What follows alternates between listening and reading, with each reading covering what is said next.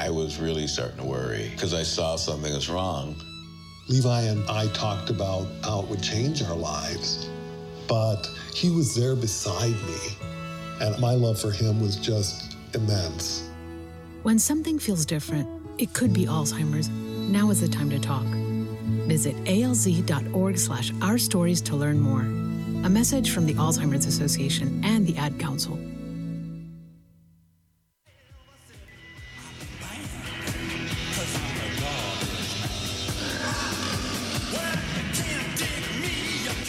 Join U92 Saturdays 10 p.m. to midnight for a journey through the audio swamp. An uncultured but not uncivilized excursion through a broad audio spectrum. Everyone about it. We're all part of the system. You wanna start a war? You think that anyone would listen? Why should bring a shotgun to the party? And we'll throw in a few curves just for fun. He had pretty white teeth and coal black curly hair. Let's ho, yeah, ho. Saturdays 10 to midnight on the Moose.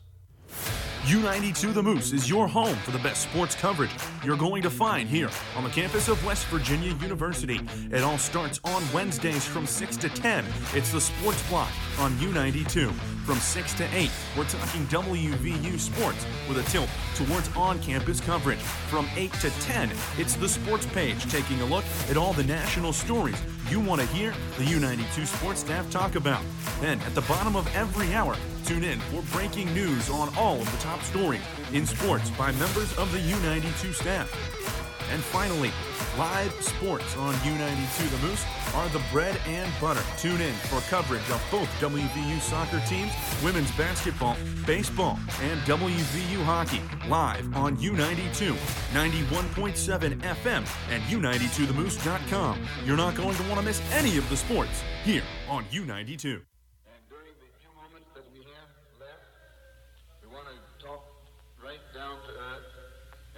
That everybody here can easily understand. He's sacked that time by Trayvon Walker. Inside!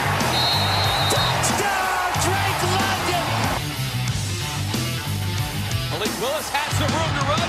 He's going to take it the distance. What do you see?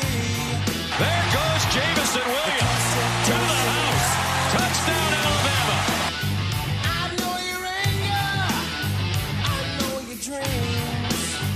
Slovis pressure from behind and sacked. Kayvon Thibodeau again. I'm the cult of personality. Garrett Wilson. Here he goes. Goodbye and I'm the cult of personality. And goes down again. Abe Hutchinson. Live coverage of the 2022 NFL Draft on U92 starts now.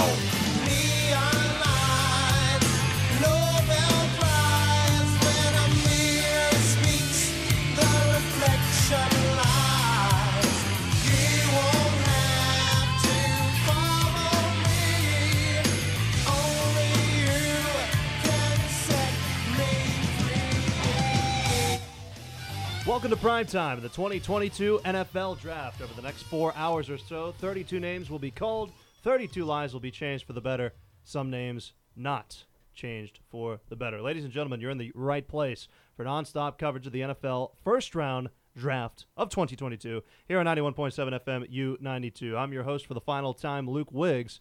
We've got a packed house here in the U92 studios, as we've got Daniel Woods behind the controls, one of our lead analysts for today, and we'll go ahead and raise the sound levels here in just a couple of seconds here, Daniel.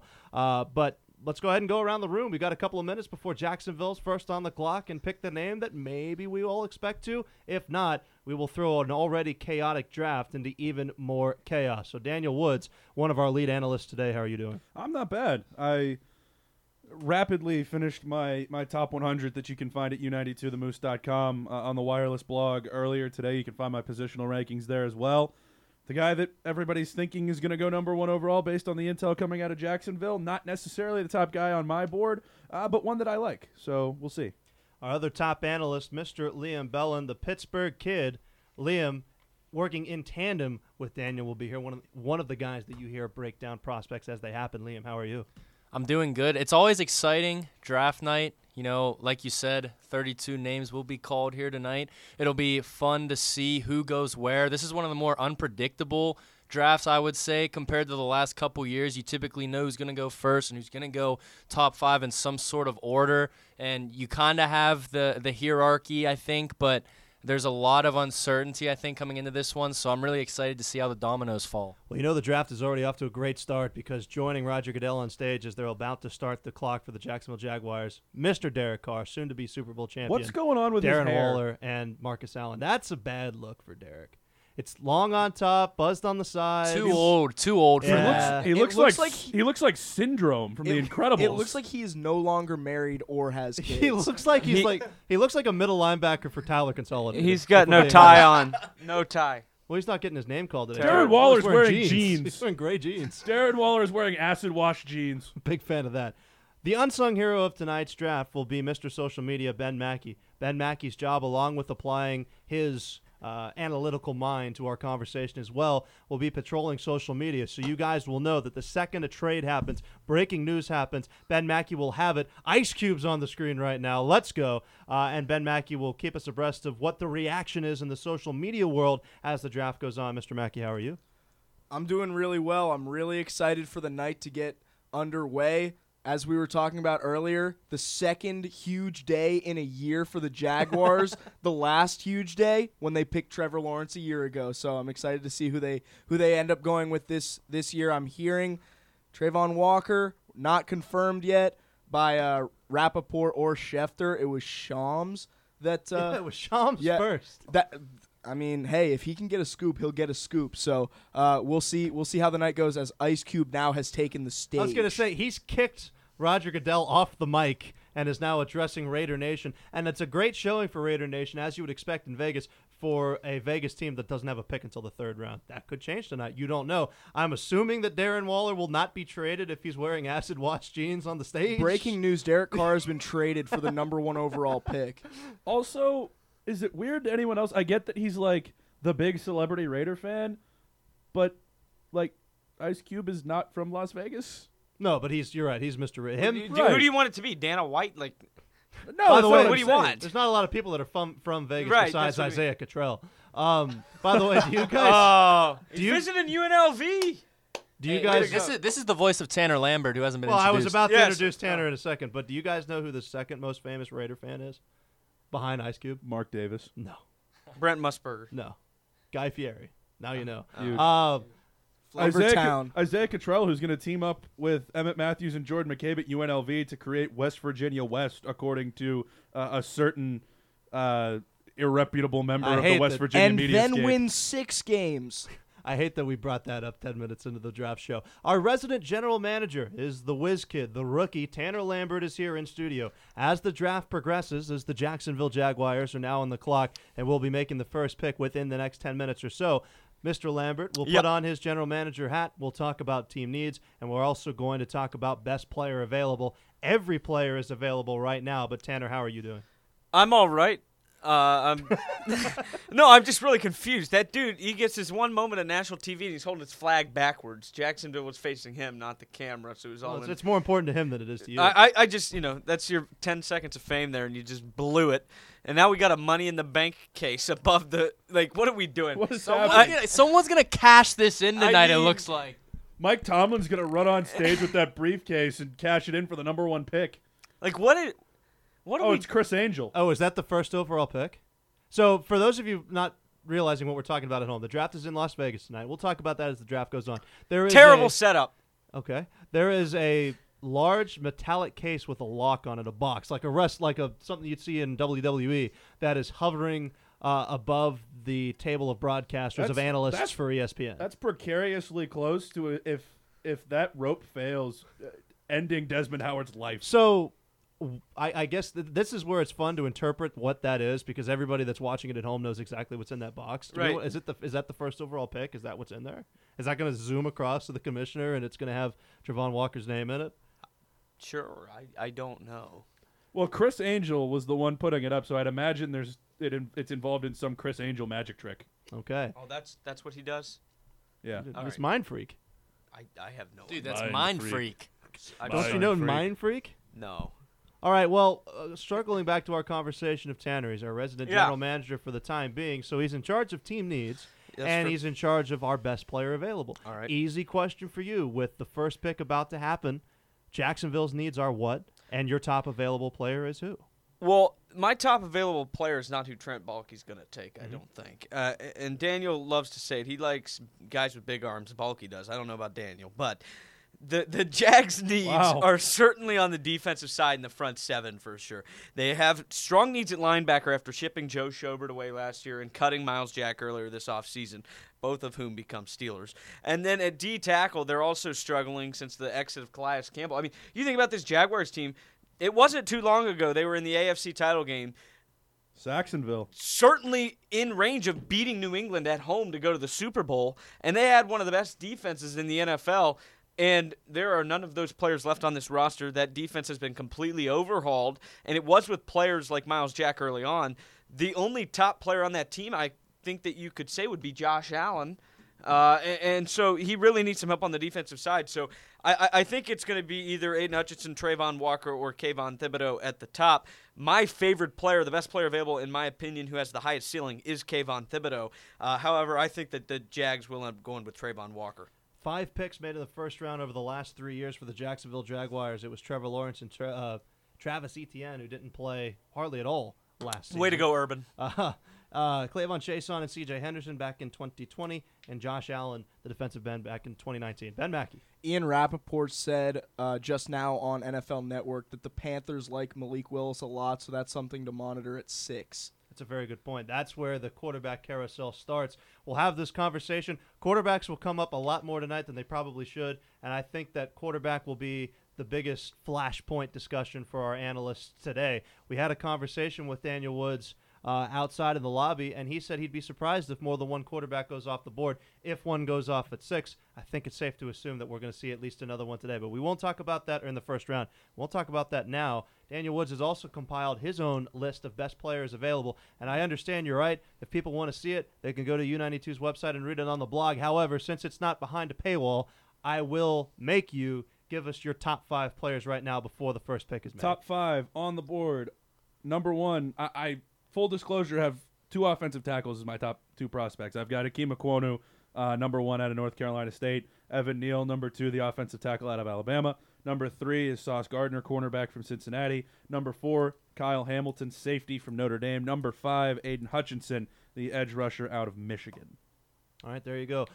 For what it's worth, if Travon Walker does go number 1, he's 7th on my personal board.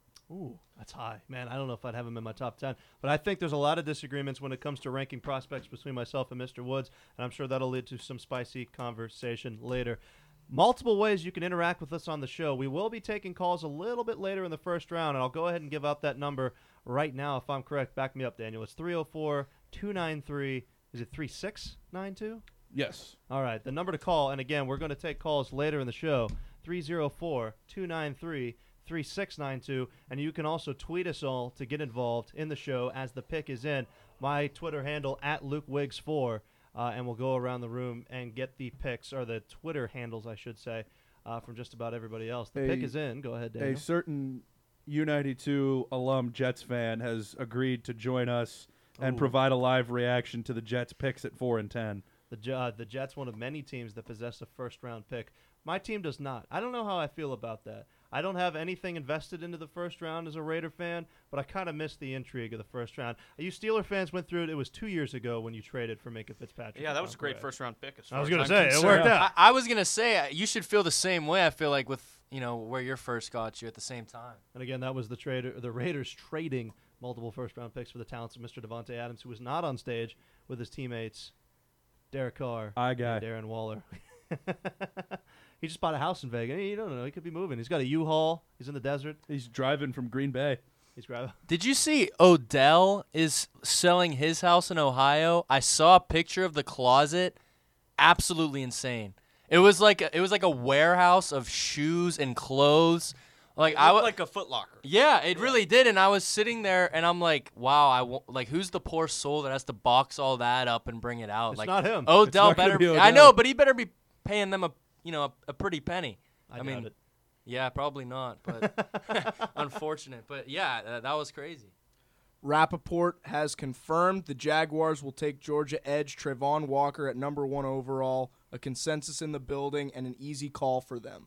All right, we'll wait for the commissioner to make the pick official. As there's more Jacksonville Jaguars fans on screen than I've seen in my entire life that are very excited that Jacksonville Day has come yet again as they have Shad the first Khan's overall mustache pick. is very excited. Shad Khan should be the owner of the St. Louis Rams right now, but that's a conversation for another day. I can't wait You for. sound a little angry when you say A little that. bit. I can't wait for Travon Walker to show up on AEW Dynamite on Wednesday night for the wrestling company that Shad Khan's son Tony runs.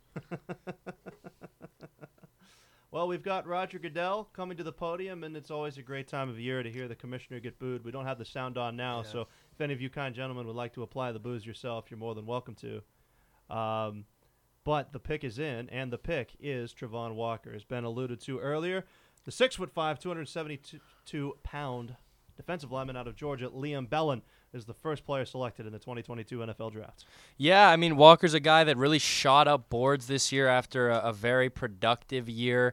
He's an extremely versatile guy that can impact games. Several positions he played all over the place, really, at Georgia, lining up at tackle, at end, on the edge in that 3-4 scheme at Georgia. And again, he makes an impact in the run game and the pass rush. He can get after the quarterback. He's powerful as a bull rusher. He's got a lot of power moves with him as a pass rusher, but at the same time, he's got a lot of finesse to his game as well. So he's the type of guy that's really a number 1 pick in terms of a freakish blend of athleticism and build and kind of what he brings to a defense. And again, it's easy to see looking back at his season and the types of numbers that he put up, why he shot up boards.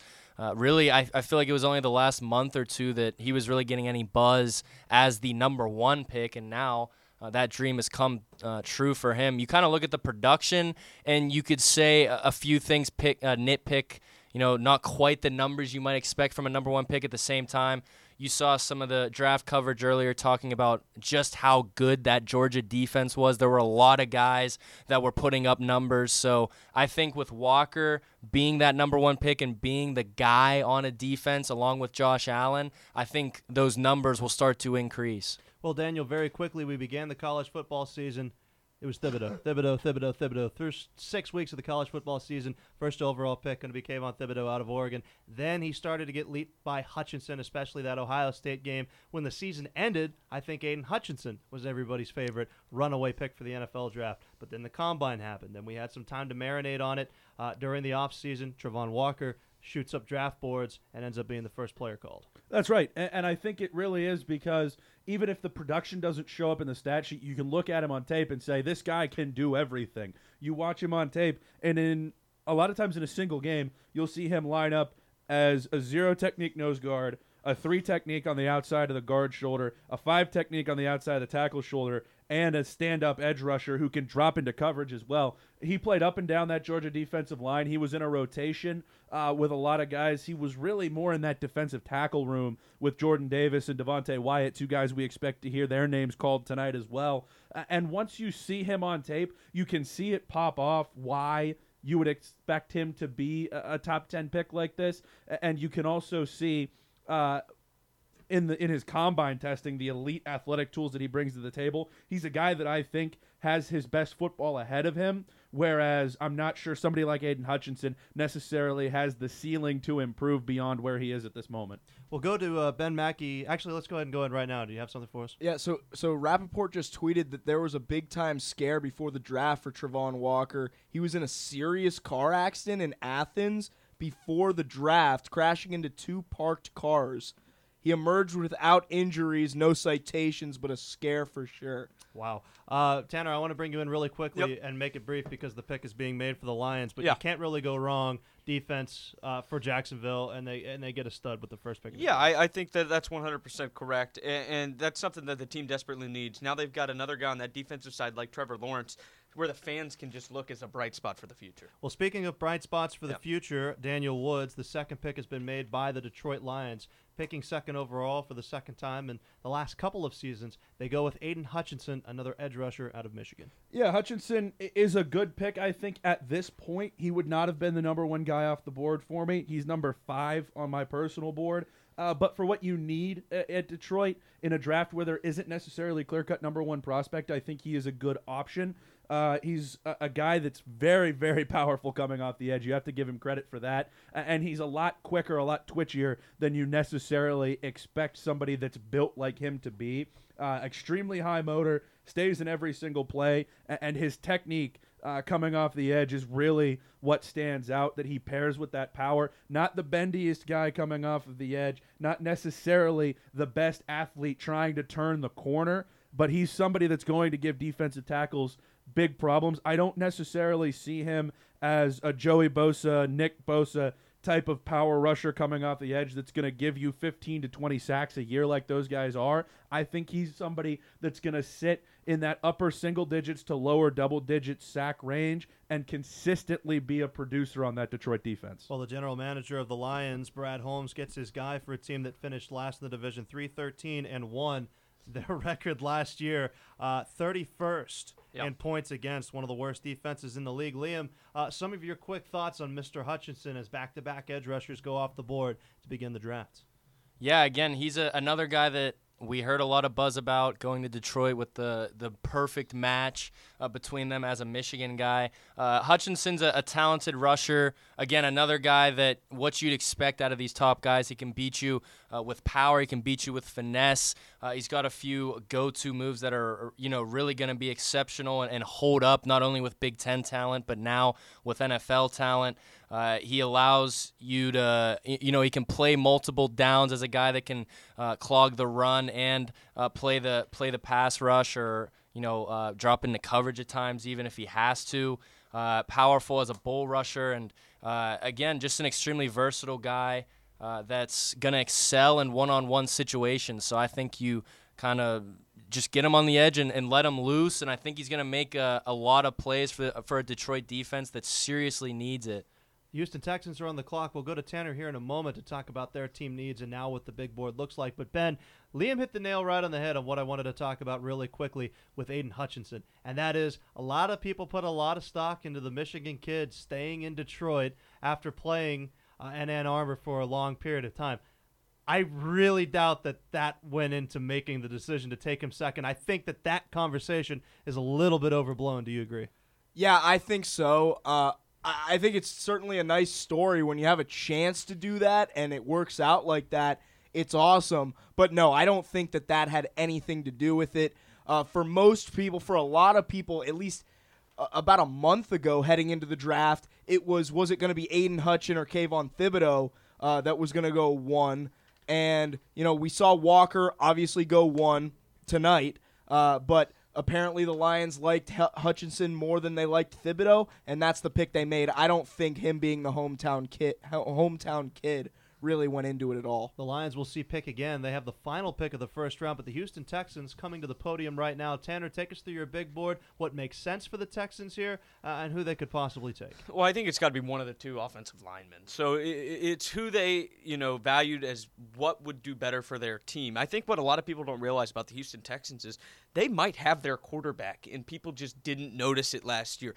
Davis Mills had some of the best numbers among all of rookies, and he had one of the best QBRs overall in football too for much of the season once he came in for the Houston Texans. And so, I think that they can have another year here with Lovie Smith, this head coach who kind of feels like another bridge coach. A lot of people were surprised with that hire after it took so long for Houston to do some interviews.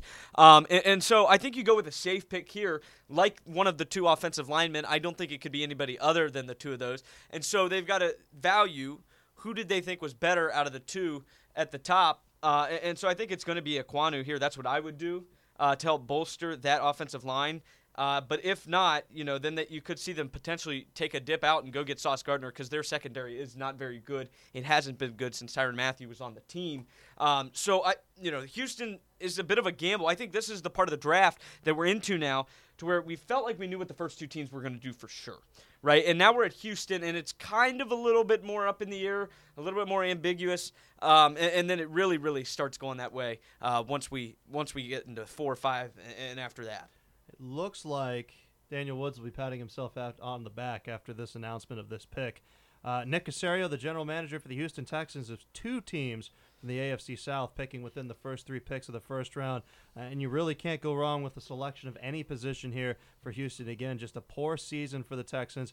4-13 their record, 28th offensively in the pass, 32nd in terms of running the football, 27th in points allowed and 30th in points scored, and they possess 11 picks in this NFL draft and will pick again at 13. Liam, we'll go to you as the pick has been made. Derek Stingley Jr., the cornerback out of LSU, we thought had been lapped as the top cornerback on this board because of injuries and not playing a ton, but nonetheless, he's the first DB called in the 2022 NFL draft.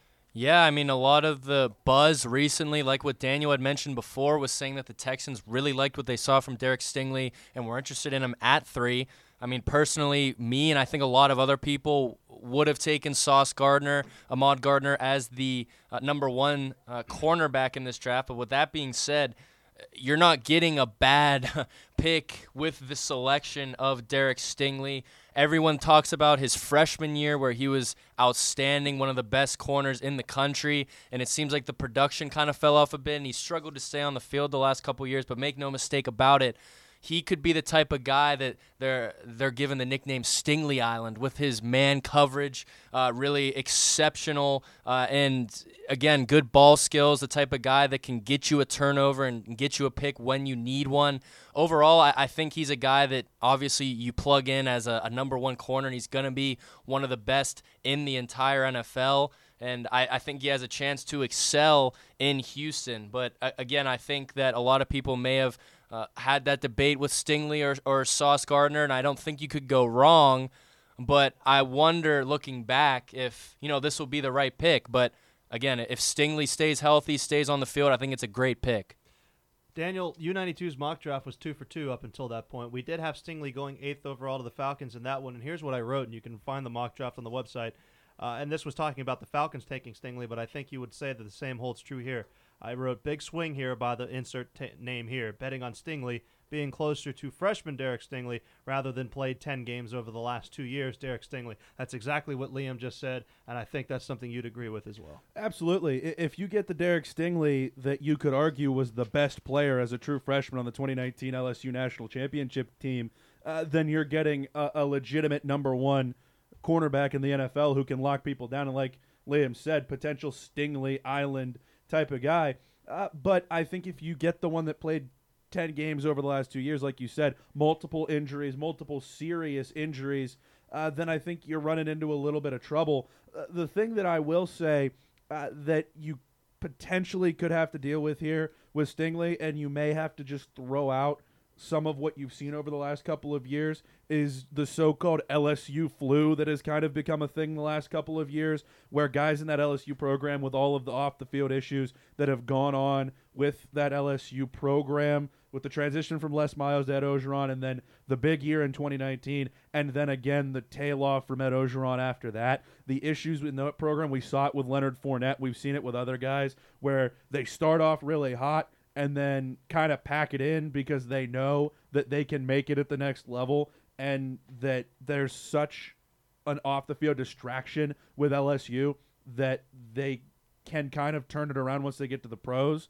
You may have seen that a little bit with Derek Stingley. The effort certainly didn't look like it was at the same level it was in 2019 that it was the last 2 years. But if you can get 2019 Derek Stingley, you've got a true number 1 corner. 3 picks into the NFL draft. Travon Walker first off the board from Georgia, going to the Jacksonville Jaguars. Another edge rusher to follow, and Aiden Hutchinson going to the Detroit Lions. He played his college ball in Michigan. And then Derek Stingley Jr., the defensive back, the cornerback from LSU, going 3rd to the Houston Texans. And now we've got the Jets on the clock, and I want to go to Ben Mackey if we have enough time. Well, we'll go after this pick to talk about some of the buzz that's going around social media world through the first 3 picks as we've been chalked through 2. Stingley maybe the first reach. But let's talk about the Jets and their team needs. Tanner, Joe Douglas, their general manager, and a Jets team that not only possesses 4th overall, they'll come up again here in 6 picks as they pick 10 as well. Yeah, and so you wonder if maybe they move one of those picks. Who knows? But I think here, the Jets, they've got a chance to take Sauce Gardner, right? One of their biggest needs is at corner, and then if not, it's at edge, and they could take Kayvon Thibodeau. They've got 2 of the more higher ceiling players, I think, that are still available on the board that many people might have guessed not to be on the board. And so, defense is Robert Saleh's kind of forte. We know that his defenses in San Francisco are what got him the job as the head coach of the New York Jets. I think he did all right in year 1. That defense still struggled mightily. They had some bad contracts on that defense, and they need some more pieces, especially in that second half, starting with the linebackers. They don't have much there, and then the secondary has been not great in New York in what seems like a long time. Sauce Gardner's on the board. He's a great pick there. Edge rusher, Kayvon Thibodeau. And then at linebacker, that could go any number of ways. Or we could see the first receiver taken off the board to get Zach Wilson some help on offense. That wouldn't be too far-fetched, and I don't think that'd be a reach for this team. But they do have that pick at 10 where they could end up taking a receiver instead. Daniel, really quick, this is an interesting wide receivers class. You have your top 100 list or your top 3 wide receivers. Top 3 starts with Jameson Williams, who everybody that is anybody says would be the number 1 wide receiver on their board if he didn't tear his ACL. That doesn't matter to me. To quote, I believe it was Will Brinson from CBS, torn ACLs are like sprained ankles these days, which isn't, as someone that has torn multiple, that's torn 2 ACLs, I can't necessarily say is totally factual, but the rehab process for the ACL is very much different than it has been in the last 30 years, I would say. He's number 1 for me. He's somebody that's going to take the top off of a defense, make a ton of plays downfield. Drake London is number 2 for me out of USC. Just an absurd catch radius. Not necessarily the physical downfield presence of a Mike Evans, but he brings a similar archetype as an outside receiver to whoever latches on to Drake London in this draft. And then number 3 for me is the guy that a lot of people have number 1, Garrett Wilson, out of Ohio State. I have some concerns with him about I don't have concerns about the physical tools. I don't have concerns about the route running. There are just some things in terms of physicality and in terms of his ability, in terms of stop-start speed, shifting gears, that kind of thing. He seems to play at 1 speed a little bit more often than I would like to see him play, and I would like to see him be a little bit more physical, which drops him to number 3 for me when a lot of people have him number 1. Well, the Jets pick is in, and we'll get this pick, and then we'll go ahead and step aside for our first commercial break, as it was an offensive-heavy draft of the last couple of years for Joe Douglas, with Zach Wilson and Elijah Vera Tucker going off the board last year. Vera Tucker, that guard, of course, and then Mekhi Becton back in 2020 was their first-round pick. The selection is in, and the pick is Sauce Gardner. Back-to-back cornerbacks going this early in the NFL draft. That's not something we've seen a lot of. Hopefully we can maybe find a trend or how recent that's happened before. But nonetheless, Daniel Woods, really quickly before we step aside for our first commercial break, Derek Stingley goes 3, Sauce Gardner right behind, 4th to the Jets. I'm a big Sauce Gardner guy. He was the number 3 player on my board behind those 2 offensive tackles, as we said earlier. Elite length, outstanding in press coverage. I mean, he will jam guys up to the point that they can hardly even get to their route. He can run with bigger receivers. He's unafraid to come downhill against the run, and he doesn't allow himself to be leveraged in really any way. There was an anonymous AAC head coach that I heard a quote from that I'm not going to be able to repeat on the air because the FCC will come after us. But basically, it broke down to the fact that there was an AAC team this year that their offense literally schemed around Sauce Gardner by just putting wide receivers on his side of the field that they did not expect to catch the football. They just took guys that were out there to run routes as decoys and had no business catching the football in their offense and put them on Sauce Gardner's side of the field. If that doesn't say enough about what he can do shutting off one side of the football field as a lockdown press corner, I don't know what can. 4 picks into the NFL draft as the New York Giants are on the board. We'll have their pick when we return. You're listening to coverage of the 2022 NFL Draft on 91.7 FM U92. Do you feel you've been discriminated against when seeking to rent or purchase a home? Have you wondered what a reasonable accommodation is? Help is available. The Fairmont Morgantown Housing Authority offers fair housing outreach and education for the general public, real estate professionals, property owners, city officials, and more. More information is available at 304-363-0860, extension 121. Fair housing for all, it's not just a right, it's the law. Disclaimer, fair housing outreach and education is brought to the community via generous funding from the U.S. Department of Housing and Urban Development. If you want the new and essential college radio, then look no further than the New Music Pioneer on 91.7. Every Monday through Thursday from 3 to 6 p.m., tune in to hear the newest music from up-and-coming artists, along with some of our favorite throwback tracks. That's every Monday through Thursday, 3 to 6 p.m. The New Music Pioneer on U92 FM. WWVU FM Morgantown. Pick up a copy of the Daily Athenaeum every Thursday morning from a newsstand on campus. The Daily Athenaeum is WVU's independent, student-run newspaper, reporting on what matters to you, reporting by students, for students. Pick up a copy today and read more at thedaonline.com.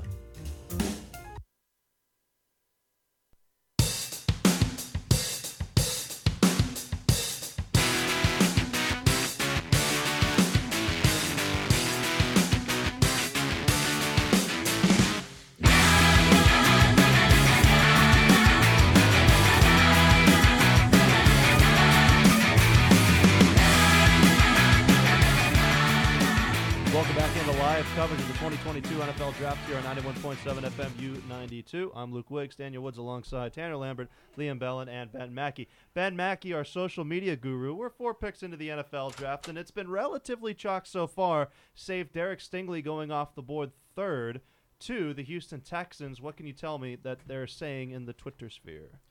Yeah, some people think that it was a bit of a reach for Stingley at 3. A lot of people wanted Sauce Gardner over him. But either way, you're right. It's pretty calm so far on the Twitter front, and I just want to say that every mock draft through 4 picks has had an incorrect pick. There were 2 that had every pick through 3 picks right, but nobody had Sauce going 4 that had Stingley at 3. So there you go, all the mock drafts officially incorrect, And yeah, everybody just waiting now on the Giants pick that's in at 5. The Giants will be making their selection here in just a couple of moments. Tanner, we'll go to you next, as this is another team that's grown accustomed to picking this early in the draft. Joe Schoen, their general manager, and the Giants that went 4-13 last year. Yeah, and they've got new guys all around the organization, so maybe this could be a turning point for them. But it feels like they've needed an offensive line for years and years, and they still have not hit on a single guy, whether it be from free agency or from the draft. But you've got still the top 2 offensive linemen consistently coming into this draft, still available. And the last time I feel like they took an offensive lineman this high was Eric Flowers. We all know how that worked out. Not great. But with Ekwonu and Neal right here, you've got a chance to really bolster that up. Now, I saw today that they did not pick up the option on Daniel Jones. So that might be something to look at, too. If they're ready to move on from him, you could see a QB taken right here, which would really shock a lot of people, I think. But I don't think that's as far-fetched as we think after seeing what's happened today, especially with the Daniel Jones situation. Now, the question in my mind with the Giants here is we know how much they love Charles Cross. We know that they think Charles Cross can play right tackle opposite of Andrew Thomas. With the way things have shaken out now, and Carolina picking after you at 6, do you go with a non-tackle here because you know you can get Charles Cross at 7? That's the question in my mind here. It seems that the board has fallen exactly how the Giants would want it to at this point. The Giants picking at 5, as you mentioned, and we're going to talk about how interesting of an offseason this could be for the Giants in terms of trading personnel, as Kadarius Toney could be on the move, James Bradbury could be on the move as well, but Saquon could also be on the move if they wouldn't have taken him second overall, and that's coming from a big proponent of taking running backs in the first. Whoever this is on stage next to Goodell just needs to It's a Make-A-Wish Relax. kid, Luke. Well, he needs to relax. I mean, we've got the pick in here. You know, flap your hands a couple times and announce the pick, and then we talk about it. Dude's no happy to be there. sympathy from Luke. Just absolutely none. I want to know who the pick is. And that was a really bad dap up with the Goodell right there. Yeah, and Goodell just had to adjust the mic. He doesn't have the Adam Silver is like undefeated when it comes to those on draft night. Yeah, never screws him up. Same Goodell, with Bettman. on the other hand, yeah, exactly. Bettman. This not man bad. is devastated. Kayvon Thibodeau going 5th, best player available. You'd have to say, as we get another edge rusher, the third edge rusher. Some people said that maybe this position would go 1, 2, 3 in the NFL draft, Liam, but Thibodeau is the pick at 5 to the Giants. Yeah, and again, he's a guy that excelled in college, obviously, with Oregon, a few years of solid production, a lot more than some of the other guys like Trayvon Walker that we saw go already. He was really a focal point and a star of this Oregon defense the last couple of years. There were some injury problems and other things that kind of kept him off the field and everything, and some people questioned his dedication at times. So there may be some character things that people that kind of turned other teams off and kind of saw him not slide, obviously, as he was just picked 5th, but take a few steps down. With that being said, he has great footwork. That's what, was kind of the consensus, and you see it early on tape. Allows him to get a solid first step and kind of gives tackles all they can handle when trying to pick him up. He's another guy that has a solid arsenal of moves when you're trying to rush the passer, be it a swipe or a rip. They allow him to kind of excel one-on-one. He's physical against all types of linemen, and he saw some good ones throughout the Pac-12. He needs to get bigger and kind of make a more consistent impact, because there were times where he'd be on some games, and then other games it seemed like he wasn't quite interested, or he just didn't have quite the impact. So I think there's some things that have to be tweaked with Thibodeau, and that's probably why he dropped, again, to 5, only a few spots, but you saw now already 2 guys go ahead of him in a similar position. So I think that's what kind of slid him to the 3rd choice there. With that being said, I think the Giants get a cornerstone that they can build with on their defense, and you can't be mad about that pick, except that fan who clearly was extremely upset with that pick. I could read his lips. He was saying, come on, Evan, come on, Evan. He wanted Evan Neal pretty bad, and he was devastated. Could still get him, though, and I think that is why they decided to go with Thibodeau, because he dropped to them at 5, and now obviously one of the 3 will be there. One of the 3 will be there at 7, so they'll still get a really solid tackle here with their 2nd pick in the top 7. And again, that's 5 straight defensive players to open up the draft. I didn't make a top 100 list of NFL prospects that Daniel Woods did. If I did, full disclosure, I would have gone Sauce 1, Thibodeau 2. Daniel, how did you have it shaking out? He landed number 6 for me. Those 3 edge rushers off the top were 5, 6, 7 in the order of Hutchinson, Thibodeau, and Walker. I think Kayvon Thibodeau is a guy that has all the tools to be an absolute superstar. I think his ceiling is much higher than Aiden Hutchinson's. I think in terms of floor, when it comes to his play strength, when it comes to his motor, there are bigger questions with him than the questions that I had about Aiden Hutchinson, which is why I had him just 1 spot behind.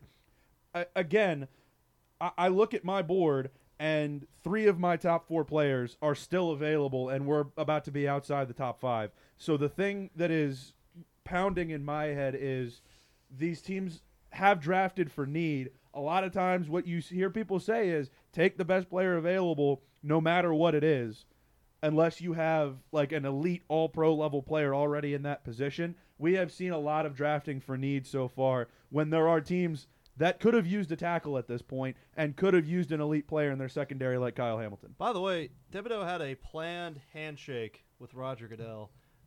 Interesting.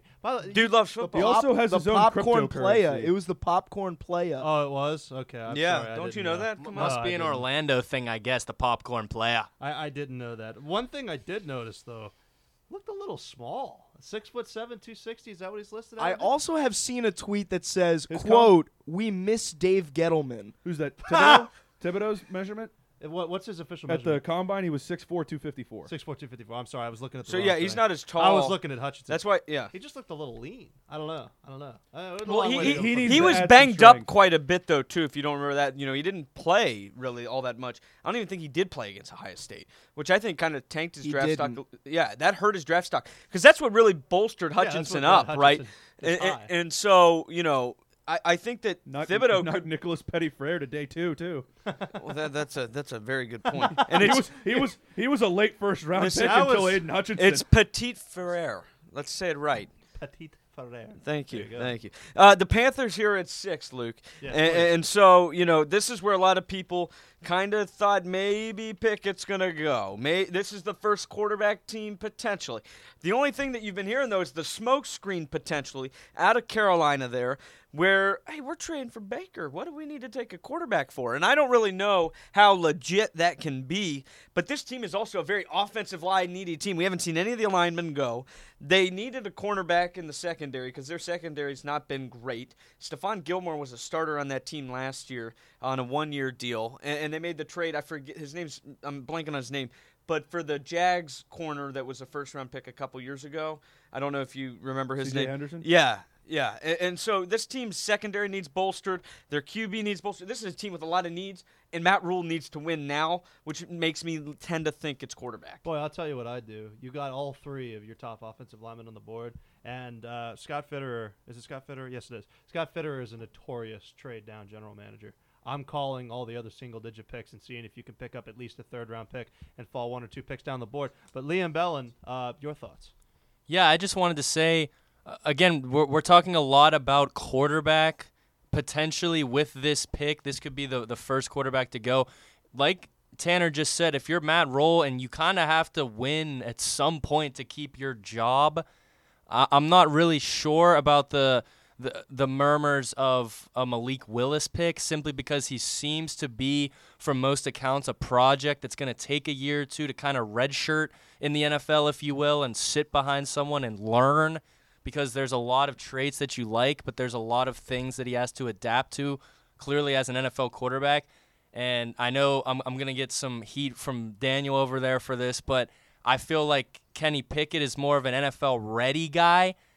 I think if you're Matt Rule and right now your eggs are in the basket of Sam Darnold and you're concerned about your job, I mean, there could be consideration, I think, for Kenny Pickett at this point, because you're looking for a guy that could be a slight upgrade on what you already have and potentially, again, we talked about, it seems like he has a lower ceiling than a lot of other guys in this draft, quarterback-wise, but he has probably the highest floor and probably by a lot. So that was just something that I wanted to throw out there, but they could disregard that because, I mean, they're looking for tackle as well pretty desperately. By the way, I should have led with this.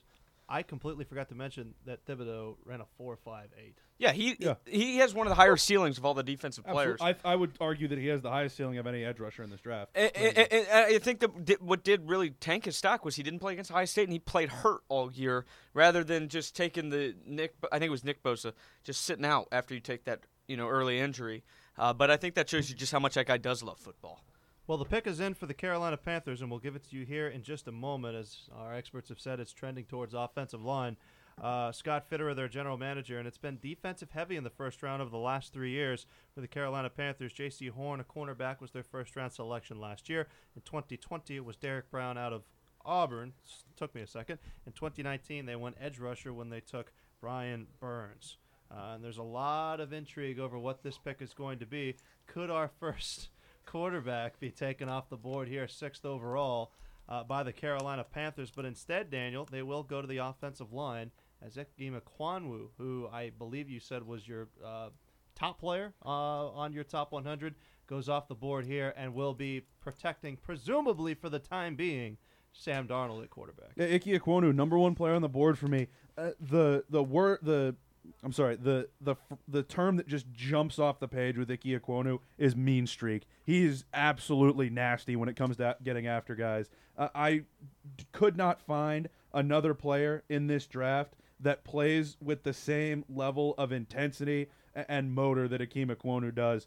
The left tackle coming out of North Carolina State, he pushes guys down the field. There's plays where he'll get hits on 4 or 5 guys as he battles his way up the field. His legs never stop moving. He's always looking for somebody to hit. He's got the athleticism to move out into space when you set up screens. He's got great footwork, great balance. The one thing, and he's admitted this, he said this at the draft combine, he will overset. He will allow guys to take that corner against him just because he sets up a little deeper. That's not a minor technique thing, but it's a technique thing that you can fix relatively easy in an early mini camp. He's the best athlete in the draft. Here's one for you. Ike Ekwonu, for me, the number 1 prospect in the draft, number 6 overall pick, was a high school state wrestling champion and ran the anchor leg on his school's 4x100 relay. He's an outstanding athlete. He plays with the best mean streak in the draft, and he absolutely bullies people. And the thing is, you look at that offensive line for the Panthers, you've got Cameron Irving at left tackle, Taylor Moton at right tackle. If you want to keep Cam Irving around, you can kick Ekwonu into guard, and I think he can have a Quentin Nelson-type rookie year at guard, and then you can move him out to tackle if you're ready to move on from Cam Irving. Yeah, versatility, certainly, Liam, is the name of the game when you're talking about Ekwonu in that offensive line. It sure is, and again, he's another guy that graded very, very well. That's the top of my notes. Like Daniel kept saying, violent, powerful blocker that clearly finishes plays. They just showed on the broadcast. By the way, I love the young pictures. The Pancake King with the pancakes there. Good balance from him. Long arms. Another guy with long reach. Obviously going to help. Ben has talked about before, typically talking about a linebacker. You want to be the hammer on the nail rather than the nail on the hammer. And I think that Ekwonu is the type of guy that initiates contact with defenders. But one thing that kind of stood out for me, it seemed like the mean streak that Daniel was talking about hurt him sometimes, had several penalties after the whistle throughout his career. And at times his aggression and maybe even emotion took over a bit, it seemed like. I think toning that in a bit. I mean, obviously you want to see that mean streak and you want those violent guys in the trenches, but it seemed a bit overbearing at times for him, just kind of trying to tone that in somewhat, I think, but also kind of letting it out at the same time, if you get what I mean. That's going to be important. At the same time, I think that Ekwonu is going to be an exceptional tackle in this league, and like you said, if you want to move him over to guard, like you just said, Luke, with the versatility, he is more versatile than Evan Neal, who was the other top tackle. So, again, you get a little bit of, at this point in the draft, what is the best fit for a certain team, and if you want Ekwonu as a guy that's going to play violent as one of your offensive linemen and can be kicked around a few spots on that line, then I think you've got a fantastic pick. Two things to note with the athleticism for Ekwonu as well. 95th percentile in sprint speed for offensive linemen, ran a 4.940, which doesn't sound like a lot, but it is. Has a wingspan of 84.25 inches as well. That's 91st percentile. Excuse me, Tanner, are we going to see offensive linemen go back-to-back here? I think you do, unless the Giants do go pick a quarterback. I think that, they obviously picked. They didn't trade the pick. The ESPN showing that the pick is in. And, the Giants, they do need offensive tackle help. I mentioned that the first time they went to pick, and they – Never mind. I fooled you all. Daniel made us freeze because they put a trade up on the board, but it's the pick trade from last year. Yeah, it's the pick that the Bears moved to trade up to get Justin Fields. Justin Fields is going to the Giants. I was throwing up thinking I missed something. The guy that was losing his mind earlier about Evan Neal just held up an Evan Neal Giants name patch for the back of a jersey. Guess who's this about guy to be loves picked? Evan Neal. I think it's Evan Neal. For that guy's sake, I hope it's Evan Neal. He already broke down in tears once. Can we cut to this guy? Because, by the way, a little look into the future. It will be Evan Neal. We'll get Liam's thoughts here in a second. Are they going to cut to this guy? Because I really want to see. He was devastated. Where is he? There he is. There he is. Yeah, he's crying, man. He's so hyped. That's huge. Way to go. That is massive. Nice set of hair that's on him. That's a great start for that's a great start for the Giants. That guy is either Hall or Oates. It's Daryl Hall. That's who it is, not Oates. It's Hall or Oates. I couldn't remember which one he looked like. But Liam, back-to-back offensive lineman, Neal goes 7th. Yeah, I'm a guy that really liked. I mean, everyone really liked Evan Neal. I honestly, I think by the end I preferred him over Ekwonu. Neal's a freakish combo of size, agility, flexibility. Again, another guy with long arms, physical hands, likes to initiate contact. Only one penalty last year, whereas I was talking about Ekwonu being a bit more penalized. Some concerns with the entirety of his body while he's blocking. It seemed like upper body wasn't always connected with the lower body and the footwork and everything. So probably some issues down there regarding balance and other things that just have to be tinkered with. But there's no reason to think that Evan Neal, along with Andrew Thomas, won't be, one of the top pairs of tackles throughout the league. And I think if you're a Giants fan like that guy up there was, you've got to be really happy with the first 2 picks that you've just taken. Again, it's you don't want to find yourself with these picks this early, but you've got to take advantage of them. That's the only way you can turn around this franchise, and I think Neal is going to be a cornerstone. Daniel, really quick, 30 seconds before we go to break. Back-to-back years, an Alabama offensive lineman is taken in the first round. Obviously, it was a little bit of a reach by my Raiders to take Alex Leatherwood in the first round last year. How much better, if at all better, is Evan Neal as a pro talent in the offensive line as opposed to Leatherwood, who went last year? I think he's got a much higher ceiling at 6'7", 337 pounds.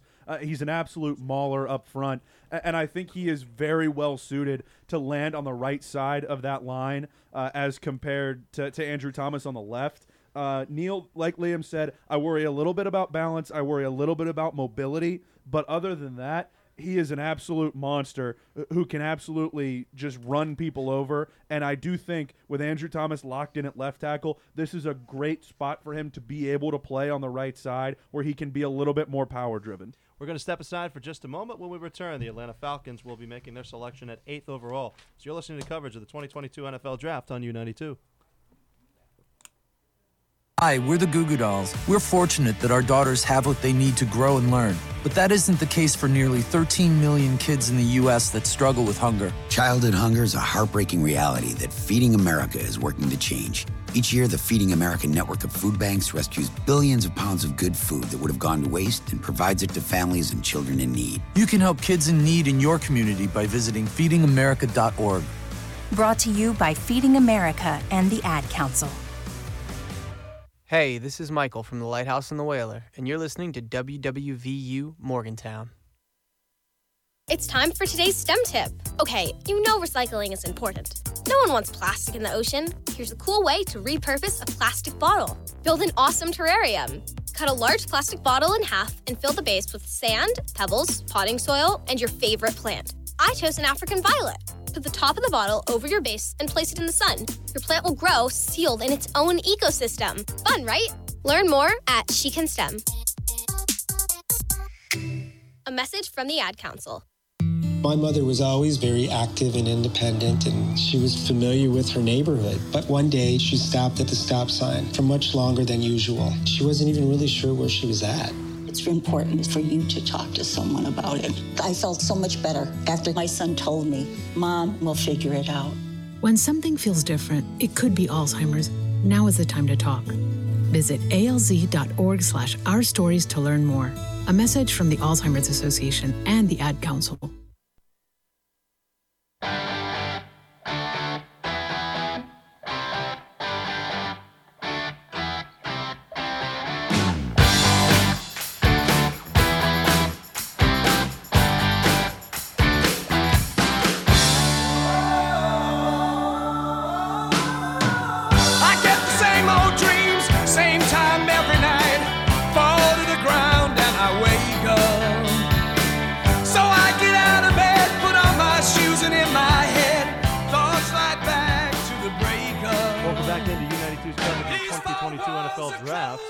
The Atlanta Falcons are on the clock right now and will be making their selection here in just a couple of moments.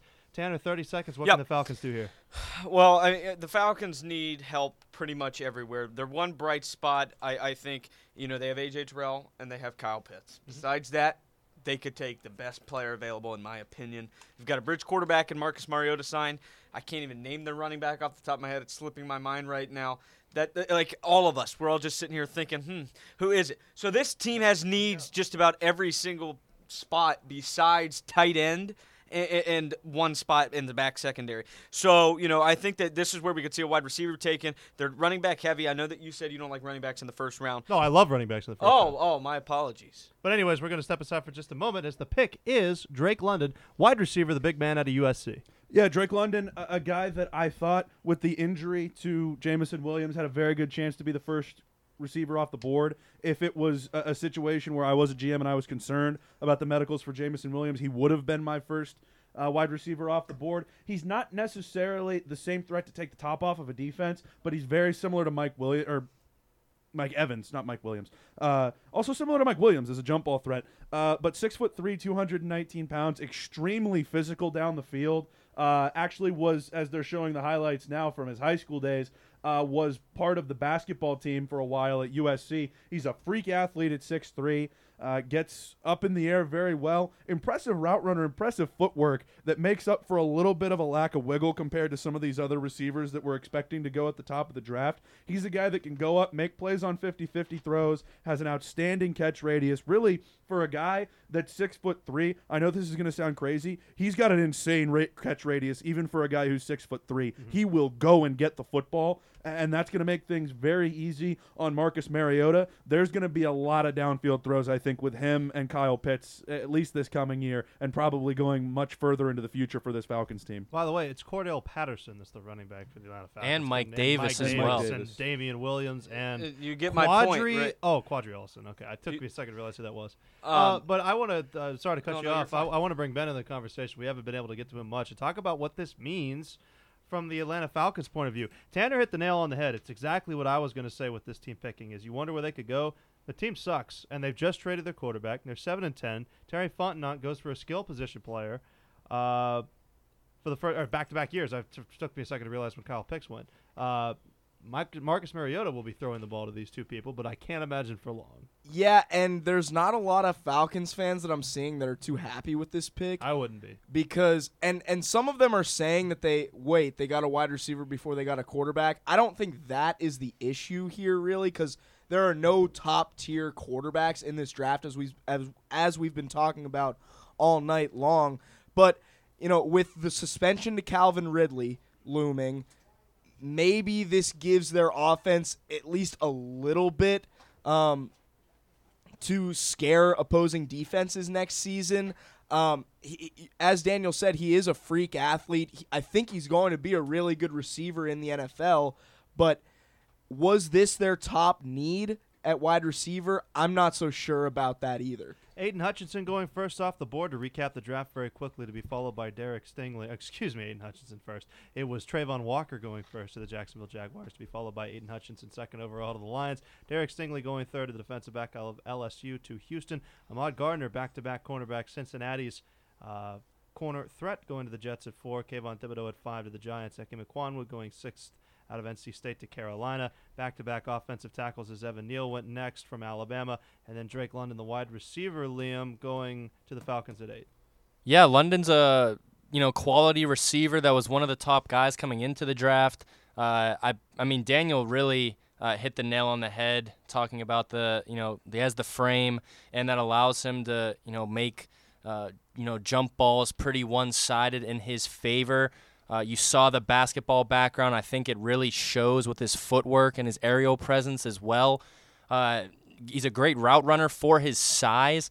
One thing for me, not a great yards after catch guy, not the type of guy that's really going to be able to break a lot of tackles and make something out of nothing. He'll be able to make the spectacular catch, but I don't feel like I feel like there are other guys that are suited better to kind of make a play after. So what I wanted to throw out there was, you have a huge threat that you just got in Kyle Pitts last year, right? And you don't know about the situation with Calvin Ridley. You've got Cordero Patterson, who is a weapon, a very unique weapon, if you will. I think it would have helped him more if you get maybe a Jameson Williams type or a burner, maybe. A guy that is going to really be able to give you something in terms of you get the ball in his hands and he's going to make something happen that takes away from – because a lot of times you'd watch the Falcons last year and it'd be Cordero Patterson. Watch him. and there'd be a lot of emphasis on him because he was a weapon that the Falcons were trying to get the ball by any means necessary. If you're going to take a receiver, and I get that London's obviously one of the best in the draft, and I have no doubt that he's going to excel in Atlanta, although depending on how Mariota plays, but that's a different story.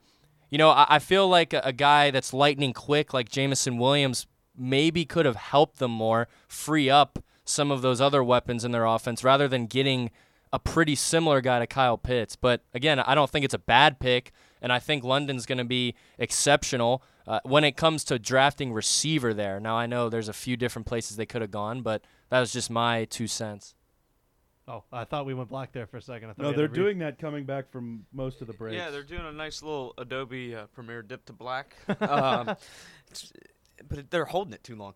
We got the Seahawks coming up next, Luke. This team is similar to some of the other teams we've seen at the top, which is, no surprise, but they shouldn't have really had a pick here anyway. And they get one back with the trade with Russell Wilson because, they gave away all that for Jamal Adams not too long ago. So the Seahawks get lucky. They get a pick back, so they're desperately needing a QB. I doubt that Drew Lock is the starter for this team long term or anything like that, but who knows?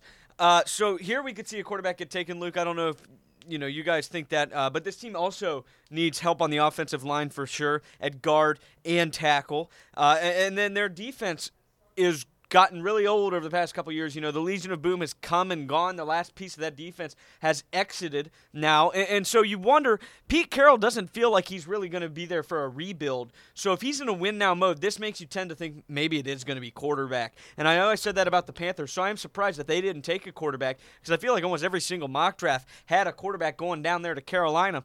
And similarly to that situation in Seattle. You keep throwing me off, man.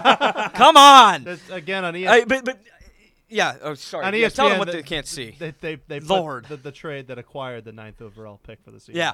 So, they don't have a quarterback up there. I do like Drew Lock, but I don't think he's a long-term answer for this team in Seattle. With Geno is.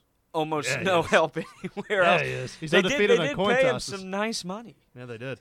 So it's the Seahawks on the board right now. That's finished last. money. In the NFC What are we West. doing? But, the other thing real quick, sorry. Go ahead. No matter who they take here, they're still got to compete against 3 much better teams than them, right? So you wonder if Pete Carroll's still the head coach, it's hard to imagine that this is going to be a long-term rebuild. John Schneider's the general manager for the Seahawks, has done some crazy things in the past. If I'm correct, this is the first team we've come to picking 9th that didn't make a pick in the first You're right. round This last is the year. first team we've come to that's picking 9th. Okay.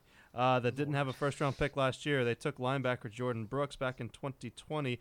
He played his football in the Big 12, if I'm correct. And then L.J. Texas Collier. Tech. Yeah, the defensive end. Taking a Texas Tech defensive player, something that's never gone wrong. 19. They possess 8 picks. They'll have 2 picks tomorrow in the second round and a third as well. And their selection, Liam Ellen. Sorry. Goodell's on screen. Oh, okay. At number 9, You booing me? Yeah, I am.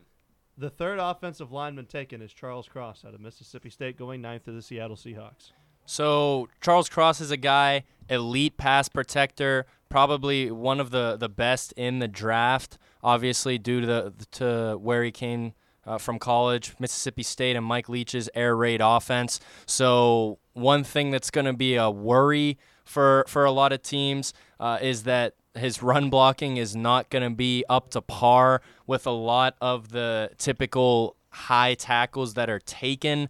But, I feel like the Seahawks are the type of team that could never really run the ball anyway, so it might not be their top concern. Now, again, getting back into Cross, he deals with power and finesse rushing equally well, and I think he's going to be an outstanding kind of top half, just as a rookie in terms of top half guy in pass protection. He has good awareness. At the same time, he's a bit undersized and unexperienced when it comes to run blocking. Like I said, he had several penalties last year, 7 holding flags and 1 false start to make up 8 penalties. So, again, for Cross, it's really going to be refining the run blocking, I think, because he has the makings of an outstanding tackle when it comes to pass protection, and I think he could line up potentially at left tackle for a team, especially in pass protection. But when it comes to run blocking, I think there's going to be a bit of a concern there. And, I mean, we'll see what Seattle has to do with tinkering with him. But,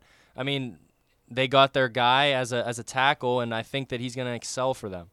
We're going to step aside one more time very quickly. We've got the Jets picking at 10, and we want to leave ample time for a potential, and I say a potential, guest to call in and join the draft program, as the Jets will be making their second selection in the first round at 10th overall when we return from this break.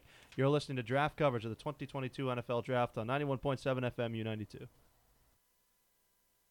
U92. WWVU FM, Morgantown.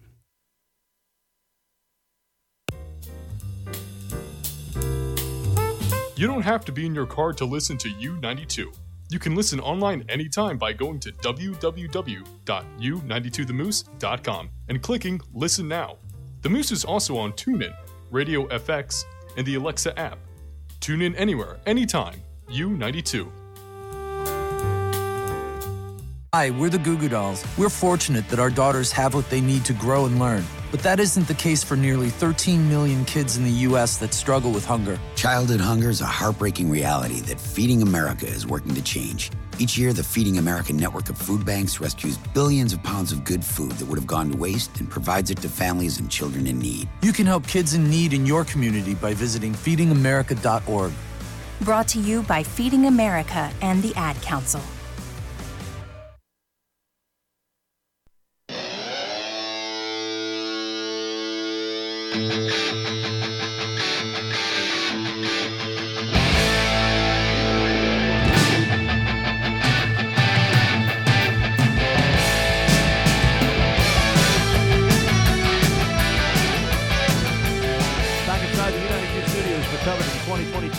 Draft, New York Jets, Jets, Jets, picking at 10.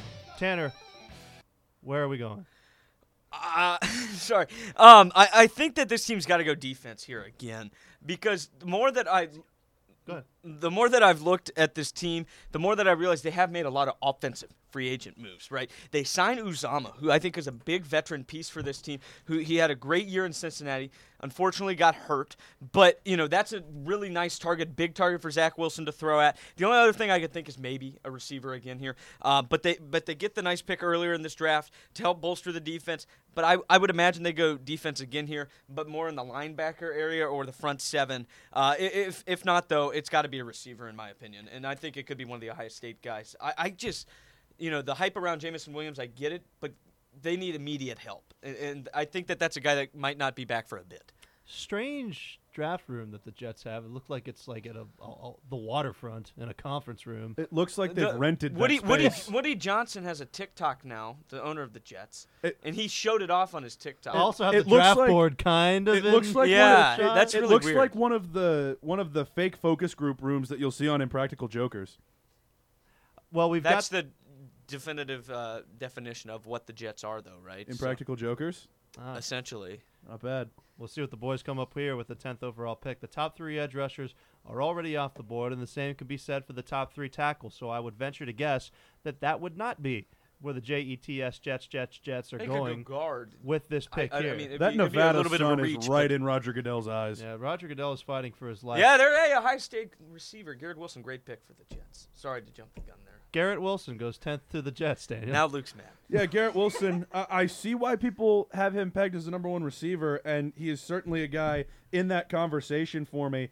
But there are just some things that I have concerns about. I'm very interested to see how he holds up against some of the more physical corners in the league, your Marcus Peters of the world, because watching him on tape, I did not like the way he responded to some of the physical play he got, particularly from Penn State's corners, Joey Porter Jr., Tariq Castro-Fields, who's expected to go in this draft as well, and Joey Porter Jr., who could be a day 1 draft pick in the coming years. But he did really not respond well to the physical work that they gave him at the line.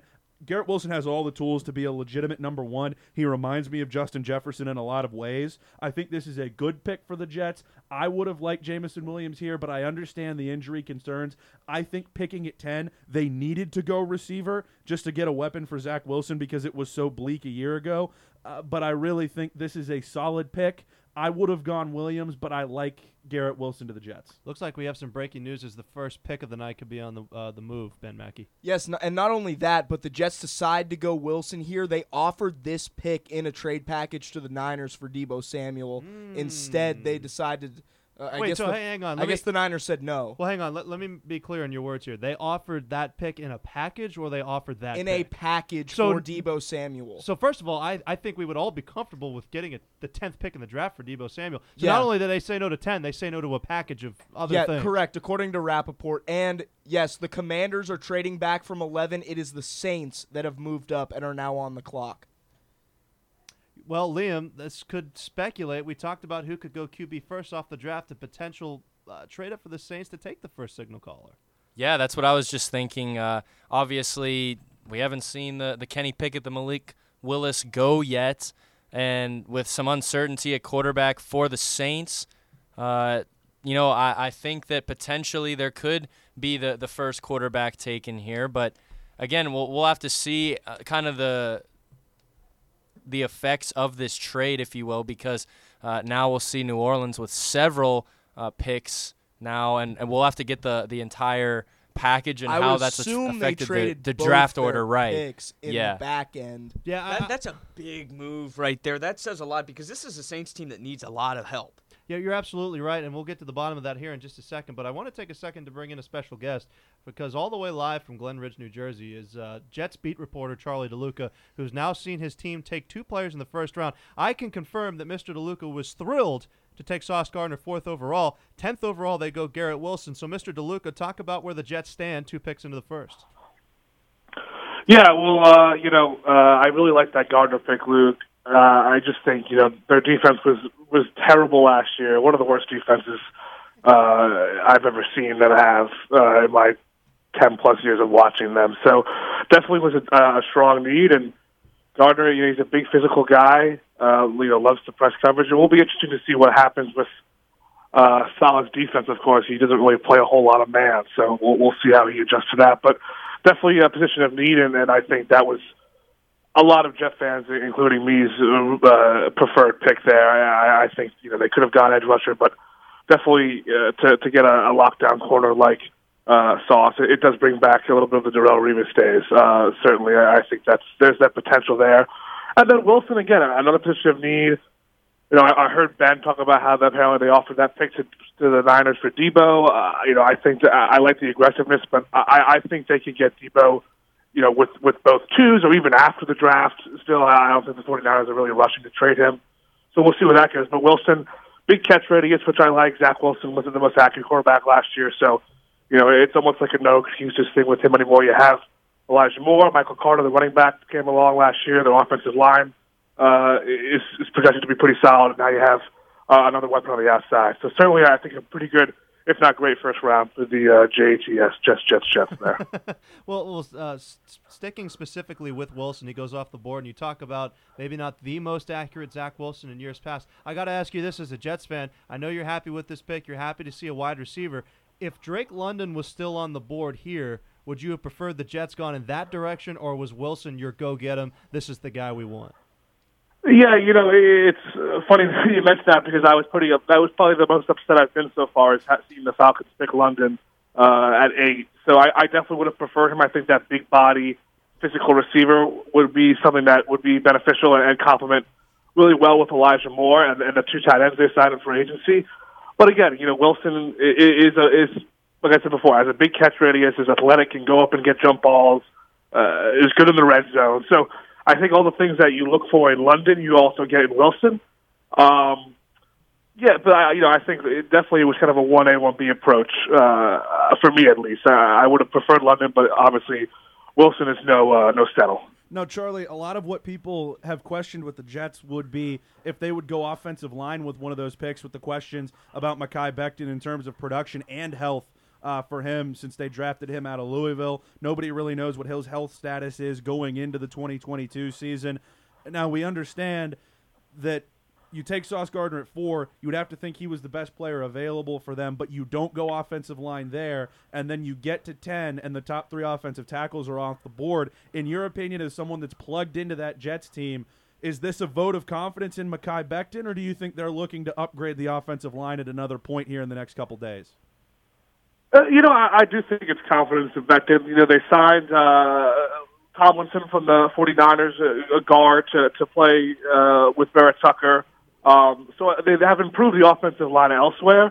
And I think, it's a situation where he's Joe Douglas's guy. I believe he was his first draft pick as GM, Mekhi Becton was. So, and they used a high pick on him, too. So that's a lot of investment in a player. And I think, to only give him 2 years is a short leash. And I think, it's their own guy. So I think they're going to stick with him as long as they can. And like you said, the 3 top tackles were gone. I think maybe if one of them was there, they might have been leaning towards, a Charles Cross maybe. But I think definitely look at the situation, and they needed a receiver, and they got their guy. So I think Becton is a guy who needs to have a bounce-back season, but I think he's certainly capable of doing so. All right, last question, Charlie. To pivot away from the Jets, we've just seen our first trade in this year's draft. The Saints trade up to 11 as New Orleans has a Let's Go Pelicans sign on their draft room. They're all wearing red. They're wearing Pelicans gear. That's strange. Charlie, is the first quarterback going to be taken at 11? What do you think? I would have to see. So you don't jump up, 8 picks, 5 picks? Like Ben was saying, a big jump and not get a potential franchise-changing player. I mean, as of right now, their quarterback is Taysom Hill. He's the starter, so I don't know how that will work out. We saw what happened last year with that. Sean Payton's gone, so I think they might look for a new era in New Orleans, and certainly a franchise quarterback in a top 11 pick would be a good start. All right, Charlie. Well, thanks for calling in. I hope that the Jets are happy with their draft haul. I'm sure you are. It's a shame that you're no longer here covering these drafts with us, but thank you for calling in. Yeah, always happy to talk to you guys. All right, thank you very much. That was Charlie DeLuca calling in from the greater New Jersey area, as the Saints, who have moved up, are on the clock. Are you all right there, Liam? Go ahead. The Lions are now on the clock. Okay, so we were lying earlier that it was the Saints that No, traded it was up. the Saints. The This Saints is traded the up Saints. and The then Saints. moved the pick to the Lions, correct? Yeah. Okay. And then there's somebody with a Chargers sign. And a guy in a Chiefs jersey. And a guy in a Chiefs and jersey. Austin And Adrian Eckler. Gonzalez. And Tony Gonzalez. Tony Gonzalez, not Adrian. Adrian, wow. Okay, so all right, let's reset. Messing here. up sports. No, here. like, are the Lions in at 11 or 12? I think they're. There's no way Minnesota trades with Detroit, so it has to be 11. I think the problem here is our stream is behind. Yeah, and the Lions have traded up to pick 12. So the Saints are going to make a pick. The Saints are picking at 11. The Saints Lions are in at 12. And the Saints only gave up 16, number 98, and number 120. Pretty good trade to move up 5, I think. So they hold on to that second first-round pick. Yes. That's impressive. Well, I agree with Tanner. I think that was too much to move up 5 spots, trading both of those. Yeah, because, I mean, that's – I bet they regret that trade now, too, because I think they were doing that to hot Minnesota, who they were going to assume was going to take a quarterback. And now Minnesota – they trade out because of that trade, I guess. I think the quarterback run is on. Right. Well, this is a so quarterback that's what's going to happen. Tony Gonzalez is at the podium, not Adrian Gonzalez. Why would Tony he be Gonzalez. announcing the Saints pick? Well, I don't think he is. I think this is just a divisional thing with Vegas in town. Yeah. Everyone's booing him, and he's laughing, and the pick hasn't officially been announced anywhere yet. So we'll have it here in just a second. So we have more clarity there, Ben? Yes, Lions get 12 and 46 for picks 32, 34, and 66. That's not a bad move either, though. And that's interesting, Daniel, and we'll get the Saints pick here in just a second because Luke Wiggs' hot take, was that Sam Howell was going to be a quarterback taken with the very last pick in the draft by the Detroit Lions. So it seems as though this is still a team that would be interested in trading a quarterback, and they're quickly moving up to get one. Yeah, it's an interesting question. If the run is on. We'll need to see what happens here at 11 with New Orleans and see who goes off the board here. I don't have a quarterback in my top 25 prospects in this draft. Malik Willis is my highest, and as I look at it right now and try to pull this board up, I've got him as my 17th best available player. I didn't have another quarterback other than Malik Willis inside my top 45 prospects. I've got Willis number 27 on my board. So I think personally, and I think a lot of the guys in this room would agree, a quarterback at 11 is a reach, but we've seen teams do this year in and year out. Well, the Saints will be picking here, as we said, Mickey Loomis, their general manager, for a team that took Peyton Turner in the first round. And I asked the question earlier, when the last time that 2 cornerbacks had gone back-to-back that early in the draft. I have to ask ourselves, when the last time 2 teammates went back-to-back that played the same position? Because Liam Bellin, Chris Olave becomes the man that the Saints trade up to get at 11. Yeah, so you look at this trade up to number 11, give up 1698 and 120. They get another Buckeye in the wide receiver room to go along with Mike Thomas. Chris Olave with this pick trading up, I'm not really convinced with. He has good ball skills and production throughout his career, good personality. He's liked by teammates and coaches. He's a locker room guy. He's going to be the type of guy that can make you plays. And, I mean, New Orleans is a team that, again, Mike Thomas hasn't been around for a few years, and you really need some guys to step up, some weapons in particular. At the same time, Olave is a very specific type of player, I think. He's not a great blocker. He's not really going to be able to shift a lot of places in this offense. It seems like he's not really going to be big or fast enough to be an X, although I guess you wouldn't expect that from him here in New Orleans with Mike Thomas coming back. So Olave, I'm not sure that I would trade that many picks for him. I'm not sure that I would trade up for him at all.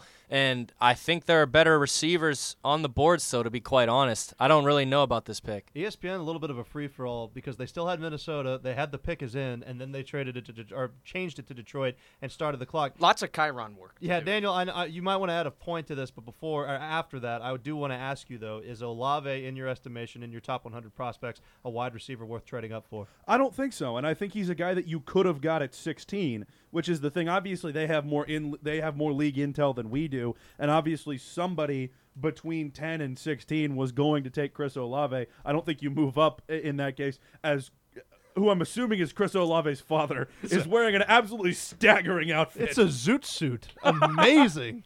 But what I have to say about Chris Olave, the concern here for me is when it comes to positional value, if you're taking a wide receiver with the 11th pick, especially if you're trading up for him, you want him to be a number one. I don't know if Chris Olave has the tools to be a true number one in the NFL. I get that you're going to pair him with Michael Thomas, but when it comes to, like Liam said, those physical concerns, he's got a smaller frame. He's not really a guy that's going to go up and get it for you down the field. I have some concerns about pick value taking Chris Olave at number 11, especially trading up 5 spots to do it. We have another trade. And now the Eagles have traded up to 13 with the Texans. So, well, we know who the Lions Yeah, we know who the Lions pick. We'll get to that in just a second as Daniel gets your cough, Jameson Williams notes ready. Hey! Tanner, you wanted to add something. Yeah, and my thing is that Olave was scouted the year before. Remember, a lot of people don't remember that he came back. Yeah. And many people expected him to be a first-round pick at last year's draft. So his production kind of it improved, but it also fell off at the same time because you've got guys like Garrett Wilson and Jackson Smith-Njigba who were also in that room. We saw what Jackson Smith-Njigba did at the Rose Bowl where he just went off. But Garrett Wilson was taking some of the targets away from Chris Olave. We've seen this dude be very, very good at Ohio State, but that also meant that he had a great quarterback like C.J. Stroud or Justin Fields throwing him the football. But he is a guy who can stretch the field and really climb a ladder and go get those 50-50 balls. And I think potentially this is a sort of a bridge to make Michael Thomas a little bit happier. I don't know how much really breadth there is to that, but this is a guy who's been a little disgruntled with the Saints, and now you bring in a wide receiver that he knows from an Ohio State program, which he came out of. I think that that's maybe a little mending being done by the Saints at the same time, and they still have another pick here. So as far as the Steelers go, which I know some of us are paying attention to, we could see a quarterback still taken.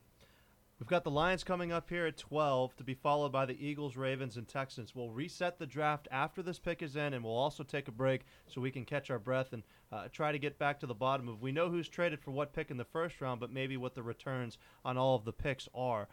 So we'll go to Daniel here in just a second when the pick is made for Detroit. And again, this was a Detroit team that already had 2 first-round picks, but they moved from 32 all the way back in the preteens, if you will, up to 12. For a player to be taken here. A 3-13-1 Detroit team that we talked about was a bit bleak last year. Their general manager, Brad Holmes, to make the selection here in just a couple of moments. They go offensive line in 2021 with Penei Sewell. Jeff Okudah, the cornerback out of Ohio State, the second pick in the draft in 2020. TJ Hawkinson, the tight end, going in 2019. And Daniel, the pick is in. 3 consecutive wide receivers, and 4 of the last 5 picks wide receivers as well. as the second Alabama player drafted in the first round is Jameson Williams. And this is a great pick, I think, to go along with the guy that is Tanner Lambert's preseason MVP and Jared Goff in Detroit, where you get him a weapon in Jameson Williams where they really didn't have a number one guy last year.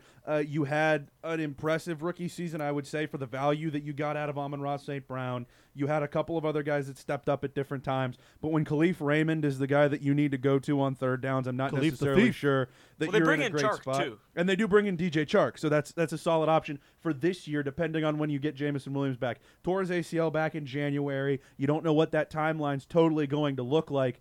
But I love Jameson Williams. He was my number one receiver in this draft. The fact that he's the fourth receiver off the board is an absolute robbery. Luke, you're going to appreciate that his father, James, much like West Virginia baseball's Carlson Reed, his name is Jameson. His father's name is James. Is wearing a St. Louis Cardinals hat backstage. Yes, he is. Jameson Williams, a St. Louis guy, something I'm sure you can appreciate. But when it comes to breaking down his game, he changes speeds and shifts gears as well as any receiver that I've seen in this draft. This is a guy that bet on himself, leaving Ohio State to get away from the Chris Olaves and the Garrett Wilsons that he was behind on the depth chart. He goes to Alabama, and if it's not for that ACL tear, I really do think would have been the first receiver off the board in this draft. He can make plays down the field. He can make plays over the middle of the field. He's got a little bit of a slight frame. I'd like to see him add weight as long as he can keep that play speed, but he's got absolute jets to run by anybody that you put in front of him, and he's a pretty polished route runner for a guy that for the majority of his career has been mostly a deep threat. We'll go to Ben Mackey in a second. I want to reset the draft, then we'll get the Eagles pick in, and then we'll take a break. But, Ben, what do you have? The trade compensation for the Eagles giving up to move up to 13, they give up 15, 124, 162, and 166 to move up 2 spots. A little bit steeper, I think. And if I can add my bit of draft analysis, I'd be surprised if this one's not Kyle Hamilton. Ooh, I do like that. By the way, I hate to put you on the spot. If you wouldn't mind, a little bit later in the draft, start to compile these trades all together so we can look at them all when the draft, at least in a couple of picks, because we've had 3 trades over the course of the last 20 minutes, so I'd like to reset and tell everybody who got traded for what. But we'll talk about the Eagles with Tanner here in a second. They're picking for the first time, but let's reset the draft.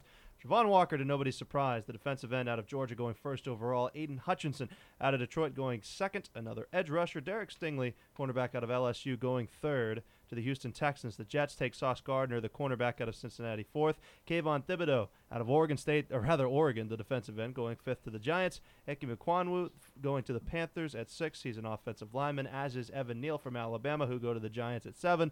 Drake London becomes the first wide receiver taken at 8 to the Falcons. Then Charles Cross, another lineman from Mississippi State. That's an offensive tackle going to the Seahawks. And then 3 consecutive wide receivers taken at 10, 11, and 12. The Jets go Garrett Wilson at 10. Chris Olave goes 11th to the Saints. Jameson Williams out of Alabama going 12th to the Lions. So, Daniel, you have something? One thing that I want to say before we go to break, with this run on receivers, 4 in the first 12 picks, if I'm Kansas City and Green Bay in the 20s, I'm sweating right now. Yeah, you're not happy at all. That's what I was going to say. Aaron Rodgers is not happy at home right now at all. I got to say, I'm a little happy because I really want to see Christian Watson go in the first round, and now I think he will. Who are the Eagles looking at here, Tanner, at 13?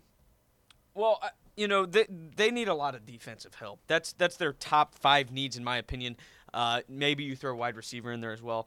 But I feel like Nick Sirianni likes Jalen Hurts, and this team likes Jalen Hurts. They're at least going to give him another year. I don't think there's any way that quarterback is even in the realm of possibility here. And I like what Ben said with this pick, because they did give up a lot to just move up 2 spots in what feels like has been a very, at the beginning of the draft, it felt very defensively heavy. Now it's just been all offense for what seems like the last 6 or 7 picks. And now we're here. The Eagles move up. And they move heaven and earth to get here. They give up a lot of draft capital in the coming rounds. So this pick has not only got to be what they need, but it's got to hit as well. And so, linebackers, something I could see them taking. It's tough to say, though, because they are moving up. And they gave up a lot to move up. So I'm very intrigued to see. I don't know if the boys have seen who it's been yet. I have not yet. seen anything. Okay. The Eagles at 9-8 last year. Howie Roseman, their general manager, is the top rushing offense in the NFL last year. On the defensive side of the ball, they were 9th against the run and 11th against the pass. But you're right, that's a little bit misleading when they were 22nd in the NFL in points against. 10 picks for the Eagles. Well, that's been changed since they gave a lot of those up in a trade. They came into the draft with 10 picks, 15 and 18, but obviously they moved up now to pick 13. They've taken wide receivers in 2 consecutive first rounds, and Devontae Smith and Jalen Reagor, and took Andre Dillard back in 2019. Daniel, don't hate me for this. I have to ask this question. I've gone this long before bringing fantasy football into the mix, but we've seen 4 wide receivers go in the last 5 picks, and I'll remind you, Drake London going to Atlanta, Garrett Wilson going to the Jets, Chris Olave going to the Saints, Jameson Williams to the Lions. Any fantasy upside when you look at those receivers? As far as the 4 that have gone off the board so far? Their fits. And their fits, I would have to say that you look at a guy that can plug in and get a ton of targets right away, it's Drake London. We're talking about a Falcons team who, outside of Kyle Pitts, their number 1 pass catcher was Olamide Zaccheaus at this point. So Drake London's going to get a ton of targets. I can see them funneling the ball to him a lot like Julio Jones was funneled the ball in those Matt Ryan offenses for so long.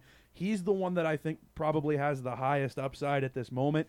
Williams, you're concerned with injuries, obviously. Garrett Wilson is also going to get a ton of targets in New York. I'm just a little concerned as to the production that he's going to get from Zach Wilson, as to the production that you're going to get with a Drake London and Marcus Mariota combination, because London's a guy that's going to go get the ball for you from a quarterback in Marcus Mariota who's generally pretty accurate.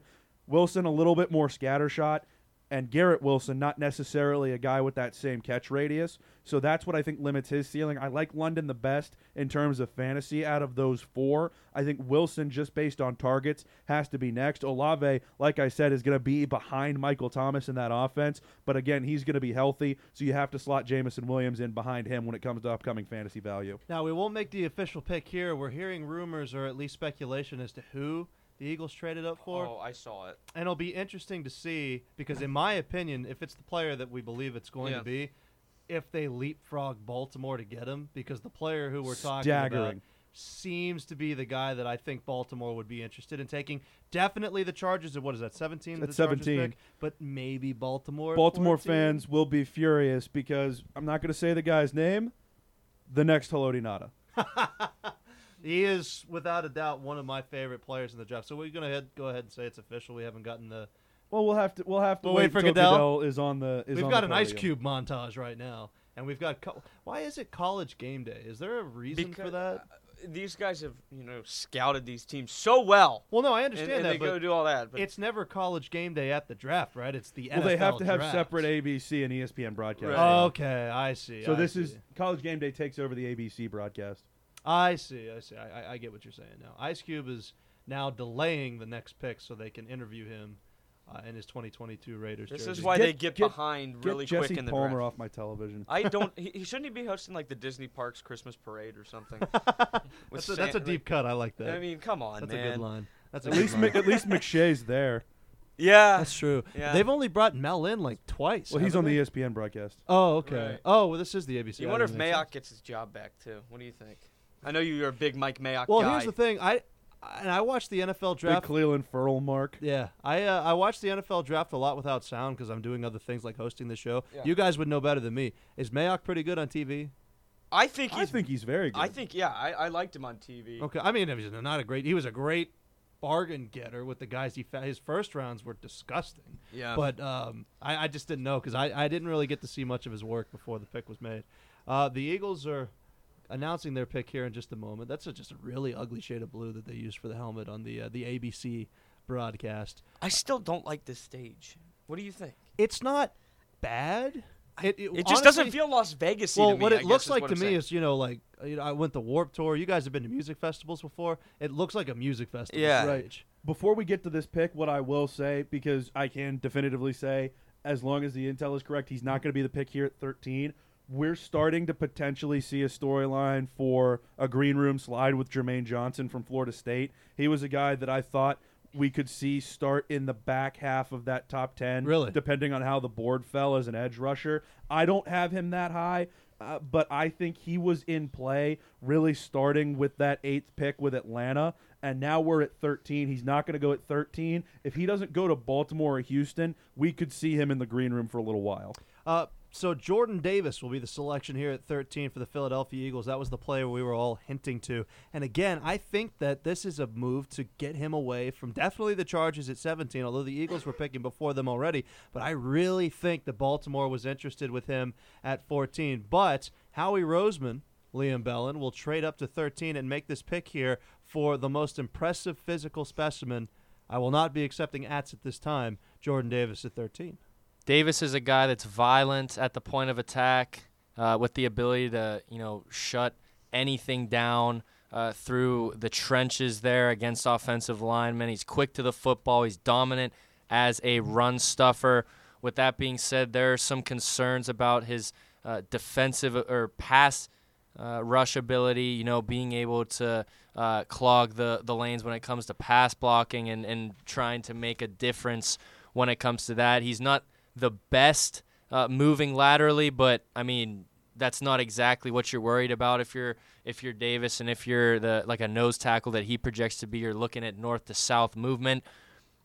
Another thing is the conditioning and the stamina. Now, we talked about how deep the Georgia defensive line was and how many revolving pieces there were for such a good defense that ended up winning the national championship.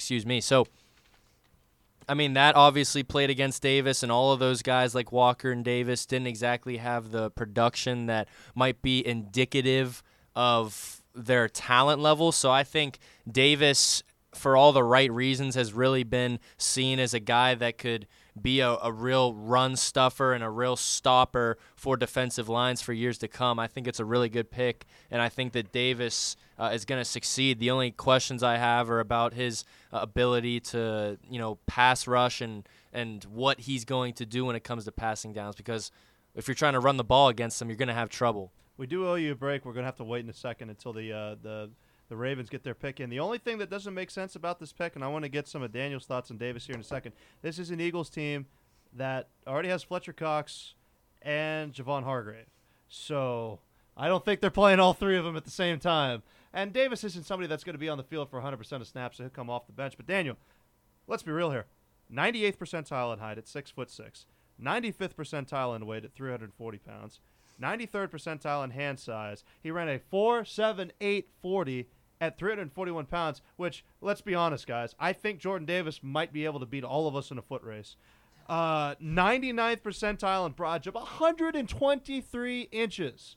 Unbelievable. He's a freak athlete. And the first thing, it's not the first thing, it's one of the first things I have written on my scouting report for him. This dude eats one-on-ones for breakfast. Oh, yeah. You cannot block him with one interior lineman because he will be in your quarterback's lap within seconds. I love the pick for really anybody. This is a guy who I think you can plug and play on a defensive line, and he's going to absolutely dominate.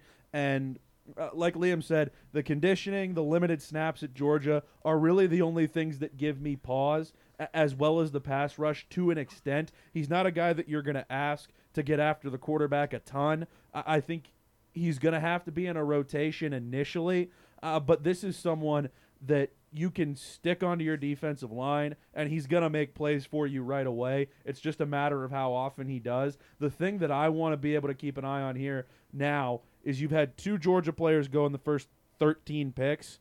From what I have put together, we could see 7 defensive players from Georgia go in the first 2 days of this draft. I really want to see how many go in this first round, because you've got Davis off the board, you've got Walker off the board. There's a lot of guys in that late first round mix that could be going relatively soon for Georgia. Well, the Ravens on the clock right now. Eric DeCosta, their general manager, who took Rashad Bateman, the wide receiver, back in 2021, along with an outside linebacker. Patrick Queen back in 2020 was one of my favorite players from that draft class, as was Hollywood Brown the year before. So the Ravens betrayed by the fact that they were happy to take Big 12 players in the first round, which, by the way, I don't think we're going to see any today. But who could the Ravens go with here in the first round of 14, Tanner? You know, there's a number of different things that we could see happen here. I feel like this team's secondary is good. I was on Twitter here scrolling through, and a lot of people think it was Daxton Hill. I don't really understand why they would do that at this point. Maybe that's just me hoping they don't as a Steelers fan. But, you know, at the line... Daxton Hill's the guy you want for the Steelers? No. Oh, just because to play against. To play against. I was going to say. No, I was not saying that. that. I like Daxton Hill as much as the next guy. guy. No, I didn't mean it like that. I apologize. He's smaller Minkah Fitzpatrick. Right. But, you know, I think that, you know, a guy like maybe Jermaine Johnson could be a good pick here for the Ravens to help bolster that front seven. That's what they desperately need. We were talking about this before the show, I think, where the Ravens, their secondary is probably going to be the best in football, whether or not they take a safety in the first round or not. But defensively, at the linebacker spot, you know, Tyvis Bowser is a guy that played a lot of snaps for them last year. I don't really think that they want to continue that trend where they're not playing top guys. It's been a long time since Terrell Suggs and Ray Lewis were on this Ravens squad, and their front seven just isn't what it used to be. Calais Campbell is getting older. This team is getting older in the front seven on defense. They need to make a move here, and that's why you see the Eagles trade up to take Jordan Davis, because you know Baltimore was going to take him if not. And so now you got to see what Harbaugh is going to do with that team. The Ravens always seem to draft well, but I like a guy like Jermaine Johnson right here, Daniel. The 13th best passing offense in the NFL last year. They are third at rushing the ball. Harken back to with no running backs too on the roster. Yeah, they had quite a few hurt. Well, they lose their top two guys. Gus Edwards goes down too at some point. Yeah, and then Lamar Jackson doesn't play, and they're still a top 5 offense in the league rushing wise. Their rushing defense, by the way, was tops in the NFL, but their passing defense, you talk about their secondary, 32nd in football. The pick was just made. Do we have some urgent news, Ben, or can we talk about the player? The Ravens have traded Hollywood Brown to the Cardinals. Oh, my goodness. Liam, we're going to come to you to the instant analysis of that trade, but before we do that, the player selected at 14 for the Ravens. We talk about the secondary, and Tanner likes the talent that they have. Cardinals traded number 23 for him. Ooh, so the Ravens are back in the first round. All right, we're going to unpack that in just a second. Kyle Hamilton, safety, Notre Dame, to the team that was worst against the pass in football last year. This is an interesting pick for the Ravens solely because they've got a lot of money locked up in that secondary, and I don't necessarily know. Obviously, you find a fit for a guy like Kyle Hamilton, who was by far the best player available left for me. He's my number 1 player left available. He was number 4 overall coming into the draft. He's a safety that can do it all for you. He covers a ton of ground as a free safety roving deep. He can drop into the box. He can cover guys out of the slot. He is one of the most technical finishers when it comes to tackling the ball carrier that I have seen in this draft, and he's absurdly efficient when it comes to covering ground. Like I said, I just don't know what the clear path for him to get onto the field is. Obviously, you're not going to play him at corner. That's just not something that makes sense. But you have Marcus Peters. You have a lot of money invested in him. You're going to, if you haven't already, have to invest a lot of money in a Marlon Humphrey extension. And then at safety, you've just signed Marcus Williams from New Orleans, and you have Chuck Clark locked up through 2023. So it's a lot of nickel to me. Yeah, it sounds to me like you're going to be running a lot of nickel, which I understand because, like Tanner said, Tyus Bowser played a lot of snaps last year, and then you have Patrick Queen and Josh Bynes that are your other 2 linebackers. And they're coming off injury at the same time. This defense was absolutely dismantled, so that's why it was so bad last year. But with all the talent on the roster, and now you add Kyle Hamilton, I didn't think they needed to do that per se, but this defense is going to be scary good if everybody stays healthy. That's their problem. An interesting comparison that I saw a little bit earlier today for Kyle Hamilton. I saw somebody call him a combination of Isaiah Simmons and Justin Simmons, which would be an interesting move. That jumbo safety that you're getting with Isaiah Simmons and that just absolute ground eater in Justin Simmons is your free safety. Like you said, I think you're going to see a lot of nickel. I think you're going to see him and Marcus Williams in coverage a whole lot on the slot. Breaking news that we have to go back to now. Marquise Hollywood Brown traded from the Ravens to the Arizona Cardinals. Big Hollywood Brown supporter, so I hope he does well for 23. That's what it was? 23 and 100. And 100. Liam, now Arizona, just, you know, they've got one of the best young quarterbacks in the NFL. They've got A.J. Green. They've got DeAndre Hopkins. They've got Rondale Moore. They've got Andy Isabella. Well, you know. And now they've got Marquise Hollywood Brown. Yeah, to be honest, Luke, I'm very much not a fan of Hollywood Brown whatsoever. Watching him for several years with the Steelers, I'm upset that he's gone from the Ravens now because that then they'll have to. I mean, I'm interested to see who will fill in for the Ravens. Maybe Rashad Bateman takes a step up.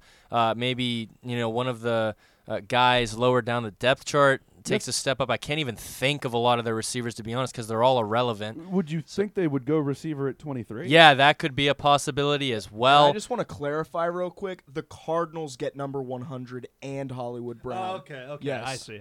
Thank you. Yeah, so, I mean, Hollywood Brown, you put him with Kyler Murray, though, and you put him in such a dynamic offense, like what you said. Rondale Moore was taking steps at the end of last season. We know what DeAndre Hopkins is. We know what Andy Isabella is. So, yeah, I mean, I think it's a beneficial trade for both teams, I'd say, but I'm not the biggest fan of Marquise Brown. We'll see if he can kind of rejuvenate his career. Those wide receivers, by the way, in Baltimore, Rashad Bateman, Devin Duvernay, James Prochet.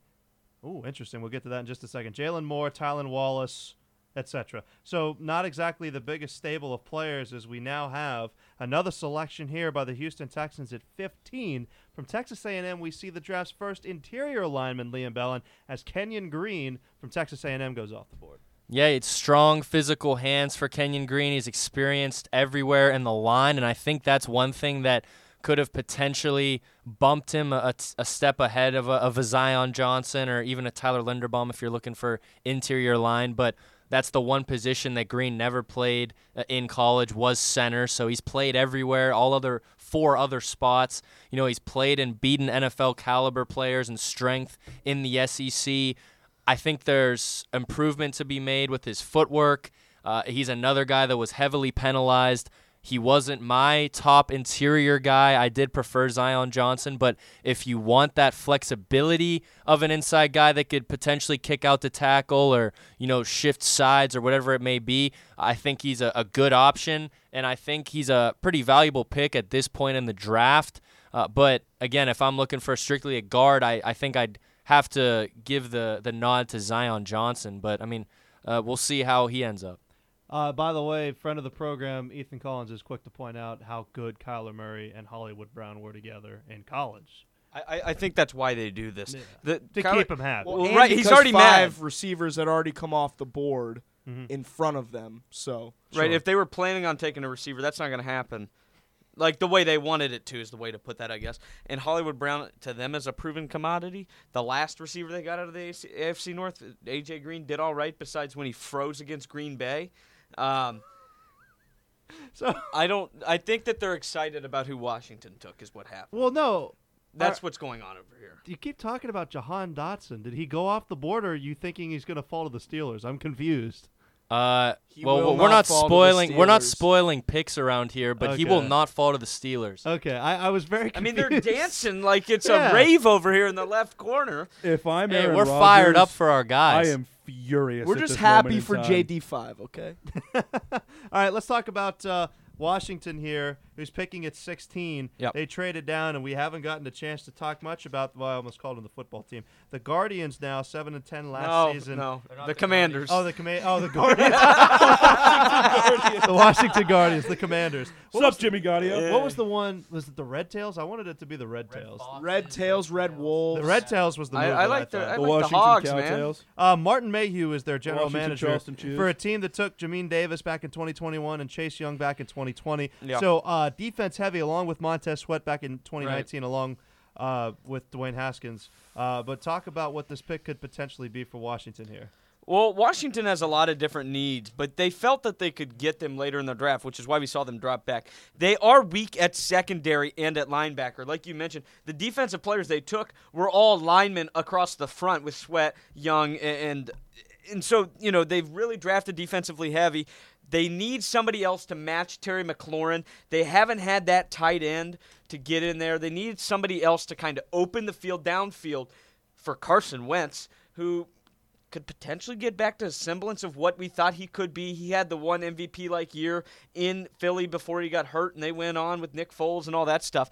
But Ron Rivera is got to figure this out. And they hired this guy. It doesn't seem like they're not going to be patient with him. I feel like they have been very patient with him. There was no talk of him being on the hot seat after last year. He did the best he could with Taylor Heineke. They bring in Wentz now. You've got to get him some weapons. So if they're not going to go defense, they've got to get somebody to catch the football, whether it be a tight end or receiver. And at this point, I think it's got to be a receiver, because by the time they're going to pick again, there won't be another one on the board that can go out and really change the way you're playing. We would be remiss if we didn't talk about what else is going on in the sporting world tonight. We haven't had time to yet. There's a lot of NBA that we need to talk about, but I want to get this nugget in really quickly. The Blue Jays have won 12 consecutive Alek Manoah starts now. How about that? He goes 7 innings, strikes out 7 in a quality start, giving up no runs against the Red Sox, and the Blue Jays win that game 1-0. So some members of the West Virginia Mediascape have said he has a legitimate Cy Young bid.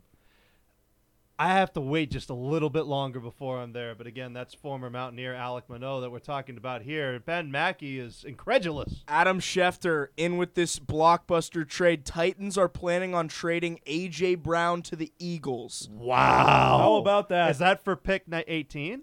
Don't know anything yet. That's all he's said. It has to be 18 and more. It has to be. But I'm assuming it. My point is it starts with 18.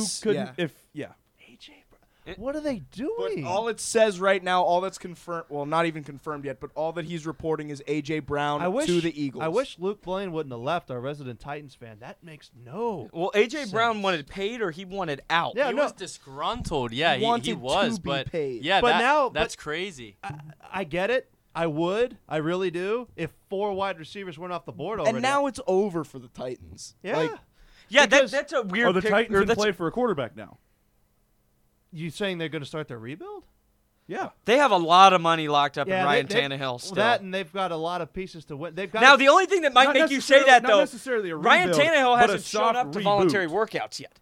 And so there's talks of there being some disgruntlement with Tannehill. Reshape that offense around somebody that you take in the first round. What's a tonight. more valuable pick right now? We've got to get to this pick here According in to a second. Rossini, it's the 18th pick and another 3rd round, and that's it. Not a bad trade for the Eagles. No. The pick has been made. It's Daniel's turn here to talk about a wide receiver going off the board. So Jahan Dotson, here's his name called, from Penn State, and that's what the boys were so fired up. I thought you were fired up that he was going to fall to the Steelers. But Jahan Dotson, there's some really fun wide receivers in Washington now for the most boring quarterback in football, Daniel.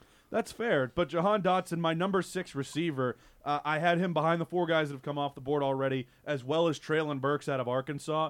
But I like what Jahan Dotson brings to the table, and I like the comparison that was made by Dane Brugler from The Athletic. He called him a Deontay Johnson-type player with better hands and the ability to return punts better than Deontay Johnson, as Ben Mackey looks at me with the stone face of a man who I can't like stand Deontay. I Johnson. think Jahan's better than him. He said he is. But I like Deontay Johnson.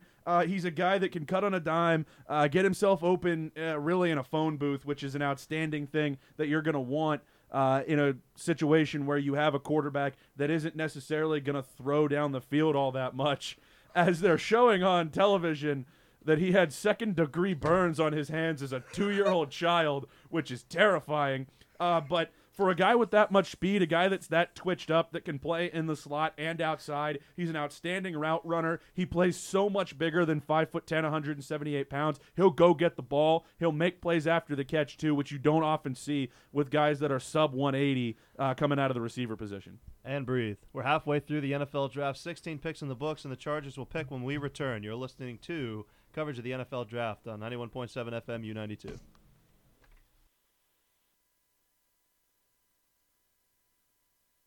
My mother was always very active and independent, and she was familiar with her neighborhood. But one day, she stopped at the stop sign for much longer than usual. She wasn't even really sure where she was at. It's important for you to talk to someone about it. I felt so much better after my son told me, Mom, we'll figure it out. When something feels different, it could be Alzheimer's.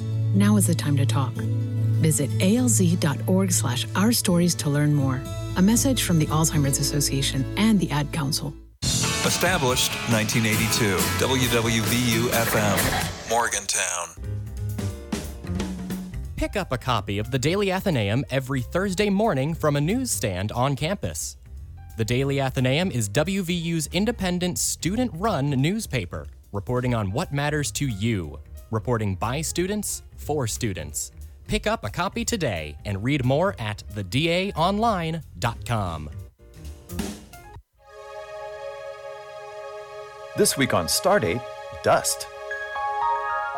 Scientists are getting ready to take a close look at grains of dust from an asteroid, and we'll have details. We'll also talk about dust grains that enter Earth's atmosphere, creating a meteor shower. I'm Billy Henry. Please join me for Dust and More on Stardate. Take a journey through space every weekday on U92 The Moose with Stardate at midnight, 9 a.m., noon, and 3 p.m., and then again on weekends at midnight, noon, and 3 p.m., featuring Billy Henry.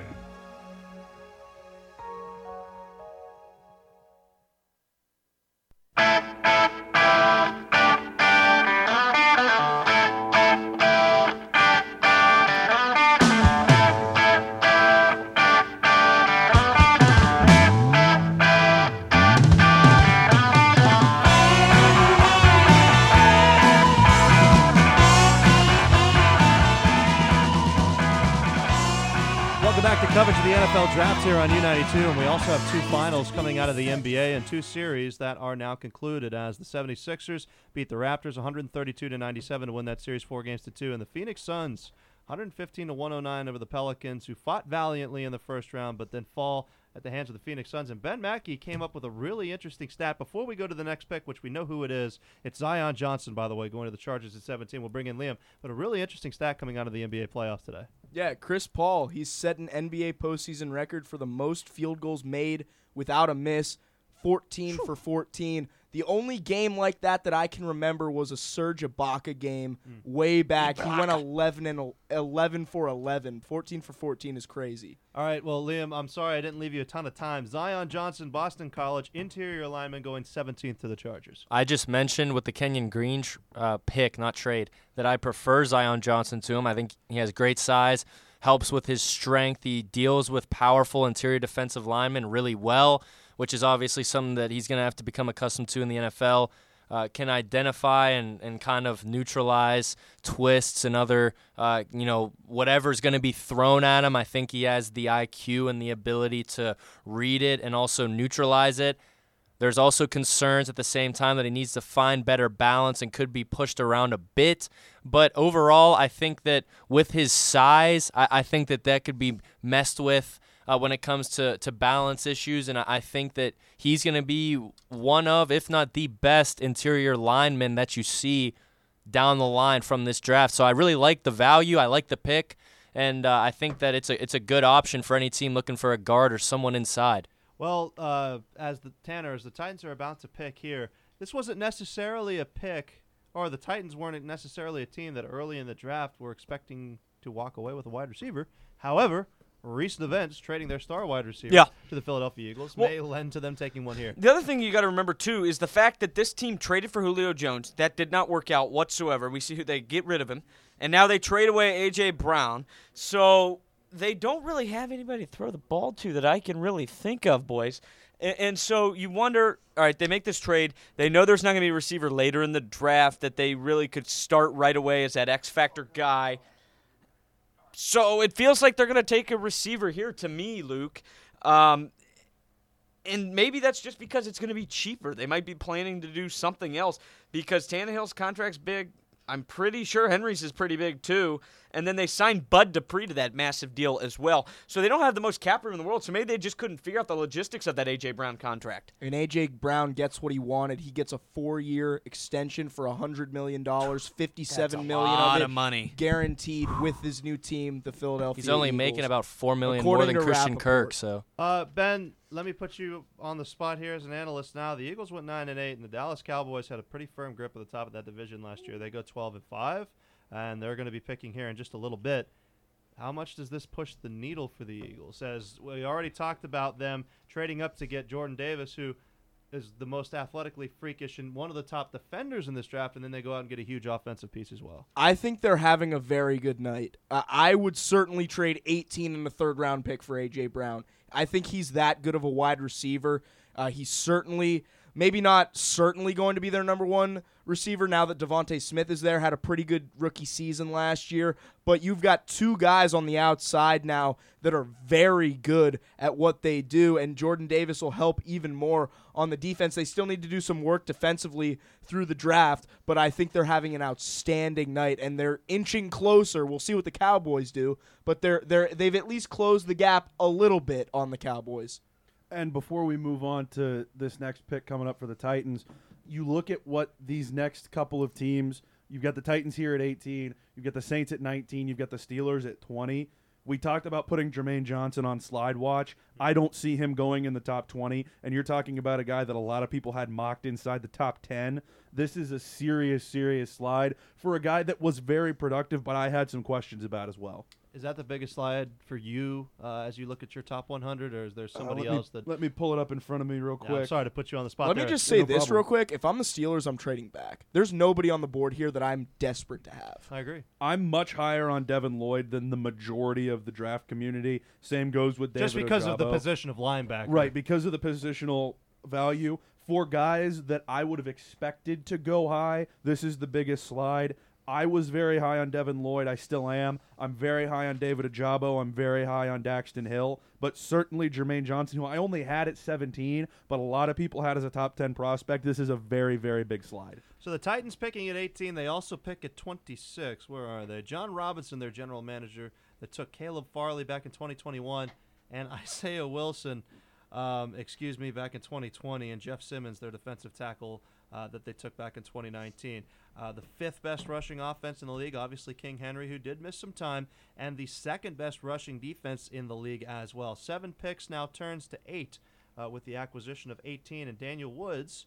The streak of wide receivers continues as Arkansas's Treylon Burks is the next name to be called. Yeah, my top 6 wide receivers all off the board inside the top 20. And by the way, to cut you off, I believe the last over-under I saw, for those of you that were interested in prop bets for wide receivers in the first round, 5.5. I saw comfortable over. I saw 6.5 earlier today. Okay, so it was 5.5 when I looked 2 days ago, up to 6.5 now. Still, I think a comfortable over. Yeah, everybody's talking about wanting to trade for Deebo Samuel. If you're going to get a guy like that that can handle the ball off of handoffs and then go up and get it downfield, Treylon Burks is your guy. He only ran 4.55, but the physicality that he plays with, I don't necessarily think is something that concerns me when it comes to the speed. He can go get the football. He aggressively attacks one-on-ones. He's physically dominant if you're just going to line up a corner across from him. He's extremely coordinated. He boxes guys out in the air.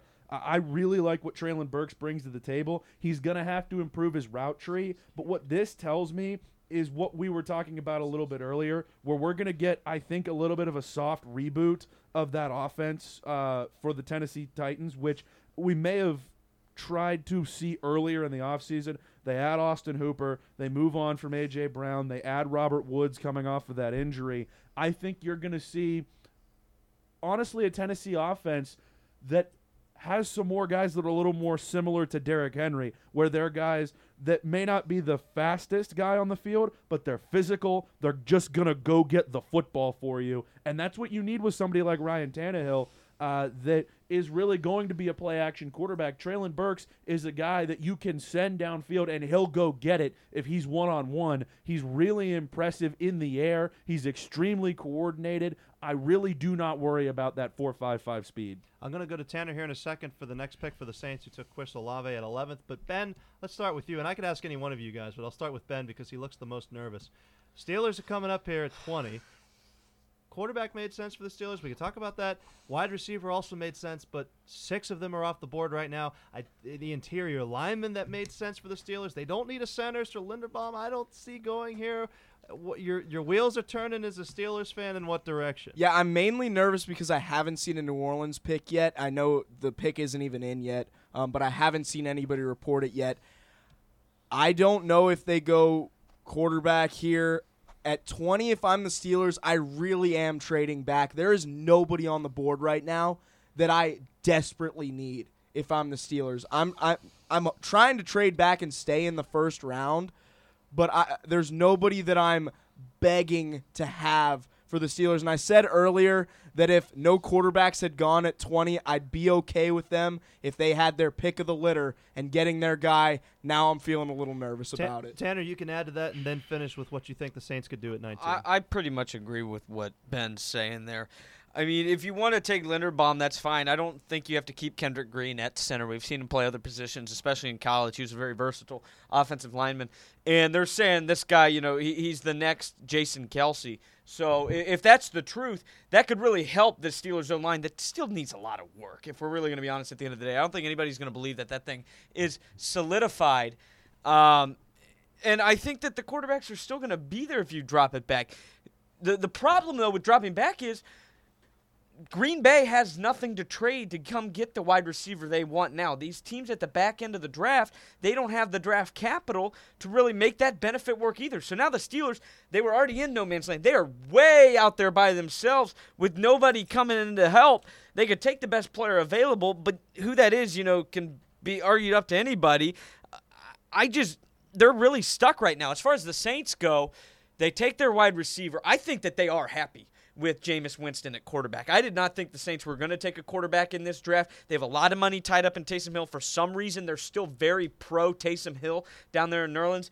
Drew Brees had comments this week about how he thinks Jameis is going to have a really nice year this year. Coming off the ACL, he's going to have his best year yet. He's really involved still, I think Brees is. And they let him kind of pick the quarterback of the future, him and Sean Payton, and they went with Jameis. So as far as New Orleans goes, I think they've got to get help on the offensive line for Jameis, or they go defense on the interior, or in somewhere else in the front seven. They could use some position players there, in my opinion. But I really, I'm still really nervous about the Steelers pick. That's just me. I want to puke right now. I don't know what they're going to do. Well, refrain from doing that if you can, as we'll take a break once the Steelers make their picks so we can keep the tenseness in the room. And a lot of that tenseness for Steeler fans come with what they're doing, or rather what the Saints are doing in front of them right now. We have a tweet. I hate to do your job for you, Ben, from Pitt Football. Kenny Pickett has his cell phone up to his ear. He could be calling his mom. He could be, we don't know. He could be booking a hotel room for tonight. Small hands. But that conversation is beginning as the Saints will make their pick here at 19. Again, Mickey Loomis, their general manager, as they trade up to get a wide receiver and Chris Olave at 11. So whoever their quarterback is going to be, they're going to have some decent weapons when you look at Michael Thomas. I don't like the sound of that. Oh, man. And then another thing that we need to address with the Saints. All right. Okay. This is great radio, guys. Another thing we need to address with the Saints, obviously. Another thing we need to address is that soon-to-be WVU football walk-on Hudson Clement has broken Martinsburg's stolen base record. Oh, congratulations. Just try to keep it light. Another thing we need to talk about when the Saints are concerned offensively is their success long-term and next season has to do with what's going on with the court case with Alvin Kamara as to whether or not he's going to face time for his assault charges. But the pick is in at 19 for the Saints, Liam, and it's an offensive tackle position of need, like Tanner alluded to, as Northern Iowa's Trevor Penning comes off the board. Penning has very good size and measurables, good agility and power. I think he's a guy that could definitely be a strong starting tackle for years to come. He plays upright at times. He could get knocked back, not the best balance at times, needs refining a bit, and he plays a little bit undisciplined as well. Looks to kind of finish blocks off a bit too early at times.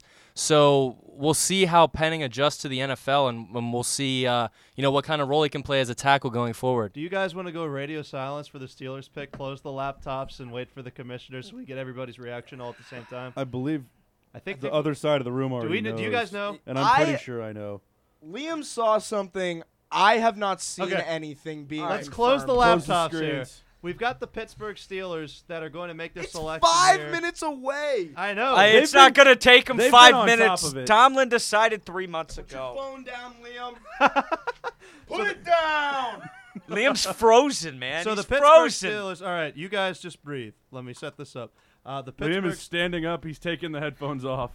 The Pittsburgh Steelers are picking at 20. We'll get that pick here in just a moment. 9-7. 9-7 and Sorry. Go ahead. I love the pick for the Saints. I think that's a great pick. That is a very good pick for the Saints. I think it's a really important one, depending on who their quarterback's going to be next year. That's a guy that was mocked to them a lot, and I think it's a very good fit. Kevin Colbert, the general manager of the Pittsburgh Steelers, that were bang average in terms of passing the football last year, 15th as an offense. Running back, obviously, Najee Harris spent some time banged up. They were just 29th rushing the ball last year. On the defensive side of things, great against the pass, dead last in the NFL in rushing yards allowed, 24th in points scored, and 17th in points against. They possess 7 picks in the first round. Including 20th overall that we'll have here in just a moment, and we'll get the live U92 reaction. It'll be Daniel Woods, by the way, the analyst, to break it down if he can, depending on how enraged he could be with this potential pick. They also possess a 2nd, 3rd, 4th, 6th, and 2 7th-round picks. Leave it to ABC to go to commercial break to make the suspense just a little bit longer. By the way, coming up on the other side of the break, if I haven't been murdered or other things have not deteriorated in this studio, Jacob Janowski will rejoin the broadcast. We're going to take a look at U92's mock draft that was done by 4 of us, how we stack up in terms of exact picks going in the first round. We've got a couple right, and how many of the top 20 players chosen so far that we've gotten correct. So Jacob Janowski, who you heard hosting the pregame show, will rejoin us here on the other side of this break after we get the Steelers pick in and talk about what U92 got right and got wrong. And by the way, we won't have coverage of the 2nd through 7th round tomorrow or Sunday. That would be a lot of strain to put on our voices and our knowledge of the game. But somebody that has an encyclopedic knowledge, stroked for just a second, is Daniel Woods, who put out his top 100 prospects. You can find that on U92themoose.com. 100 prospects deep means that Daniel is going to get, I would venture to guess, 80, and that's being conservative, 85% of the players that are going to hear their names called over the next 2 days will be players that have come off that list, if I'm correct, Daniel. Yes, and you can find all of those players as well in the U92 positional rankings, which were posted as well. A little bit of an editing oversight on my part. There's 106 players in the positional rankings, but top 100 is them ranked 1 through 100, and then if you look at the U92 positional rankings, you can see 106 guys that I considered heavily for that top 100. You'll see them ranked by position, obviously, and you'll see my full scouting reports on each of those guys. So the pick to be made here in just a couple of moments for the Pittsburgh Steelers. A couple of different directions this team can go. We talked about wide receiver. I think that was something that Ben Mackey and Liam Bella might have been happy with. But obviously a run on that possession. I don't think offensive line is where they could go right now. We talked about no man's land. We talked about potentially trading down, and we've talked a lot about Luke Wigg stalling because they're in an ABC commercial break and we're waiting for Roger Goodell to make the pick. The commercial for a doctor show with the kid from Charlie and the Chocolate Factory. Oh, is that who that is? Yeah, Freddie Highmore. That's the nurse guy, the good doctor. The good doctor. Is Charlie Highmore? Freddie Highmore. Freddie Highmore. What did I say? Charlie Bucket. Charlie Bucket from Charlie and the Chocolate Factory. His last name was Bucket? Yeah. I didn't remember that. Shout out to the Bucket family. Grandpa Joe, a total deadbeat. Oh, yeah. That dude is the worst. When he sat in the bed for the entire, until it was time to go to the chocolate factory. Yeah. Thriving. Grandpa Joe. Joe Bucket. Joey Buckets. Joe Buck. Oh, man. Can we just come back from, what is that? The Goldbergs. It's their final season, I'm pretty sure. I don't think I've seen a single. Dude, the Goldbergs. Isn't that the show where they had to CGI the dad in because he quit? I think so. CGI the dad in. All right, guys. We are now seeing a wide shot of the strip of beautiful Las Vegas, home of the soon-to-be world champion Las Vegas Raiders, who will not have a pick in the first 2 rounds of the draft. Las Vegas just doesn't look like a real city. You know what? No, it doesn't. Am I the only person that they have not shown a single attractive angle of Vegas? Now, to be fair, Vegas there aren't looks, many. Well, Vegas looks a lot better in the dark, like with the lights, with everything lit up. But like all this panning in to the draft. Well, you think they'd show like the casinos or something, but I don't think they're doing that. They haven't shown the I don't think they're doing that because they have all the deals with the sports betting online sources, so they don't want to promote other casinos. All right, gentlemen. What happened to the stage in the middle of the fountain? Yeah, no, that would have been they were going to bring the people up on boats. Yeah, it's going to be amazing. So 20th pick of the NFL draft coming up here. Oh my goodness, Franco Harris. Franco. Don't do this to Franco. He doesn't deserve this. He doesn't deserve He looks this. nervous, man. I don't know if Franco likes it. Franco Harris has never been nervous once in his life. Not happy. Look at Franco's pissed. Yeah, he is. Franco's upset. He's upset. Franco is staggered. Show Mean Joe. What's Mean Joe Green? He's probably throwing Coke bottles at the wall right now. At children, actually. Thanks, Mean Joe. By the way, I'm starting to now realize that Franco Harris has a shocking resemblance to my first high school basketball coach.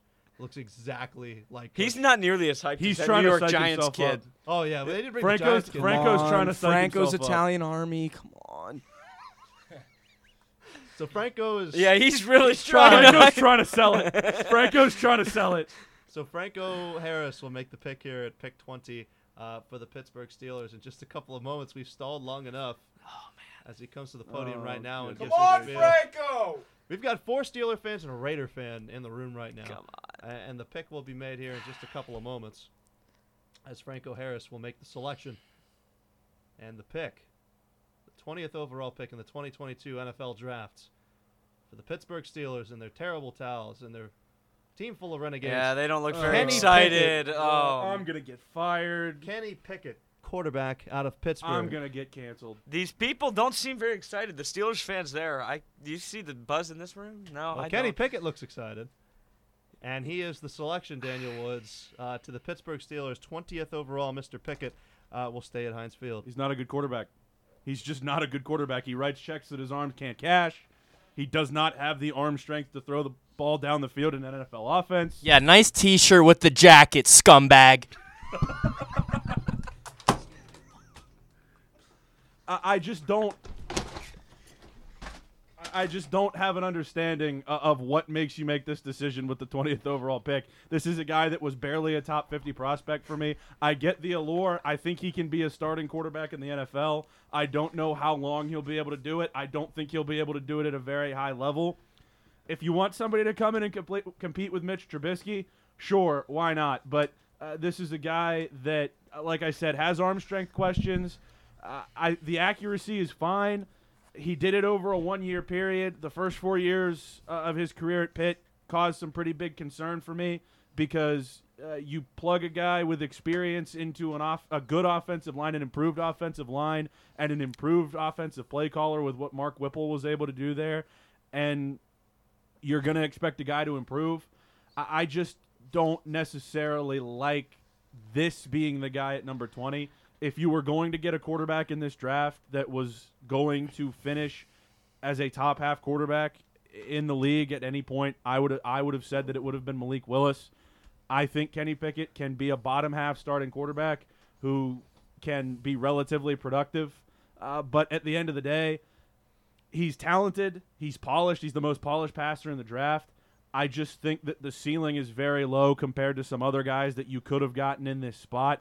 I would have rather seen the Steelers go with somebody other than a quarterback than to take Kenny Pickett here. He's not a guy that I would have had in the first round, as we do have a trade with the Patriots moving 21 to the Chiefs. Chiefs just traded Aaron Rodgers is going to lose his mind. Yes, but as just to wrap things up for the Steelers, pick at 20, I think Kenny Pickett can be a fine NFL quarterback.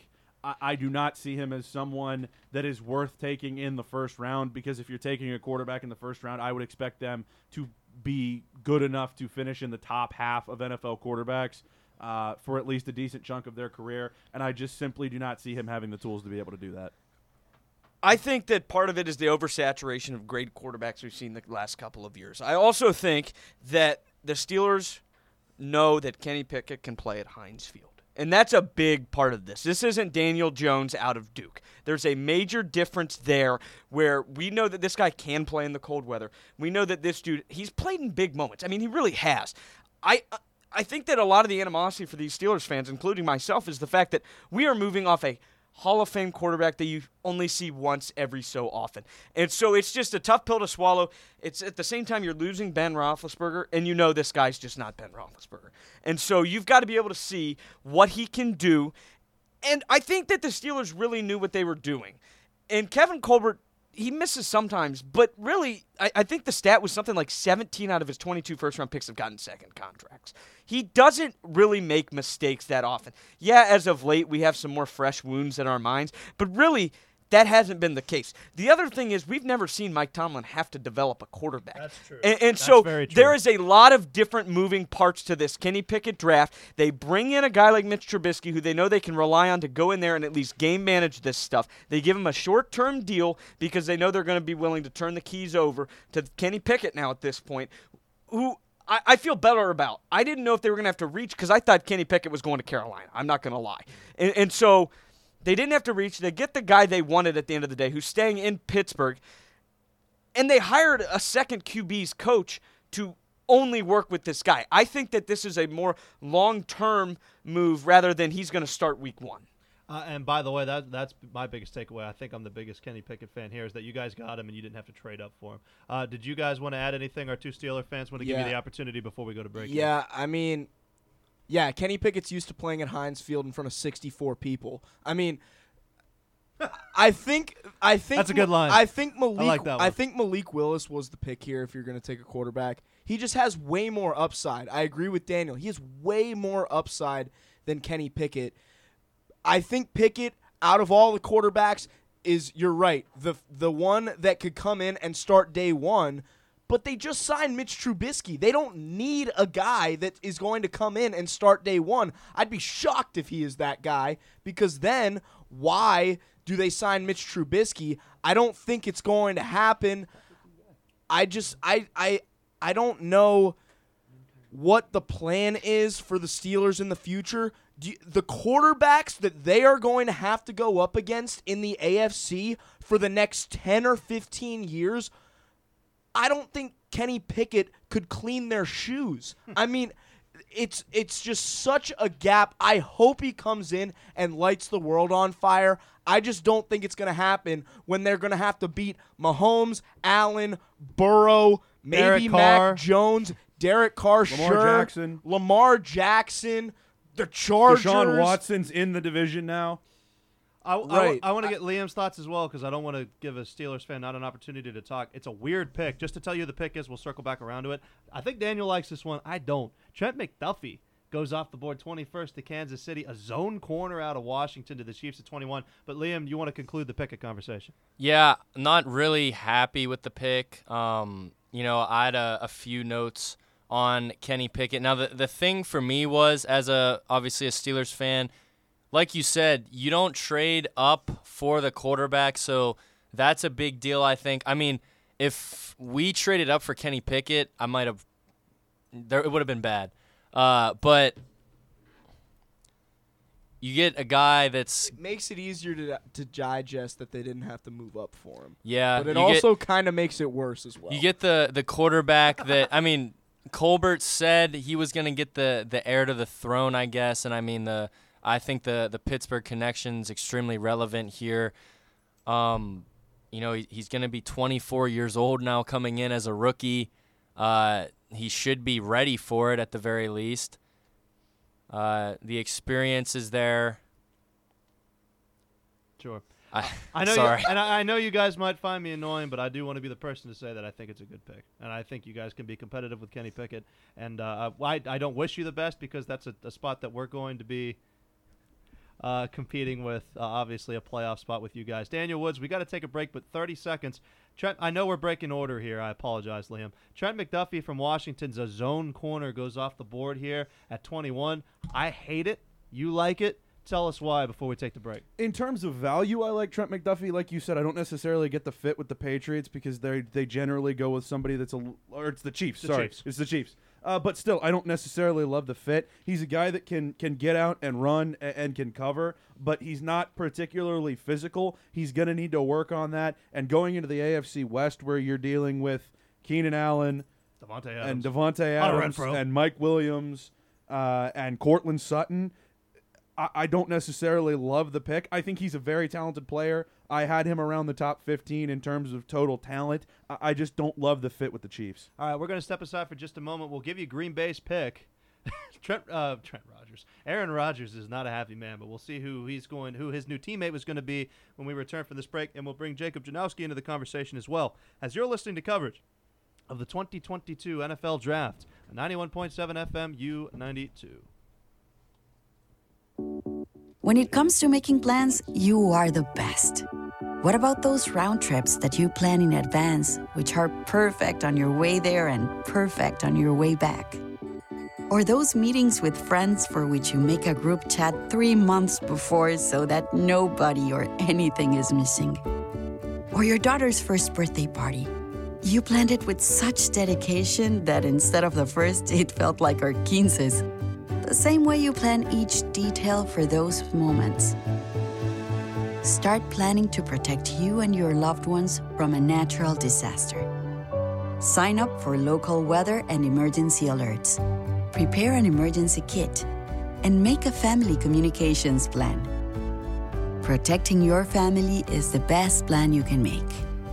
Get started at ready.gov/plan. Brought to you by FEMA and the Ad Council.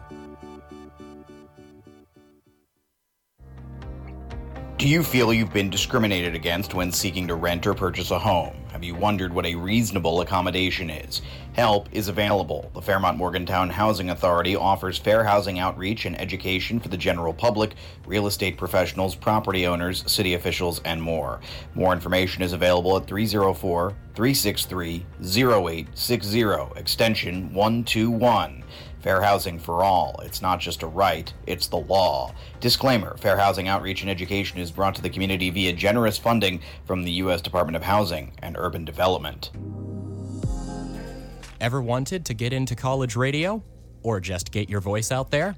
The Moose is always hiring volunteers. All are welcome.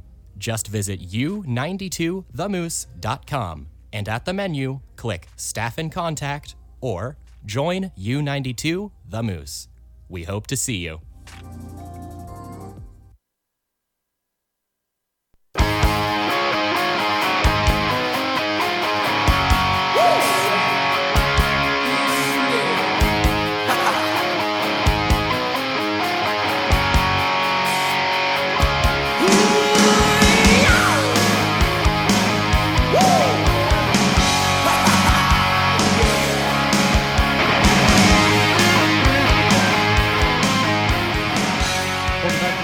Coverage of the NFL Draft. Luke Wakes here, Daniel Woods, Tanner Lambert, Liam Bellin, and Ben Mackey as some lethargic Steeler fans in the room with them taking Kenny Pickett at 20. Trent McDuffie, the cornerback out of Washington, going 21st to Kansas City. And Daniel, really quickly, we had a pick during the break. Another member of that Georgia defense, Quay Walker. And like I said, I don't know a ton about Mr. Walker. He wasn't the guy that I spent the most time researching when it came to the NFL Draft.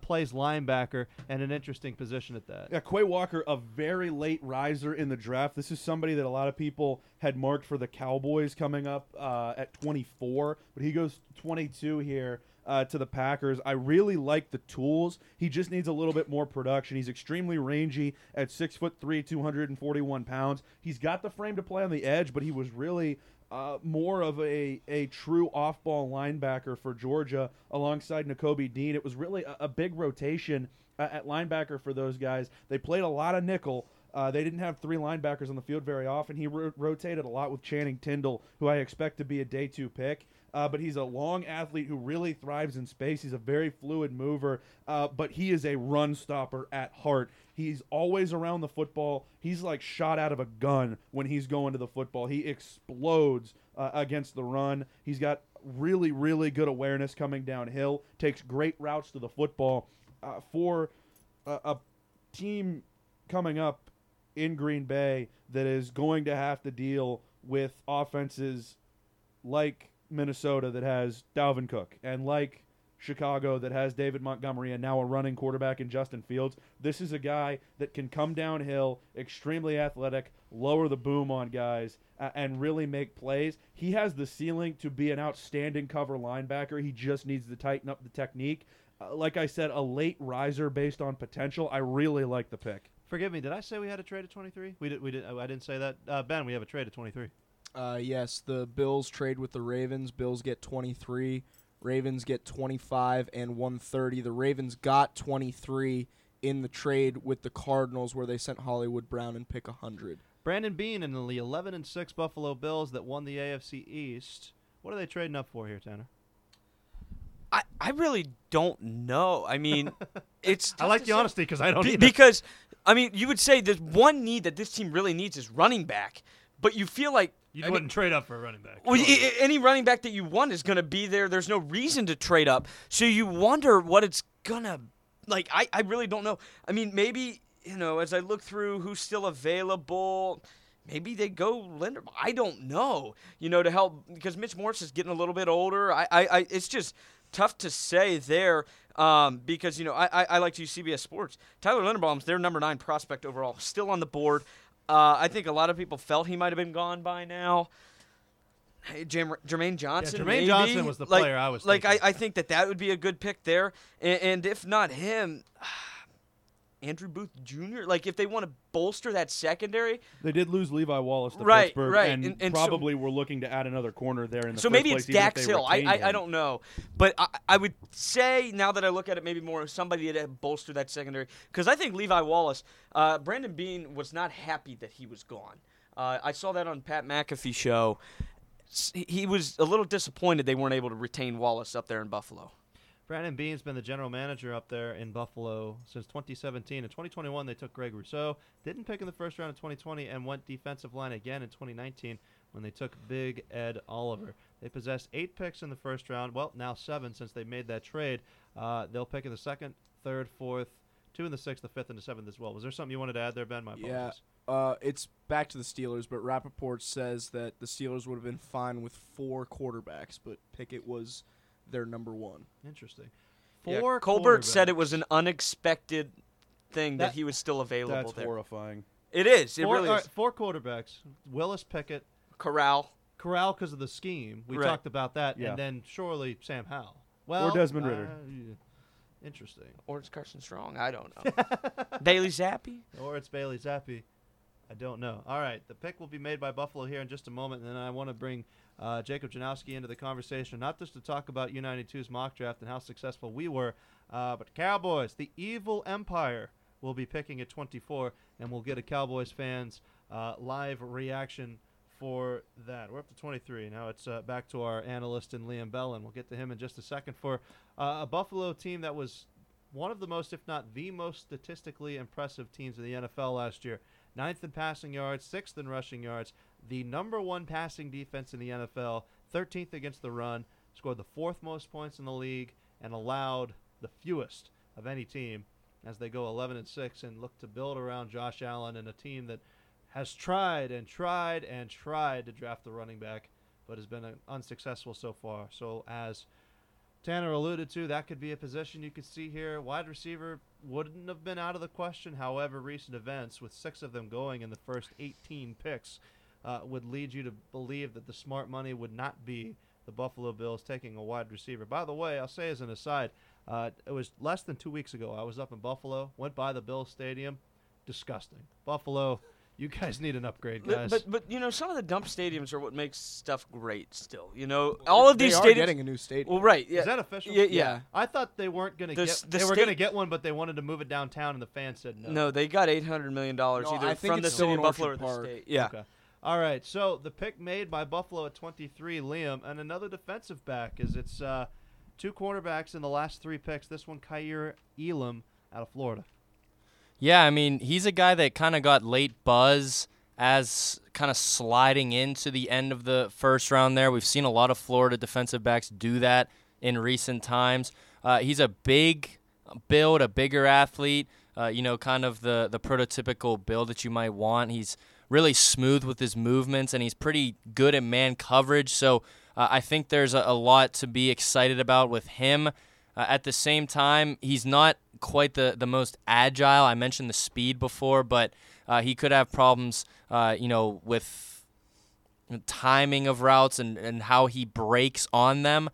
So we'll see what Elam projects as. I feel like they're definitely corners that people are higher on, and we'll see if that was a potential scheme fit that we were looking at, or rather just the presumed to be the best corner available on their board. But regardless, I think there's some hope for Elam to be a solid corner in the league. It's just trying to refine some things at the top of routes and, just trying to better complete himself as a corner in the NFL. Let's bring Jacob Janowski into the conversation right now. We'll get his thoughts on the Cowboys, who will be picking here 24 in just a second. But we mentioned Daniel's top 100 prospects, which you can find on our website, u92themoose.com. You can also find U92's staff mock draft. Jacob Janowski has compiled the results for the first 20 picks or so. Jacob, tell us what we got exactly right and how many players we predicted correctly in the top 20 or so.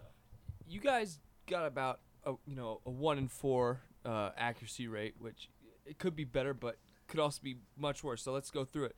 You got the first 2 correct with Trayvon Walker and Aiden Hutchinson. I think those 2 would have gone either way, switch them back and forth. Ahmad Gardner, you guys got right at number 4 for the Jets, and then you guys did get Garrett Wilson correct at number 10 to the Jets as well. You guys got one more correct, kind of. Burks went 18 to the Titans in the real draft. In your draft, he went 18, but to the Philadelphia Eagles. So he went to the right spot. I mean, you guys gotta give yourselves credit for that. So overall, I think you guys did very okay. I appreciate that. Very okay. Very okay, says Jacob Janowski. We'll keep the microphone your way. Oh, my goodness. That could not look more like a supervillain. They're showing the Cowboys draft room right now. Lex Luthor looking. What's left of Jerry Jones? Steven made the call. Steven made the call on Taco Charlton. Yeah, he completely blamed But it his was son Jerry who made the call on Micah. All right, Jacob, what are they doing here? If they pick someone offensive, I'm going to run through the window. But they won't. It's Gary Spivey. They need secondary help, I think. They get I think burned a lot.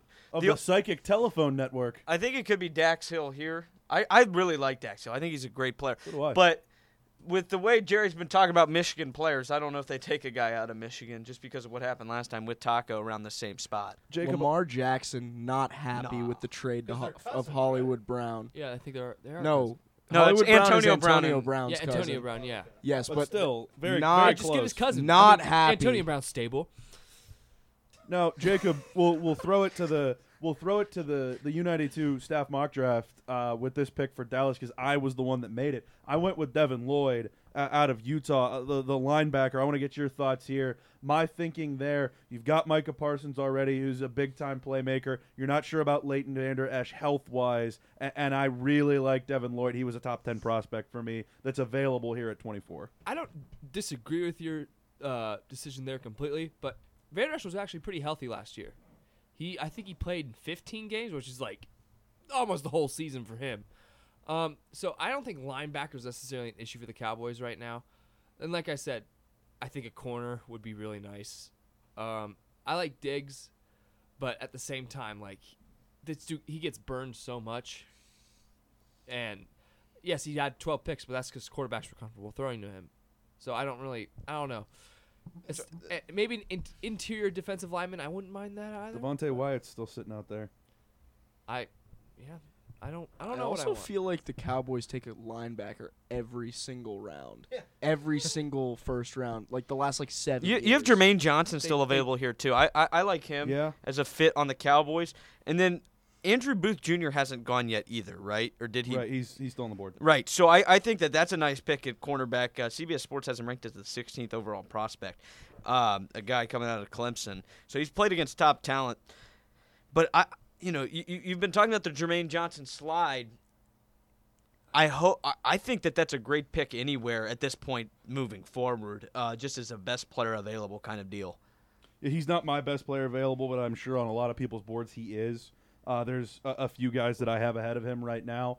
But like I said, a guy that was considered in the back half of the top 10 that is dangerously close to sliding out of the top 25.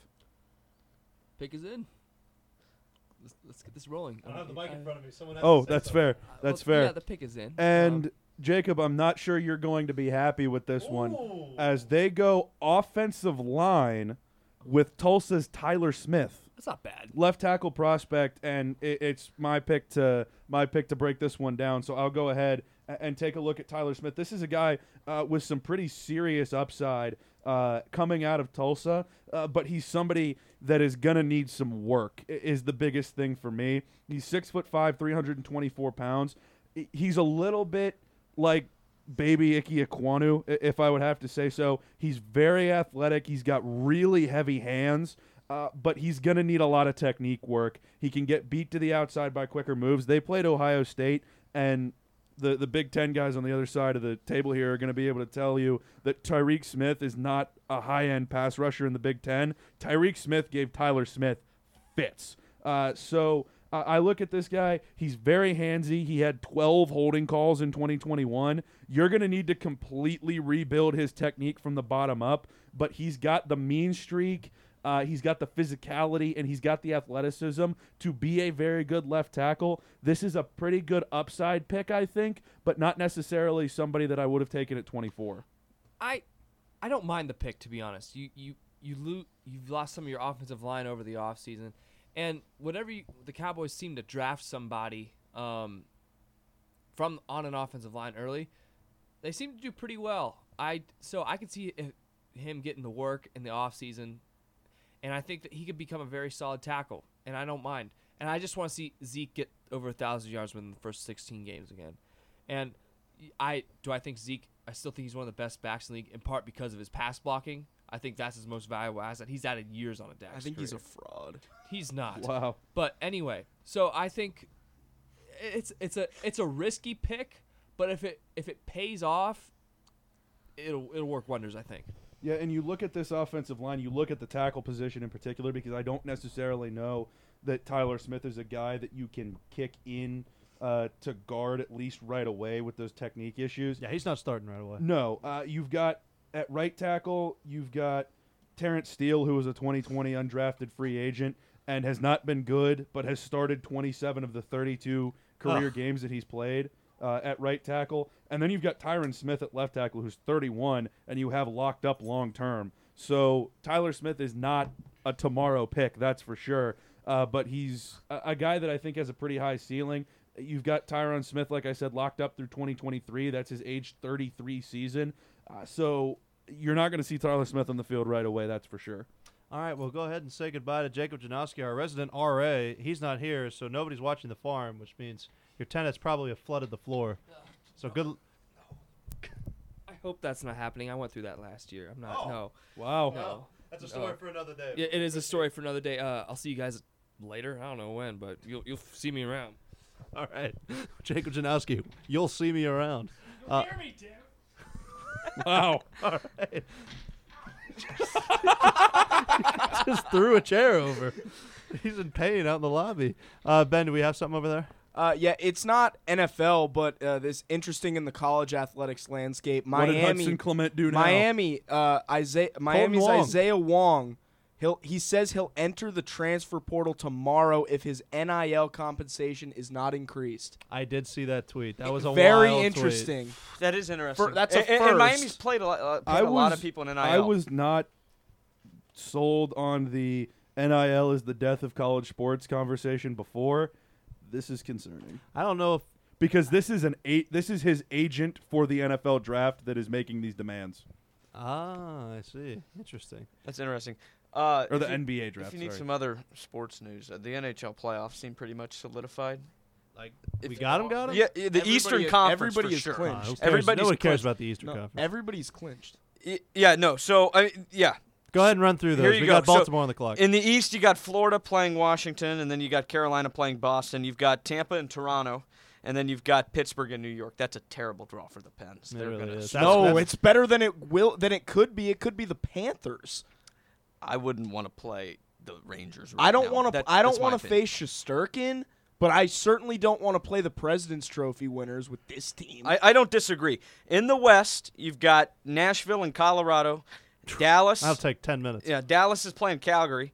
Edmonton and Los Angeles, which I think could be a good series. And then the Blues, they got jobbed a little bit. What? The Wild win in overtime tonight. If they would have tied the Blues, Blues would have been the 2 seed. But we thought it was going to be the Wild for a while. Well, but you came hot down the stretch. You beat the Wild. You haven't lost to the Wild in regulation in 2.5 years since Craig Berube took over. I'm aware. So you don't get home ice against them, but they did have home ice in the Winter Classic. That didn't help them very much. The Blues play the Wild. Yeah, that was a funny game because that was when the Blues took to the bus. Was it like -10 that day in Minnesota? Yeah, and they're all wearing like the floral shirts yeah. and the shorts or whatever. So I'm sure that'll bring it back. Let's run through the picks of the NFL draft so far. It's an absolute mouthful. Is at 25. The Ravens are on the clock right now. Having already selected Kyle Hamilton at 14. So let's run through the picks, And hopefully by the time I'm done, we'll get very close to who number 25 will be. Javon Walker goes first, the edge rusher to the Jacksonville Jaguars, and another edge rusher in Aiden Hutchinson going second to the Lions. Derek Stingley out of LSU, the cornerback, going third to the Texans, and another corner going off the board then to Ahmad Gardner going to the Jets. That's Mr. Sauce himself. Kayvon Thibodeau going fifth to the Giants. He's a defensive end. Hakeem Ekwonu and Evan Neal, back-to-back tackles go.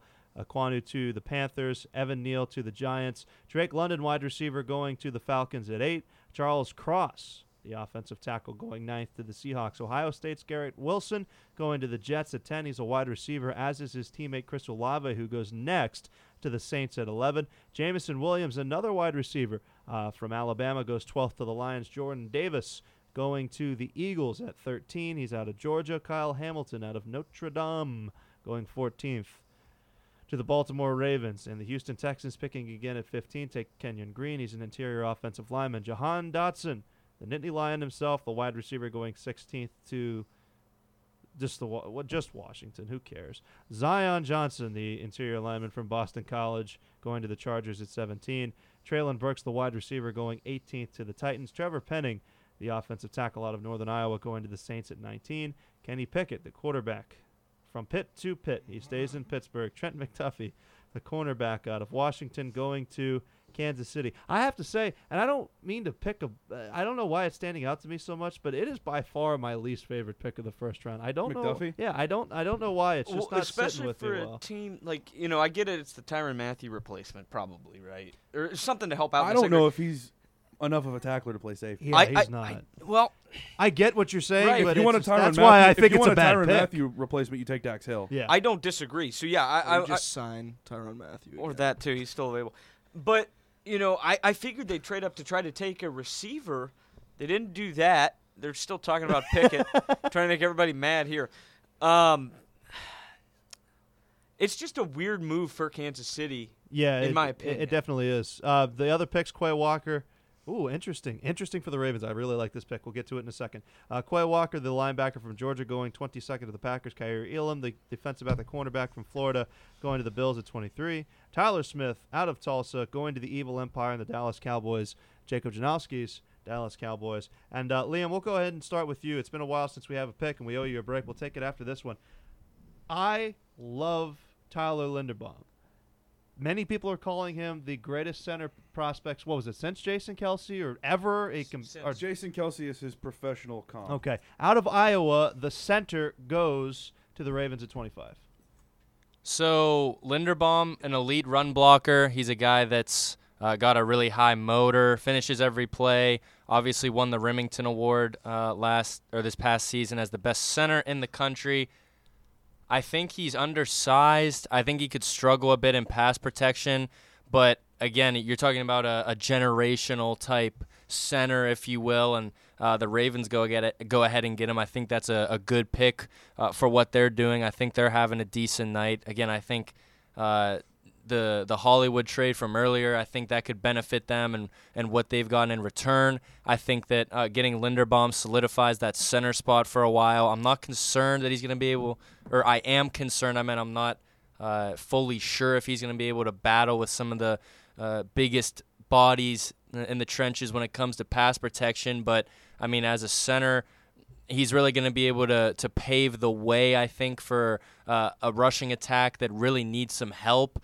So I like the pick for the Ravens, and I think that Linderbaum's got potential to be one of the top centers in the league for sure. It appears we have a trade, Ben, that we want to get to here. Yep, the Titans have traded back again. They trade the 26th pick to the Jets. Dax Hill. Don't know on compensation. Man, what a draft that Don't would know be. on compensation yet. But now the Jets are on the clock here at 26. That's just my guess, by the way. Yeah. Let's go ahead and step aside, take a break. We'll come back with this Jets pick, and we'll reset as it's the Jets that have traded up to 26, and they'll make the pick when we return. You're listening to coverage of the NFL Draft on 91.7 FM U92.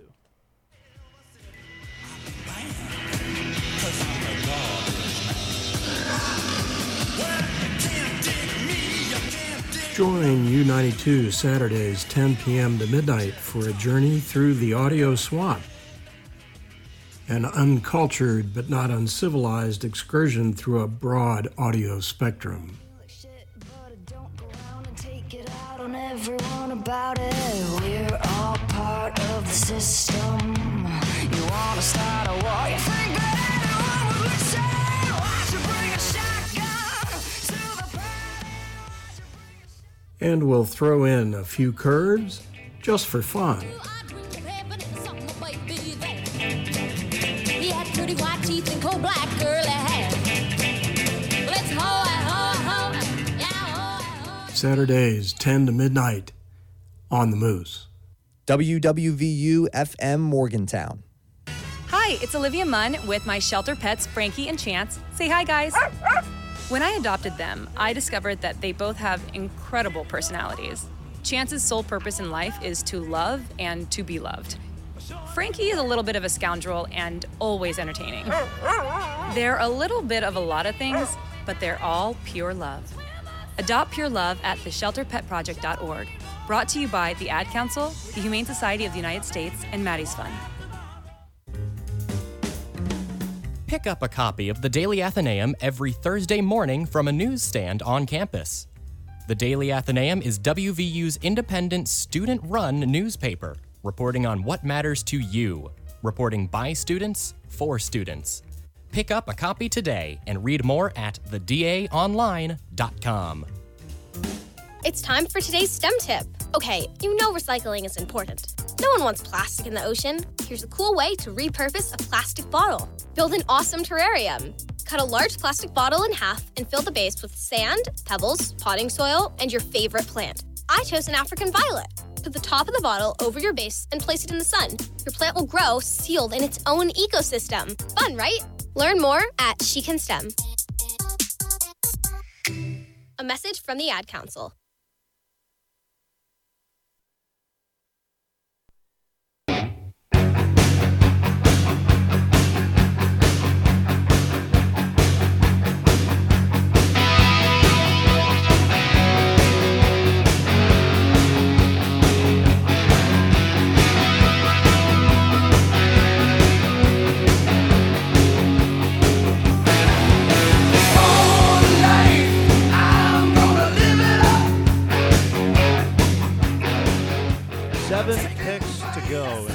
Draft as the Jets have traded up to 26 to make another selection in the first round, to be followed by the Tampa Bay Buccaneers, the Green Bay Packers, the Patriots, the Chiefs, the Bengals, and the Vikings. We got the pick coming in. We'll go to Daniel Woods in just a minute, but we're hearing rumblings in the Twitter sphere, Ben Mackey, that a certain quarterback in Baltimore is not having a good night in relation to his team's picks. Yes, Lamar Jackson is not happy with what the Ravens have done. And I think the Ravens have had a very good draft. They take Linderbaum and Kyle Hamilton. Both fell. A really good night for the Ravens, I think, unfortunately for us Steelers fans. But Lamar not happy. Marquise Brown gets traded away to the Cardinals. And then they take a center and a safety, so not any skill positions to help Lamar.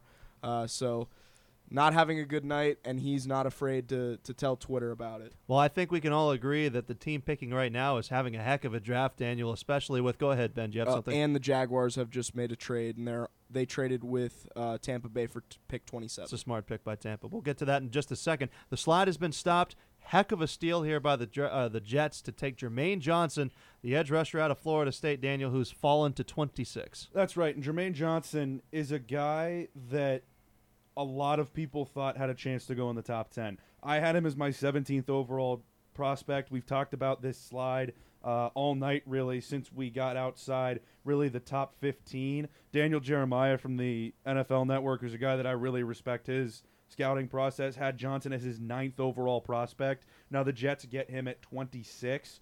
He's a twitchy athlete who was very productive. This is a guy that was at Georgia, was part of that defensive line rotation up until this past year. He bet on himself, wanted to prove he was an every down guy, transferred to Florida State, and completely flourished. 6'4", 254 pounds, explodes off of the edge, very high motor, always keeps himself in the play, and he's just a guy that finishes plays. He's got power. He's got a little bit of nastiness when it comes to getting the football. He could use a little bit of tightening up when it comes to his rush moves going towards the quarterback, and he could do to be a little bit more flexible coming off of the edge. But this is a guy that was certainly a top 20 talent for me. He was a top 10 talent for a lot of people. And for the Jets to get him at 26, to go with Garrett Wilson, a lot of people's number one receiver, and Sauce Gardner, a lot of people's number one corner, and some people's number one prospect, this is an outstanding first round for the Jets. Yeah, and to your point, Daniel, the Jets, according to some reports, considered him at 10. And they get him at 26. Wow. Great pick there. I want to get to best player available from each of our big boardies, if you will. Great point, by the way, because I want to work the Raiders into the broadcast a couple of times by one of their beat reporters that tweeted out just a moment ago, had the Raiders hung on to 22, they would have been shut out of top wide receivers. So I think they're sitting pretty, not just because they got Devontae Adams, but they would have had no choice but to either trade up or forget taking a wide receiver in the first round. Guys, we've got 6 picks left in the draft. Jacksonville will make their pick here in just a couple of moments, and we'll break it down. But I want to talk about best player available. So a lot of the names that everybody knew coming into this draft are off the board. Obviously the Walkers and the Hutchinsons and the Londons and whoever. So, Daniel, we'll start with you. 6 picks left in the first round. Give us your big board, the best players available right now.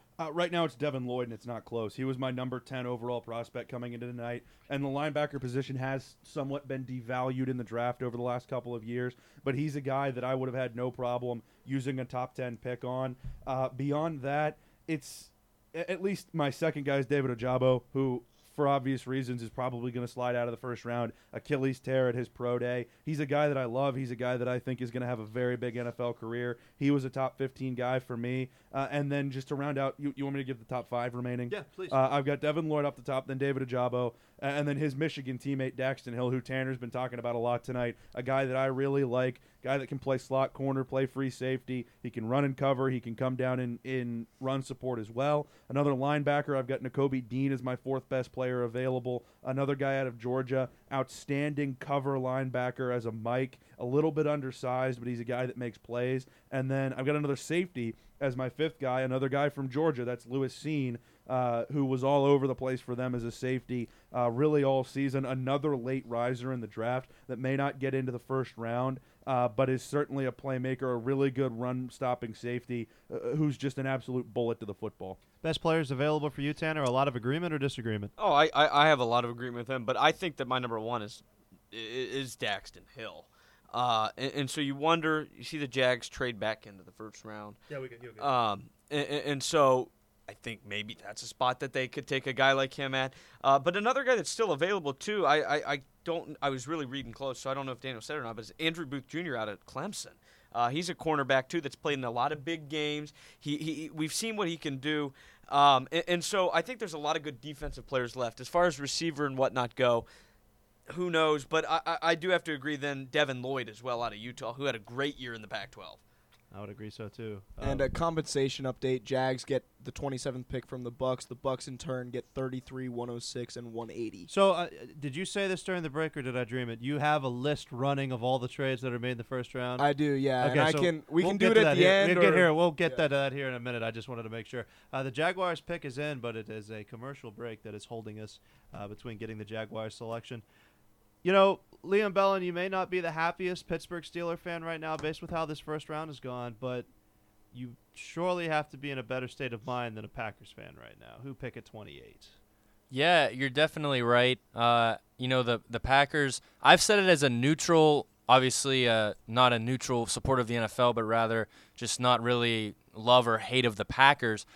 For years now that Aaron Rodgers, other than Devontae Adams, was throwing the ball to a bunch of nobodies. I mean, Rodgers was making names out of Alan Lazard, who's decent and has come into his own in the NFL, but that's more recent. I mean, Marquez Valdes-Scantling was... He's not there anymore. Yeah, was a deep threat. I mean, over the years, you look at some of the guys that he's thrown the football to, and it's just, where did this guy even come from? So... For me, I think if you're a Packers fan and it's been years that you haven't gotten the receiver in the first round, we keep talking about, this draft's deep in receiver, this draft's deep in receiver. You go get Amari Rodgers a few years ago who hasn't done a thing in the NFL. You haven't given him an opportunity to do anything other than return kicks. you go get A.J. Dillon in the first round, another running back when you have Aaron Jones. I mean, I would be livid if I was Rodgers. I just don't understand what's going on up top for the Packers. I really thought that they could potentially move up for a wide receiver, and they didn't. As I'm pulling up the Packers depth chart, are you guys aware of who they signed at receiver this year as a free agent? Not Sammy Randall Watkins. Cobb? Sammy it Watkins. was Sammy Watkins, okay. What is that going to do? Well, that's what I'm saying. So, hey, week 1?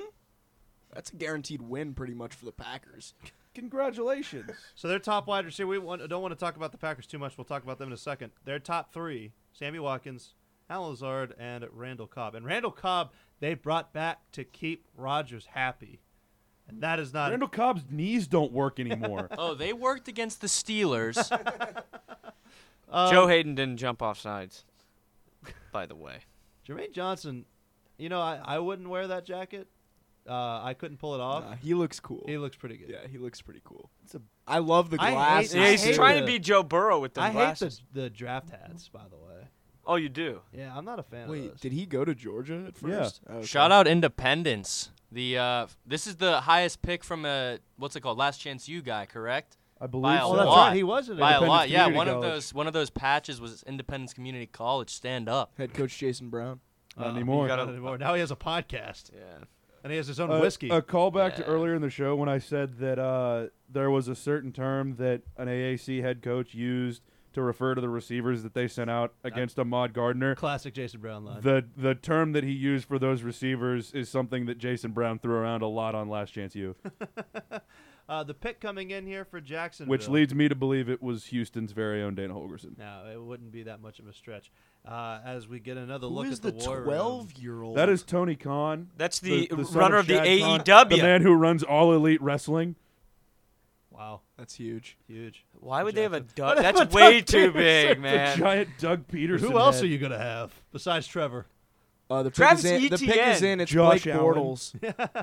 Liam, the pick is in for Jacksonville at 27. Utah's Devin Lloyd. We called this one, guys. Linebacker going off the board of the Jags at 27.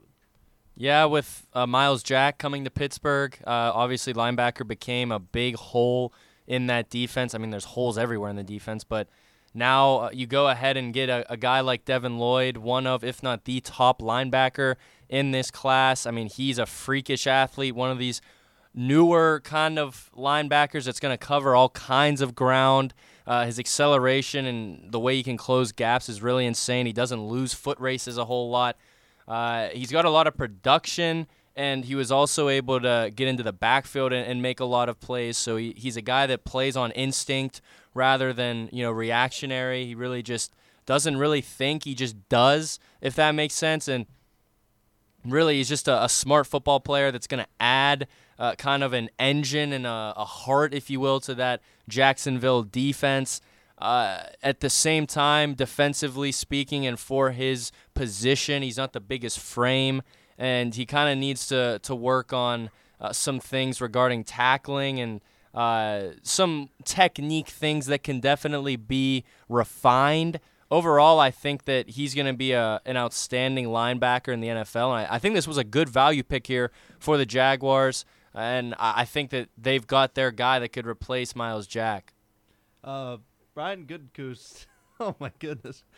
Tanner, that video just floored me. I can't talk about it on the air. Oh, my goodness. I'm terrified as what I just watched. Brian Goodgoose continues to be the greatest threat to society, and we'll talk about it here in just a second with the pick that the Green Bay Packers are going to make. But, guys, I don't know if this is trivia that everybody knows at this point, but I guess I'll just go ahead and ask. Do you guys know when the last year and who it was when the Packers took a wide receiver in the first round? Is it Jordy Nelson? No. He wasn't a first-round pick. He was not. Was it before Rodgers was even drafted? What year was Rodgers drafted? Oh, 6. It was before Rodgers. Yeah. then, yes. Okay. I So thought he was he before? Donald Driver. No, it was Greg Jennings? Greg Jennings? 2002. Inside the mind of a Greg Jennings? It was Javon Walker. Do you guys... Who? Exactly. Just take a Was wild... that 02? Yeah. Oh, it was the Larry Fitz draft where Okay. there were like 7 receivers in the first round, and Larry Fitzgerald was the only one that was any good. Follow-up question. Just shooting from the hip. George Pickens is still available, He's right? available. So that's still a number one. Yeah, and again, receiver. Christian Watson is the best receiver in the draft. I said what I said. Oh, Green Bay's gonna burn. Yeah, this one's gonna ruffle some feathers. I'm about to tear this to shreds. Before we get the pick in, and Daniel will tear it to shreds, just shooting from the hip here, the Packers as an organization, it is an ancient NFL team. How many times in the whole history of the Packers have they taken a wide receiver in the first round? 3. Just guess. 4. 2. I thought that 5 was a shocking number, and you guys went lower than 5. It is 5 times that the Packers have taken a wide receiver in the first round, and not since 2002. Well, that's like 5% of drafts. Yeah, but maybe even more. You've got is Aaron Rodgers? He's a top 10 quarterback of all time. In the sense of that, you have had a generational quarterback and never taken a wide receiver, as I think. Well, is the We've had biggest 2 point. generational quarterbacks. Right. There's a reason they only have 1 Super Bowl. But they have 2. Well, they won not, the first no, 2. not with no. I mean Rodgers. I mean with Rodgers. Right. They only have 1, and the dude has. And that's 4 because of MVPs. Rashard Mendenhall. Yeah, we've already had a bad night, Liam. I'm here to rub salt in the wound. But I mean, Rashard Mendenhall was having a great night listening to the U92 draft. Just broke into tears. There's a reason that Rodgers, he has 4 MVPs because he elevates those around him. They've never done anything to elevate Rodgers, right, in the same way. I mean, this dude's starting running back for a majority of his career feels like was Eddie Lacy. So, offensively, the Packers have never really done anything to help Rodgers, and who knows if they're going to help him now. But there are receivers available to send in to help him. Spoiler alert, they won't. They could have signed Juju for about $400K, and they didn't. Yeah. Like, I don't understand. Maybe Odell's going there, but even then, that's still nothing. It's not a needle mover. Like no. Oof. Especially with bring Desmond Howard out of retirement. Odell's going to play in the cold. Odell Beckham, Antonio Brown, Jeez, Josh Gordon, Sammy Watkins, Martavis Bryant. Martavis Bryant. George Pickens is on the board, who I have termed in my draft notes Martavis Bryant 2.0. Martavis Bryant could have been as a player, an All-Pro. He could have potentially Hall of Famer. He's Martavis Bryant without the weed. That's what I was gonna say. Do we know that? We don't. The first trade that the Raiders made when I started paying attention was trading a Martavis third-round pick for Martavis. Great That's trade. a good I was trade. Like, holy cow! That's outstanding value. And then he was Cheeks. That's he's a true number 1. He just kept getting. No, he's not. Cheeks clapping. He just kept getting suspended. Come on, man. All right, the Packers. Oh, it's Andrew Whitworth. Oh. Of course. Why wouldn't it be? What, he was mom? Oh. Why is he so out of breath? Because it's from February. He hasn't moved since the Super Oh. He's built like Fisk from.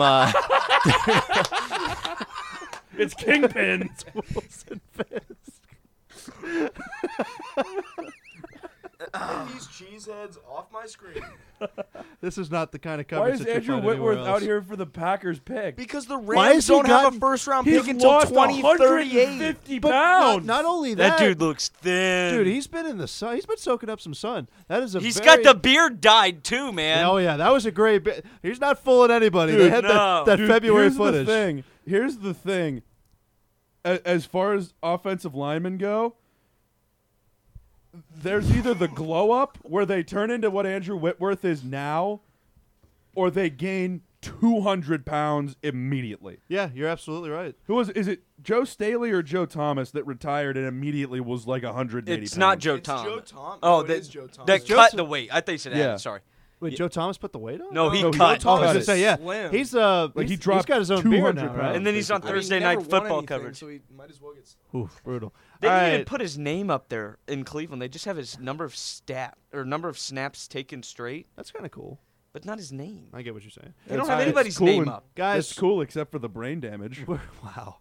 We're hearing word about what the Patriots are doing at 29, and it is weird. And Liam, that's your turn, so please I can get on that. That's coming up in a couple of picks. Liam, would you like my notes? No, Liam's got to figure it out. Okay. Hey, I'm sifting through the notes here. Let's just say that. We've known what this Packers It's pick a- has been for a let's- while, and let's- no one's yet to put it up, and Andrew Whitworth will not shut up. What were you saying? You're not a Whitworth We guy. get it. You're a good guy, I was Andrew. just gonna say the Patriots pick at 29 is the guy that I had ranked 4th at his position at a very thin position. That's what I'll say. Just give the pick, man. It's almost like he's delaying the inevitable Get of off the Aaron stage. Rodgers announcing Aaron his Rodgers retirement. throwing a bourbon glass at his head. He's going to go to and host. Why is he making the Green Bay pick? Aaron Rodgers is about to chug again because the Rams don't have a first-round pick until 2036. Aaron Rodgers is about to chug a pint glass. Who won the last Walter Payton before him? Drew Brees? Don't know. I have no idea. I don't think so. Like, does Drew that guy Brees come won out and it. make the pick for that team then the next year? That's all I get. Like, why? no Again. Oh, now Goodell's back. The Boo! The stand-ins that they have to fill certain team sections wearing jerseys that just say NFL Draft That's on the because back there weren't enough are people there. hilarious. All right. Let's rein back in here. Daniel, we know what this pick is going to be. It's not a wide receiver. It's a defensive tackle. It's Devontae Wyatt out of Georgia. I love Devontae Wyatt. I would have loved for the Steelers to take Devontae Wyatt at number 20. I don't know why the Packers are taking Devontae Wyatt, because the Packers have Kenny Clark signed through 2024, and they just signed Jaron Reed to a 1-year contract coming over from Kansas City. So you've got your 2 defensive tackle spots locked up for at least the next year, and you're spending a first-round pick on Devontae Wyatt when there are still borderline first-round talent receivers left on the board. I just do not understand this pick in any way, shape, or form for the Patriots. Again, you've got Jaron Reed on a 1-year deal. You were thinking he'd be a stopgap, and I'm thinking you got to this point, didn't expect Devontae Wyatt to be here, but still, you draft 2 defensive players in the first round after you nearly had Aaron Rodgers call it quits on you earlier this year, and your top 3 receivers are Randall Cobb, Allen Lazard, and Sammy Watkins. I don't get it. Like I said, I love Devontae Wyatt.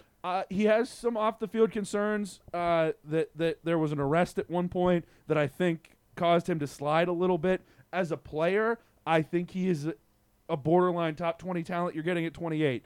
But at the end of the day, this doesn't make sense for the Packers. You know, if I was going 28th off the board to one of the most historic franchises in all of sports, and the most interesting fact that they came up for me was I enjoyed playing paintball as a kid, I would rethink my career. Yeah, and congrats, Aaron Rodgers. He has a new D tackle and linebacker to throw to. Can we check Rodgers' Twitter? Is he? I did. Can I give you? said Radio Can I give you silence. a Pat McAfee on? He's in the middle of a juice cleanse right now. He can't even type. He'll be on McAfee on Tuesday, I assume. That'll be really? something interesting. A stat about Pickett, if I may, from Cynthia Freeland. From Kenny? We're going back to Kenny? For Pickett, real quick. This might make you feel a little better. So, Cynthia Freeland says computer vision shows that Kenny Pickett was the best quarterback in the FBS last season against pro-style defenses, and it is calculated that he had 113 passer rating against those defenses. That would put him in the top 15 quarterbacks in the NFL. Neat. Nice 113 passer rating with 122 yards, 3 picks, and no touchdowns. By the way, apologize for the emergency Can we weather talk update. through this? You're not supposed to, but we just did. Shh. Okay. We probably should have gone to a break there and reined back in. This is getting a little crazy here in the after hours. So by the way, again, Devontae Wyatt is the pick that makes no sense. But wait until we Here's see a Rodgers quote. Patriots are going to take at 29. We have a Rodgers quote. This is right now 4 minutes ago from Pat McAfee. He was on the McAfee show. When I made my decision, I was thinking Devontae would be back, and I have so much love for him, and I wish him the best. So, I mean, there's a video. I can't play the video, obviously. It's 2.5 minutes long. But that's the quote that McAfee went with. They re-signed him and then punched him in the head? Essentially is what that feels like. So the Packers may have leveraged saying, hey, Devontae's going to be here, turn around and trade him right away once they get Rodgers locked in. Surely there's no way they said That's that. what it feels like. It had like. to be more like I'd be interested in signing, but Devontae's still going to be here. Right. So here's the pen. You know, there's no way they lied. When to his I made face my about decision, Devontae. I was thinking Devontae would be back. I mean, he could still demand a trade, I guess. Nobody's picking up that cap hit. Nobody has room for that cap hit. The Pittsburgh Steelers. The Rams do somehow. Wait, let's get a little weird here. The Patriots picks in. Get ready, Liam, because this one's going to be an absolute worldie. Let's get weird here. Aaron Rodgers just called Brian Gutekunst and said, "Screw you, buddy. I'm out." There's no first-round picks to trade for anymore. They have to be future firsts, and you have to trade more because those picks don't mean as much. What do you mean? I mean, yeah, it's his team. I'm not talking about that. I'm talking about, if you're It would have to be the Titans, I think. Yeah, if you're the Falcons or something like that, it's too late now. You can't trade too many future firsts because you could. I'm trying to put this into words. Future firsts don't mean as much as a first-round pick in the draft that's currently happening, and all of those picks are gone now, except for the Patriots, Chiefs, Bengals, and Vikings, 3 of which don't need a quarterback, and 29's not going to get you Aaron Rodgers with future firsts. So let's just say that he puts his badge and his gun on Gutekunst's desk. What does that mean? What happens now? Because that's the kind of thing that happens before the draft, so you can get those picks. And it probably takes it would probably take a while. It does. I don't know what Green Bay. They'd probably tell him too bad. It's too late. Yeah, I really don't know. I mean, the team that came to my mind that I just said that might be able to do it. Obviously, it's going to be future first round picks, but it would be the Titans. They can give them Tannehill. That money is probably makes it a little easier for the Titans because Tannehill's making a lot of money too. Right, his contract's so big. big. they could give him Tannehill. I think Tannehill, he might have like 2 years left on his contract, and then obviously probably 2 or 3 firsts, and then Tennessee would be a real player in the AFC. But that's the team that came to mind for me. All I'm saying might is be able to do that. Kevin Colbert might be playing 3D chess when Kenny Pickett in a first-round pick gets traded for Aaron Rodgers tomorrow. You don't know. You never know. Sure. It's a pretty lofty contract. I'm curious to see what teams can get that in under the cap. 4 more picks to go in the first round. It's the Patriots at 29, the Chiefs at 30, the Bengals at 31, and the Vikings now at 32 become a very odd spot for them to pick in. Quarterback? Wait a second. Is this the same guy that just popped up on my board that we saw from that tweet a moment ago? The Patriots are going interior offensive line with this pick at 29. Liam from Chattanooga, it's Cole Strange. Yeah, so looking through the notes here, once again, sifting through and seeing Cole Strange, one of the top center prospects towards most people's boards. He's a guy with quick, sort of agile movement, and he has decent footwork to go with it.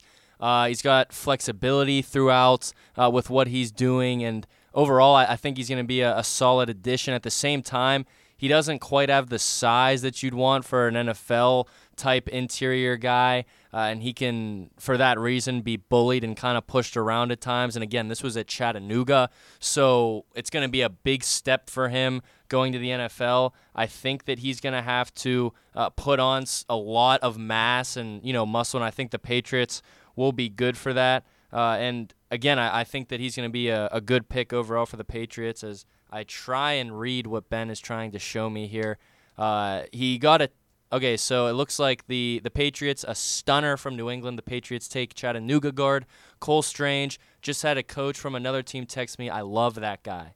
So there's some Maybe praise he just likes across his personality. the I league. mean, it doesn't mean he There's likes some him as a praise player. across the league. No longer a smokescreen. They're speaking honestly, and it sounds like Strange has some fans around the league. I don't know what Daniel thought about him, but that's kind of the breakdown that I have. I thought Cole Strange was a really high-ceiling center prospect who had to have some things break right. He was my 89th overall prospect coming into this draft, and of course he goes off the board at 29, so 60 spots he jumps up compared to my big board. But he's a really scrappy player on the interior of the line, and he's got a big frame to play center, 6'4", 307 pounds. He's a little bit hit and miss with his technique. His hand timing is not great. He's pretty agile, but a little bit heavy-footed at times. He's a really balanced blocker. He sets up a wide base, and he's a really good finisher with his blocks. He'll take guys down and keep them there, I will certainly say. But he came to the position late. He's still growing into his body. I wouldn't have taken him at 29, especially with David Andrews under contract for 4 more years. But I don't hate the pick. I just, like I said, would not have taken him in the first round. I've refrained from making hot takes in this NFL draft. I'll go ahead and make one now. I know we like Jermaine Johnson. I like George Karlaftis more than I like Jermaine Johnson. And Daniel Karlaftis, who I know you're not a fan of, goes off the board to Kansas City at 30. I'm not a fan of George Karlaftis. I would just say this is a good spot for him. Yes, it is, and I think there are better edge rushers still available compared to George Karlaftis, who I had as my 26th overall prospect. So this is good value to get him at 30. He's my 7th best edge rusher in this draft, and there's only one guy that I have, or two guys, if you count Ojabo, ranked ahead of him at that position that have already come off the board.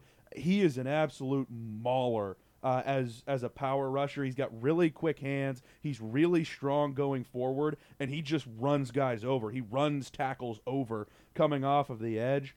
But he's not a particularly nuanced rusher. He hasn't added a lot to his game during his college career. He's really a very similar player now that he was as a freshman. I'm not necessarily sure he's going to get a lot better, but he's a very good player right now. So I think George Karlaftis is a guy that is a little bit similar to Aiden Hutchinson in that I don't know that there's a much higher ceiling, but it's a guy that I think can step in day one and be productive and maintain that production over the length of his career. So it's a pick that I like, particularly for the Chiefs, who add a guy that can play a 4-3 end in that system. I'm looking at their depth chart as we speak. They have Frank Clark on one side, and their left defensive end is Mike Dana. Yeah. Who I am not familiar with. Not good. Who I am not familiar with. He was terrible against the Raiders. So this is a good addition in a position of need, I would certainly say. A little bit of international flavor thrown in at the end of the first here, too. Yeah, native of Greece, moved to the United States at the age of 13. His father passed away when he was 13 years old, when he was living in Greece, which is his father's home country. His parents met in college, moved to Greece, and that's where George was born. His father passes away when he's 13. His mother is from West Lafayette, Indiana, which is where Purdue is. They move back to be with her family in West Lafayette. He makes the decision to go to Purdue. Really had his pick of the litter when it came to college choices. Goes to Purdue, very productive, becomes an NFL first-round draft pick. We're going to step aside for the final time. When we come back, we've got the final two picks of the first round. We'll set you up for day two, get our closing thoughts, and conclude coverage of the NFL draft. This is the 2022 NFL draft on U92. College life can be stressful. If you feel anxious or depressed, you can talk with a trained crisis counselor for free, day or night. No appointment or insurance necessary. Call 1-877-HELP-304 or chat online at help304.com. Help 304 is a nonprofit 501c3 organization.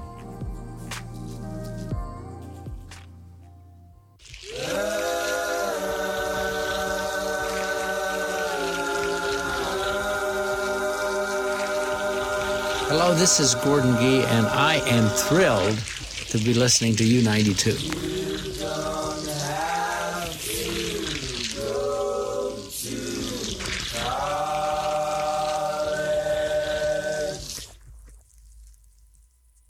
Right now, our country feels divided, but there's a place where people are coming together. I gotta tell you, I was nervous to talk to someone so different than me. Me too, but I'm glad we are. Love Has No Labels and One Small Step are helping people with different political views, beliefs, and life experiences come together through conversation, and it feels good. Wow, your story is so... Interesting? Yeah. When people actually sit down, talk, and listen to one another, they can break down boundaries and connect as human beings. At lovehasnolabels.com/onesmallstep, you can listen to amazing, life-changing conversations and find simple tools to start a conversation of your own. I know one thing. This conversation gives me hope. It gives me a lot of hope, too. Take a step toward bringing our country and your community together by having the courage to start a conversation at lovehasnolabels.com/onesmallstep. A message from StoryCorps, Love Has No Labels, and the Ad Council.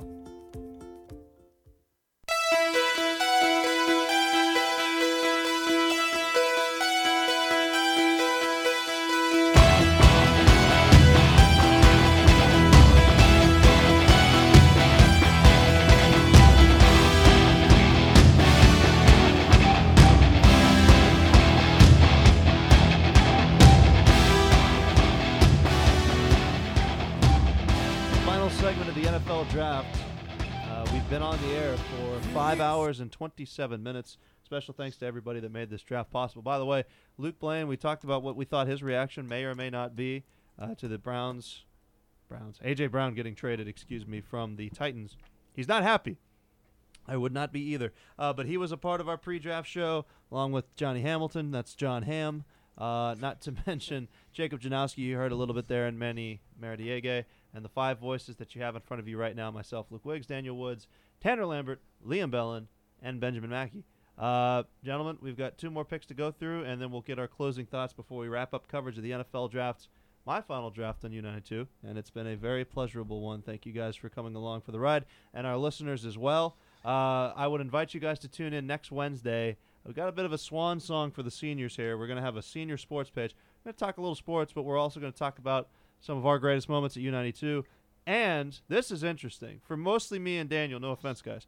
The WVU show, our hour from 6 to 7, when we talk about WVU sports, Daniel and I will, what have we decided? We are going to rank our top 5 all-time West Virginia wide receivers, running backs, and quarterbacks. And then we're going to give you, we haven't decided on this one yet. We're either going to do each other's all-time starting 5, well, we'll do top 8 WVU basketball team, either all-time or players that have played since we've been alive. So it's going to be a fun conversation. You guys are going to want to tune in for that. And then we have Mountaineer baseball coming up next weekend. It's Tejas, is it not? Texas? Tejas, that's right. Yeah, and we have Pitt coming up on Tuesday. Is that Tuesday or is it a week from Tuesday? You got a series this weekend to get right though. First, you've got to go win 3 games. Is it the 10th? Yeah, I think we got Texas and then Pitt. Texas and then Pitt. Excuse me. Okay. So we've got a 3-game series against Texas to promote what's going on in the sports staff. We're running out of events before some of us graduate. Hey, Jimmy Gaudio, if you're listening, let me do play-by-play for one of those baseball games. Yeah, me too. I'm just saying. Ben Mackey's had his turn. You've done like 15 hours of baseball in a week. Midweek starter, Ben Mackey. Well, how many did we do last night, Ben? One baseball game. Yeah. Well, no, how many hours? We were there. You were there for what? 6 hours? Well, yeah, the game was 3 hours, 45 minutes. I was there for 2 hours before, an hour and a half before. Hey, okay. Commitment. Yeah, first one in, last one out, Ben Mackey. All right, the pick is in for the Bengals.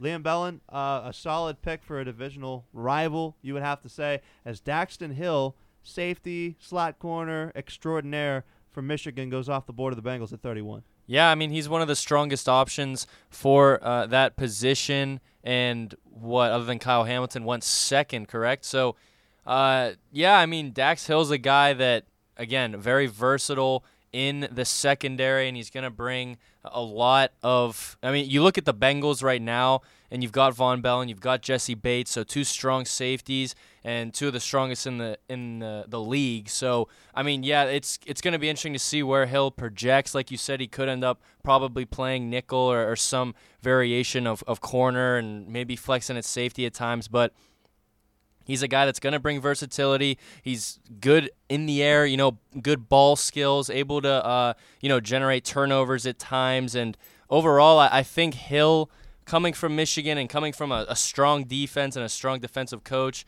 in John Harbaugh, I think that he's a good fit in Cincinnati, and I think he's a good fit for any NFL team. I think that his skill set really suits the modern kind of versatile defensive back that a lot of teams are looking for, and clearly Cincinnati wanted that too. You can see how skilled he is and how highly they think of him when, like I said, you have 2 of the best or better safeties in the league, and you go ahead and still pick him. So I think that this is a valuable pick once again for the Bengals. I think that they did pretty good with this one, and I think Hill projects as a solid starter in the NFL that can play a lot of places. I should have added it up really quickly. Are we up to 4 or 5 members of the Georgia defense that have been taken already? Let me look really quickly. Devontae Wyatt, Jordan Davis, Trayvon Walker, and Quay Walker. So 4. Spoiler alert, it's going to be 5. Let's go ahead and just go to that pick right now so we can get our closing thoughts, Daniel. As the final pick of the first round will be the 5th member taken. By the way, I'll bring up Will Brinson once or twice more before the show's over because I'm a big fan of his work. He likes to equate the last year's Georgia defense to the 2019 LSU offense. I've said that for quite some time. Where it's like there's going to be 5, 6, 7 studs from this when you go back and look at it. Yeah. And I think that a lot of us would agree. But Daniel, it's Lewis Sign, the safety. He's under 100 pounds. Yikes. 200 pounds at 199, 6'2". The safety out of Georgia is the final pick of the first round. I really like Lewis Sign, much like his teammate Quay Walker. He's a late riser in the draft process, up to number 32. He just flies around, man. He's outstanding in the back end. He hunts the football. That's what jumps off the page. He's got the athleticism to chase slot receivers and tight ends, but he really makes his hay coming downhill and lowering the boom on people. He has elite processing, elite play recognition in the back end, and attacks the football like a madman. He just gets after ball carriers, shoots gaps really well, is a very good run fitter, and is an intelligent defender who doesn't necessarily have elite range over the top, but can still make plays in coverage. This is an interesting pick, considering if you're going to go safety, they could have probably stayed at 12 and got Kyle Hamilton. But I like the pick. I think he's a good fit there. They've got Cameron Bynum at free safety, who is a former fourth-round pick who's been okay. But you want somebody back there with Harrison Smith that can cover a little bit more ground as he gets older, and I think Lewis Cine can do that very well. We'll recap the first draft here in just a moment, the first round, excuse me. But there have been 9. Oh, 9 trades in the first round. And Ben Mackey, I will give you the pleasure of recapping who's moved up, who's moved down, what the picks were, and the 9 trades that have happened in the first round. Yep, so 9 total. It all started with the Saints trading up to 11. With the Commanders at 11, they took Chris Olave. The Commanders got 16 in return for that, as well as 98-120 with the 16th pick. They took Jahan Dotson. Next, the Lions traded up to 12 with the Vikings, where they selected Jamison Williams. They also got 46. The Vikings got 32, 34, and 66 in that trade. 32 just a moment ago, Lewis Cine. Next, the Eagles traded up with the Texans to get number 13, which turned into Jordan Davis. The Texans got 15, 124, 162, 166. 15, they took Kenyon Green. And then the Ravens traded with the Cardinals. The Cardinals got Hollywood Brown, the wide receiver, and pick number 100. The Ravens got pick number 23, which they later turned into pick number 25. The Titans traded with the Eagles. The Eagles got A.J. Brown, signed him to a 4-year extension, $100 million, $57 million guaranteed. The Titans got pick number 18, which turned into Treylon Burks, as well as pick number 101. Next, the Chiefs traded up with the Patriots. They got pick number 21, which turned into Trent McDuffie. The Patriots got 29, where they took Cole Strange, as well as 94 and 121. Then the Bills traded with the Ravens again. Bills got 23, took Kaiir Elam. And then the Ravens finally got their pick with all the trades involved at 25, where they took Tyler Linderbaum. They also got pick number 130. The Jets traded with the Titans. The Jets got pick number 26, where they took Jermaine Johnson, as well as pick number 101. The Titans got 35, 69, 163. Lastly, the Jaguars traded with the Bucks. The Jaguars moved up to 27 to get Devin Lloyd. The Bucks got 33, 106, and 180. Out of all of those, did the Cardinals try to get A.J. Brown? Because they got Hollywood Brown, and then about a minute later, the Eagles got A.J. Brown for not too much more. Traded for the wrong guy. The wrong Brown. Look at how tired Goodell looks. He is ragged.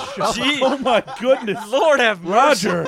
He's been in Vegas too long. I mean, he's got that Sean McNeil hair going on. Ben, let me put you back on the spot. I won't ask everybody else this because it's a lot to keep track of. My favorite trade of those, besides the A.J. Brown one, which I think is an obvious pick, I like the Vikings picking up 32 that turned into Lewis Cine, and there was a 34, right, that they pick up as well. Yes. That's somebody that, again, Christian Watson is still on the board. We'll get Daniel Woods' favorite picks for the second and third round coming up here in just a moment. But I like that they have one of the early picks tomorrow as well. That was my favorite piece of business. And like we said, the A.J. Brown one makes a ton of sense. That could go to as well. But other than those two, what's the trade that stands out the most to you? Is maybe your favorite? What team did the best business? Probably the Jets with the Titans. Jets moving up to 26 to take Jermaine Johnson. It was a guy that they had on their top 10 on their board, and they thought about taking him at 10, but he fell all the way down to 26, and at that point, the Jets just decided, you know what, at this point, there's no way that we can let him slip through our fingers, so they decided to trade up with the Titans, take Jermaine Johnson. They also get pick 101 back, and in return, the Titans, who are also active in the trading tonight, get 35, 69, and 163.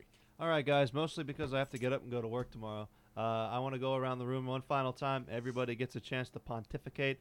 And let's do this. Tell me who your favorite selection in the first round was. maybe tell you your least favorite. Don't say Kenny Pickett, please. If we can do that, your favorite pick of the first round, maybe your least favorite pick of the first round. Shout out some day 2, day 3 prospects that you'd really like to see either go to your team or just somebody that either you wanted to see pick today that wasn't, that you think would be a steal in the second round, or somebody that is a day 3 pick that you think could be an absolute superstar in the future. What's that UTSA corner's name? Tariq Woolen. Tariq Woolen. Really, really big fan of his. I wanted to go first and say that I love the Jordan Davis pick, and Tariq Woolen is the player that if the Raiders take him tomorrow, I might ascend into heaven. So Daniel Woods, we'll start with you. Favorite pick of the first round, least favorite pick. Shout out some guys that you like day 2, day 3. Your closing thoughts. My favorite pick of the first round is Devin Lloyd at 27 of the Jags. That was an absolute masterstroke from Trent Baalke, who I'm not particularly high on as a general manager, to trade back into the first round and get a guy that I had as a top 10 talent at 27. That's a pretty good piece of business there for a Jaguars team that's going to need some more pieces like that to be even remotely competitive. I really liked that.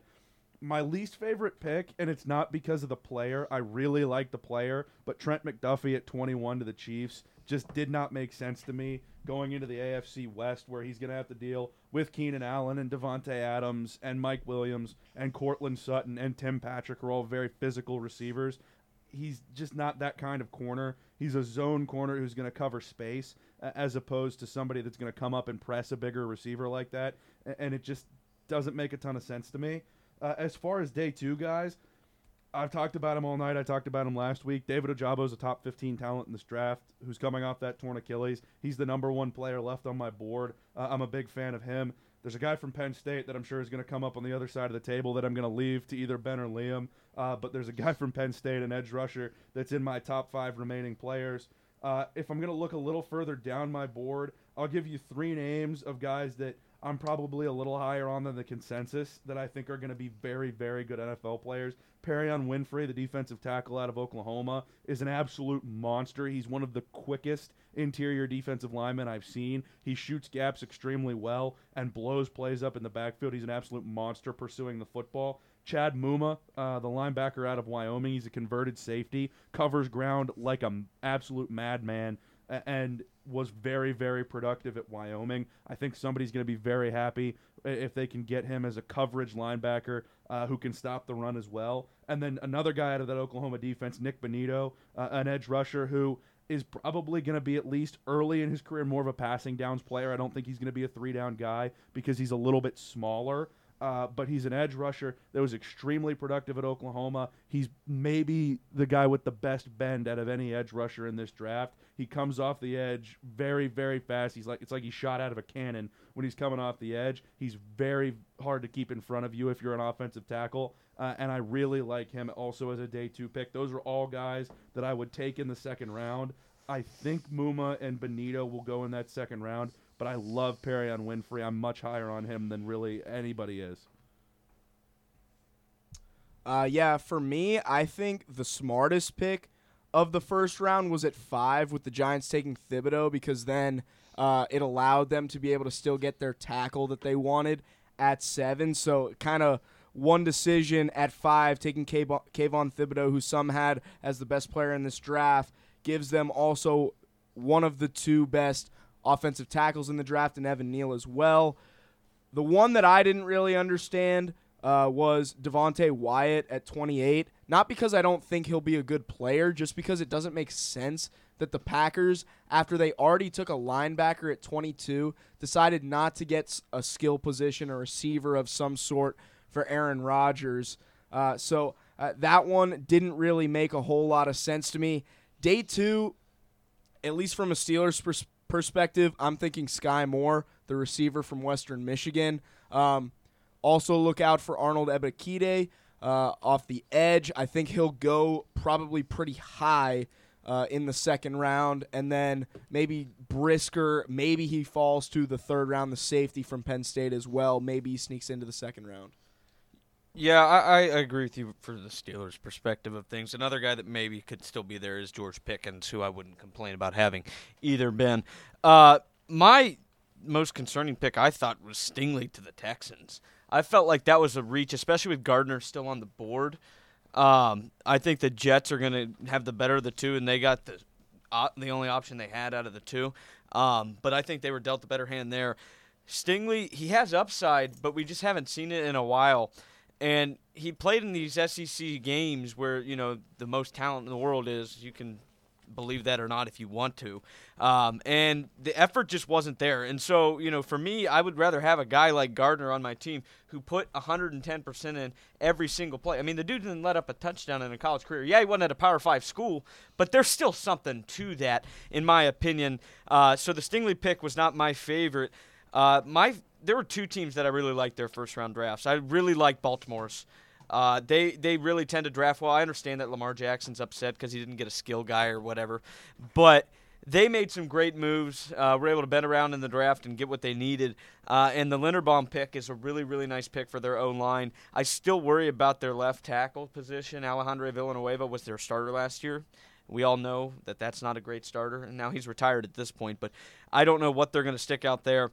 And then, as far as day two goes, I really like Andrew Booth Jr. still not taken. He's up there on the board. Roger McCreary out of Auburn. And George Pickens is a guy who I'm really high on. And then I'm really excited to see where some of these other quarterbacks go. A few weeks ago when we were doing the first draft segment, I think, Daniel Woods, our fellow guy here, said there would either be one or two quarterbacks taken or seven. It was going to be one or the two the other ways, and instead we saw a ton of receivers taken. So we didn't see the QB carousel that some of us could have predicted and, a lot of the experts predicted, which surprised me a little bit. The Steelers get Pickett. We'll see how it turns out. I'll leave it at that. For me, one of the better picks of the night, I'm going to go to Detroit. You trade up and you go ahead and get Jameson Williams. I think that's good value at 12. I think he's one of the best receivers in the draft. Just has to overcome that ACL injury. Like Daniel mentioned before, it's not exactly – obviously it's something that you have to recover from, but it's not what it used to be. So if you can get Jameson Williams back to how he was playing this season, I think that he could be an absolute steal there and the type of guy that you want to trade up for and get good value for. Another receiver I'm going to go to as the pick I don't like, if you're Tennessee, you trade A.J. Brown for Treylon Burks. I think that's a huge downgrade. I'm a fan of Burks, but I wasn't exactly as high on him as other people, and you combine that with the fact that Brown is a top receiver in the league. I think that was just obviously there were other factors to it, like money that they couldn't quite sort out, so you end up having to move him because you don't want to be stuck high and dry with getting nothing from him and he leaves in free agency. I get that, but and you still get a replacement for him, and I think Burks can be dynamic. At the same time, I think it's just a big downgrade for a team that doesn't have a whole lot of weapons outside of Brown and Derrick Henry. So that was something for me that was a bit concerning. As for day two, guys, we kind of talked about it before. I'm going to say names that have already been mentioned. I mean, Andrew Booth, probably the top corner remaining. I wouldn't be mad if the Steelers, if he was to fall that far, which he probably won't, if the Steelers would take a chance on him. Like you said before, Daniel, Arnold Ebiketie, he's a really good edge, a guy that I think is kind of ascended up draft boards and a guy that I think can make a difference for a team as a dynamic pass rusher that can cause turnovers. Another edge rusher is Boye Mafe from Minnesota. That's a really staggering kind of dynamic guy. Another guy that can get after the quarterback and give you what you need. I like George Pickens. I like Sky Moore. And I'm interested to see, like Tanner said, where's Matt Corral and the Sam Howells of the world going to go? We heard about Carson Strong long ago. I didn't even mention Malik Willis. And it's going to be interesting to see where those kind of guys fall in. Does Bailey Zappi go tomorrow in the third round? Probably not, but it'll just throwing names out there. I mean, it'll be interesting to see how these quarterbacks pan out because there's quite a lot of them, and it's always interesting to see a team take a flyer on a QB. We saw, as a Steelers fan, all the flyers that they've taken on QBs have been horrible. You saw Davis Mills last season, who I wanted the Steelers to maybe take a flyer on. He looks like he could be the starter in Houston, so you never know when the right guy falls into the right scheme or whatever it may be, and you take a flyer on a guy that might pan out. So that's another thing I'm looking forward to. I feel like David Tennant at the end of Doctor Who, guys. I don't want to go. The NFL draft it's a weird thing to say, but it's my favorite thing to do at U92. It's the only thing that we've been able to do all 4 years that I've been here. My sophomore year, we zoomed in Alex from the station computer, and I did the draft at WAJR. Last year, we did it down in the basement in the war bunker. And then my first year, half the staff couldn't come to the draft because it was the opening night of one of the Avengers movies. I don't know. So people had to leave for To be that. fair, I was there. Well, you weren't on U92 staff. Yeah, and I was also not watching the movie, making sure Saquon Barkley was not a Brown. But the NFL drafts have been an absolute blast to do over the last couple of years. Ben, you all right? You got some breaking news before we leave? Not really, just a quick note. Okay. Tonight's wait was the longest collective wait for a QB class in the draft in 25 years. First QB taken that year in 97 was Jim Druckenmiller. Great. So that doesn't make me feel great. Well, another thing, I think Louis Riddick's going to be the new GM of the Steelers.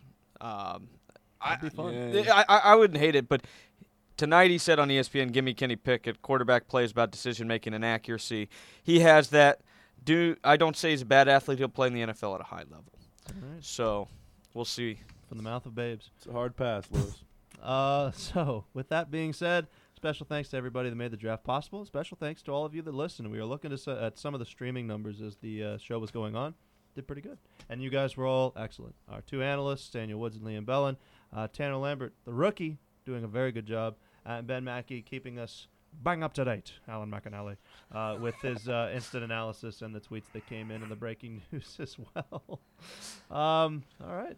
I guess that's it. We'll go ahead and leave it there. We're done. Special thanks for everybody that listened over the last 6 hours. Thus concludes coverage of the NFL Draft. This has been coverage of the 2022 NFL Draft on U92 The Moose.